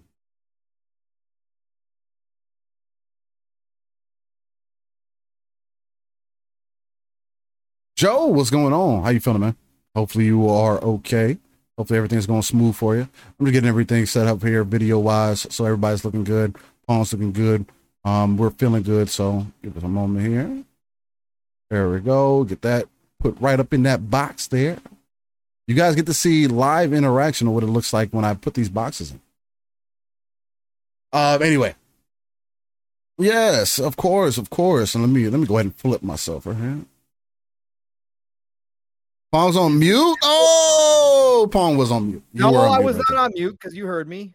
No, you were on mute in OBS. You're on mute on OBS. What? For how long? Just then, right then. Oh, okay. Yeah. That wasn't like the whole show. That would be unfortunate. Listen, you gotta keep Steele honest because he's trying to do this thing again. I'm telling you. I told you it was only a matter of time before he said it's my PC's problem, and I just can't be on the show anymore. And he's gonna have to do it by himself. That's exactly what's that's fair. That's fair. Yeah, see, Blue Moon, yeah, you know it. Steele put Pong on mute again. I know. That happens. No, that's not what happened. All right. Cat knows. All right, let's go. So in 1986 on Famicom Disk System, you have Super Mario Bros. The Lost Levels. Ooh. Interesting. Then in 88, you had NES release Cosmo Police Galavan. Shout out to Galavan, I guess. Then in 99 on PlayStation, you had Adventure of Little Ralph. Okay. Then in 2001 on Dreamcast, you had Worms World Party. Ooh, shout out to Worms. Yeah, Worms was dope. I still like Worms back in the day. It was fun as hell. Then in 2002, you had GameCube release Bomberman Generation. Shout out to Bomberman. Love Bomberman. Again, destroyer of friendships right there. Yes. Ooh, Bomberman. Oh, local co-op Bomber? Yes. Oh. Yes. Oh, God. My buddy used to get into it. I bet. Because you know what you're doing. Then in 2002, Game Boy Color released Resident Evil Gaiden. Resident Evil, what? Gaiden? Yeah. Gaiden. I believe it's going to be Gaiden. I don't remember. I don't remember that. Then in 2002, PlayStation 2 released Ultimate Fighting Championship Throwdown. Okay. Then in 2003, PC released Exchange 2. I'm not sensing any excitement out of this list so far is kind of weak. It's kind of weak. I'm not gonna lie this time. Then in 2008, PC, PlayStation 2, PlayStation 3, Wii, and Xbox 360, you had DreamWorks Kung Fu Panda. Kung Fu Panda. I will say Ultimate Fighting Champion UFC Throwdown on PlayStation 2 was pretty dope when it first came out. Because we hadn't seen anything like that. Up to that point, we had gotten wrestling and boxing, right? And that was when UFC started taking off. And when we popped it in for the first time back in the day, it was like, yo, all right. Because, I mean, again, local battles, getting beat down. Yeah, it was something else. Yeah, it was something else. Interesting. Then it's a great movie, by the way, too. Yes, kind of love Kung Fu Panda. All of them. Then in 2008, PC, PlayStation 3, and Xbox 360 released Grid 2008. Underrated. Yeah, Grid was that first Grid was really good, actually. Yeah. Then in 2008, PSP released Hot Shots Golf Open T2. Shots Golf. Oh, my favorite golf of all time. Hot Shots Golf rocks. Absolutely. Oh, God, it's so good, man. Then in 2008, DS, PC, PS2, PS3, PSP, and Wii and Xbox 360 released Lego Indiana Jones, The Original Adventures. So good. Me and my kiddo had a lot of fun in the Indiana Jones ones. For sure. Then in 2008, Xbox 360 released Ninja Gaiden 2. Classic. Then in 2008, PlayStation 3 and Xbox 360 released Robert Ludlum's The Bourne Conspiracy. Underrated freaking game. The Bourne Conspiracy was so good, bro. So good. So well done. I know some people don't. I loved it. They nailed the combat in that game. I had such a great time with the game. If you disagree, that's fine. I understand. But man, did I love the Bourne Conspiracy. I absolutely love that game. I feel like I played that game. I don't remember it, but I feel like I played it. They pulled off the field the movie so well, Steele. They really did. It helps to be a Jason Bourne fan, right? Of course. I love those movies, but man, they nailed the feel of that in the game. I really did enjoy that. Oh. Then in 2008, on the DS, you had Summon Night Twin Age. Okay. Then in 2009, on the DS, you had Knights in the Nightmare. Yes, Blue Moon, they did. And if you still got your 360, it might not hold up as well now. I haven't played recently, but I would certainly go back and try it because you can probably find it on the cheap. Absolutely do it if you're a Jason Bourne fan. Then in 2010, the PSP released Fairy Tail Portable Guild. Shout out to Fairy Tail. Another fairy tale. The anime? Yes. Good anime. Yes. Then in 2013, PC released Marvel Heroes. Okay. Yeah, I don't remember that one. Then in 2013, PC released Remember Me. Remember Me was also on consoles. Interesting game. Double A, tried to do big stuff. Didn't necessarily pull it off in the best. It was a little janky. Okay. But interesting concepts in Remember Me. Really liked it. Okay, dope. A little bit I played. Then in 2014, you had it basically released everywhere other than, released everywhere pretty much. You had Murdered Soul Aspect, or Suspect, excuse me. Yep. Murdered Soul Suspect. Yep. Very good game, too. All right. Then in 2016, on Linux, Macintosh, and PC, you had Sakura Dungeon. All right. Nope. Ooh, perfect one for you, Pong. 2020, PC released Lotion Samurai. Why is that a perfect one for me? Or were you talking about Sakura Dungeon? No, Lotion Samurai. Okay. Yeah. It looks like waifus on the cover of Sakura there. So I mean, that one could be for you too. I mean, we might get that downloaded for you. Don't worry. That's Pong's backlog is filled with those. But then in 2021, PC released The Last Spell. Okay. Then in 2022, Linux, Macintosh, and PC released Donut Dodo. Jesus Christ. Oh, okay. Then in 2023, Nintendo Switch released Kitten Island. Shout out to Kitten Island. Yeah, we got plenty of cat games at the PlayStation Showcase. Hey, you got plenty of CGI trailers too. Yeah, that's true too. Swin Difference says, make it the title of the episode, Horror Divorce. Oh my God. Can you imagine people looking at the title going, what the hell is this? We're like, what the fuck are they talking about? Horror Divorce. That's hilarious. No, but you guys should keep that going. That's absolutely hilarious. Yobi clipped it up. That's funny. Ladies and gentlemen, that was the beginning of season 3, episode that's where we're ending 105. Is Kitten Island? Kitten Island, man. That's the ending end. season 3's This Day in Gaming on Kitten Island. Kitten Island, man. This was a week This Day in Gaming, by the way. I just got to say, we had no Japanese titles in there for you to read off. We didn't. We had very few quality classic titles in there. I mean, we did have Ninja Gaiden 2 in there and stuff. And like I said, I brought up the Bourne Conspiracy. But, man, what a weak way to start. That's all right. We got plenty more days to come. Kitten Island, man. Kitten Island. It's all about that Kitten Island. Kitten Island.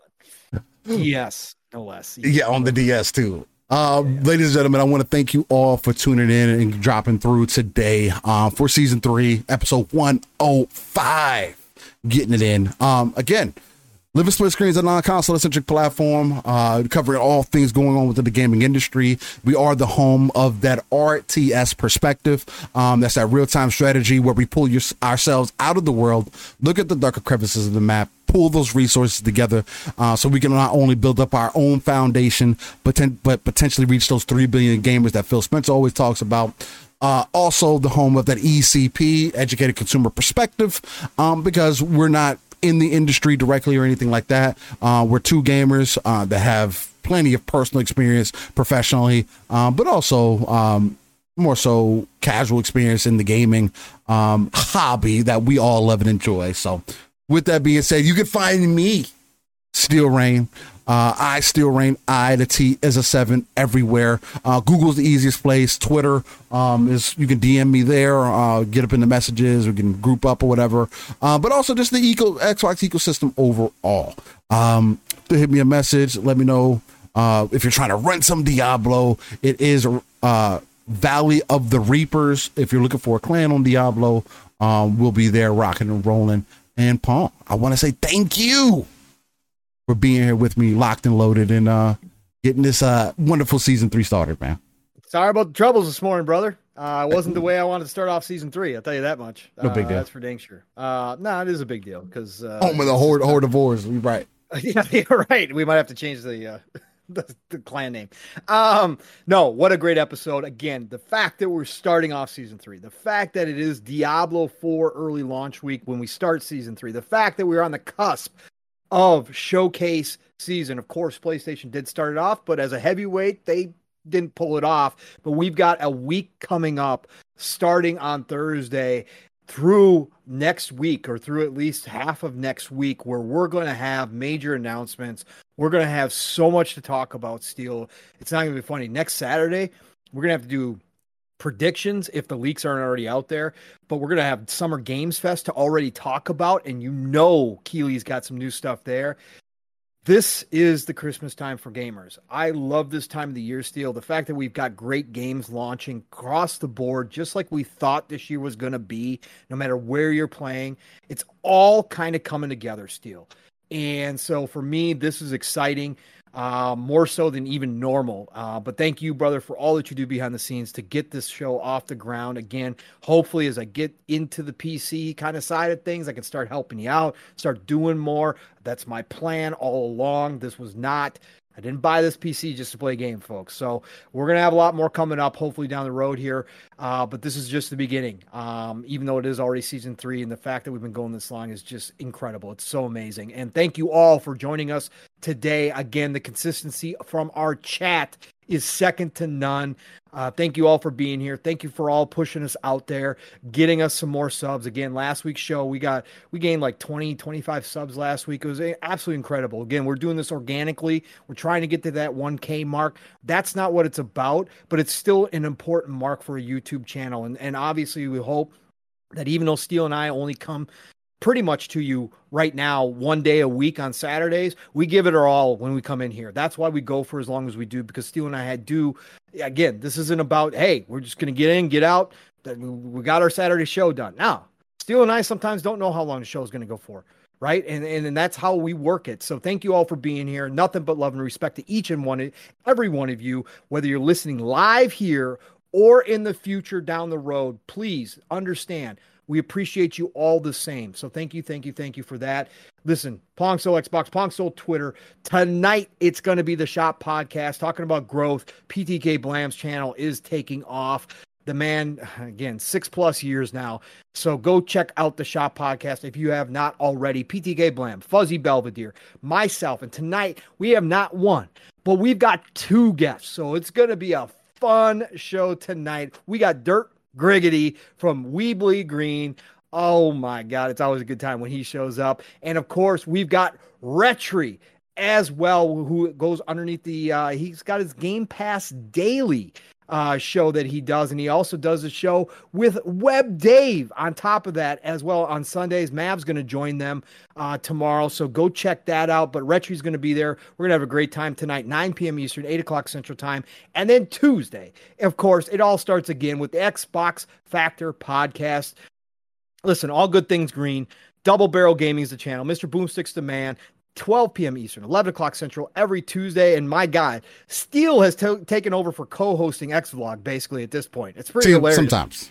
It's awesome. Yeah, it's awesome. Boom is a huge part of this community who has helped so many of us smaller people come up.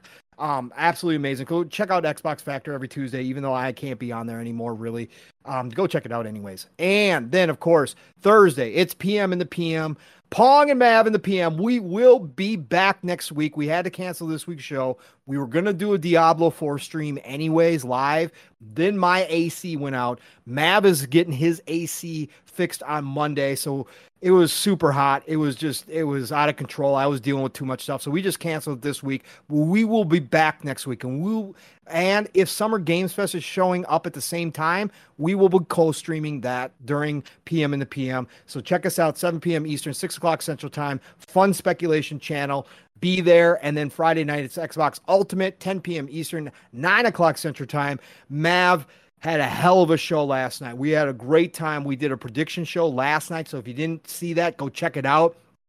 Mav had a huge guest lineup roll through. Colt Eastwood showed up. Rand L. Thor showed up. We had Lord Attic from the ILP. We had Retry there, of course. We had Dirt Griggity there. We had so many people. We had Slow-Mo and Forte roll on through together. We had so many people come through that show. It was awesome. Go check it out. Interesting. There were some people with some very interesting ones. Steel was there the entire time playing Diablo 4. But what does he do? He rolls up in there with some of the craziest safe bets ever. Like, I still can't believe you're safe, man. You know, bro. It was fun. Go check out Xbox Ultimate every Friday, 10 p.m. Eastern, 9 o'clock Central Time. Otherwise, listen, folks, if you've been paying attention, by the way, to the Twitter sphere, to some other people, some content creators, all of a sudden people are talking about the golden age of gaming. They're starting to use my tagline, folks. Well, guess what? You were here to hear it first. It's the golden age of gaming, people. Get out there, enjoy the rest of your weekend, play what you love what you play, get excited. Showcase season's about to start, and I'm going to talk to you all real soon. Steel, get us out of here, brother. Ladies and gentlemen, boys and girls, again, I want to thank you for joining us on this wonderful Saturday morning going into the afternoon. Hopefully you have a fantastic weekend. I know I will be getting plenty of mother's warmth and like mother. Getting my character to its I don't know. It's going to be an ever-growing thing. But hopefully you guys can join us. Maybe I'll end up live streaming tonight again at some point. I think that'll be another good time. Expect probably going to be another long one. But nonetheless, ladies and gentlemen, y'all have a good one. Stay safe out there. Catch you next time on episode 106 of Living Split Screen and the second episode of season 3. Much love. Y'all stay safe, and we'll catch you next time. Peace.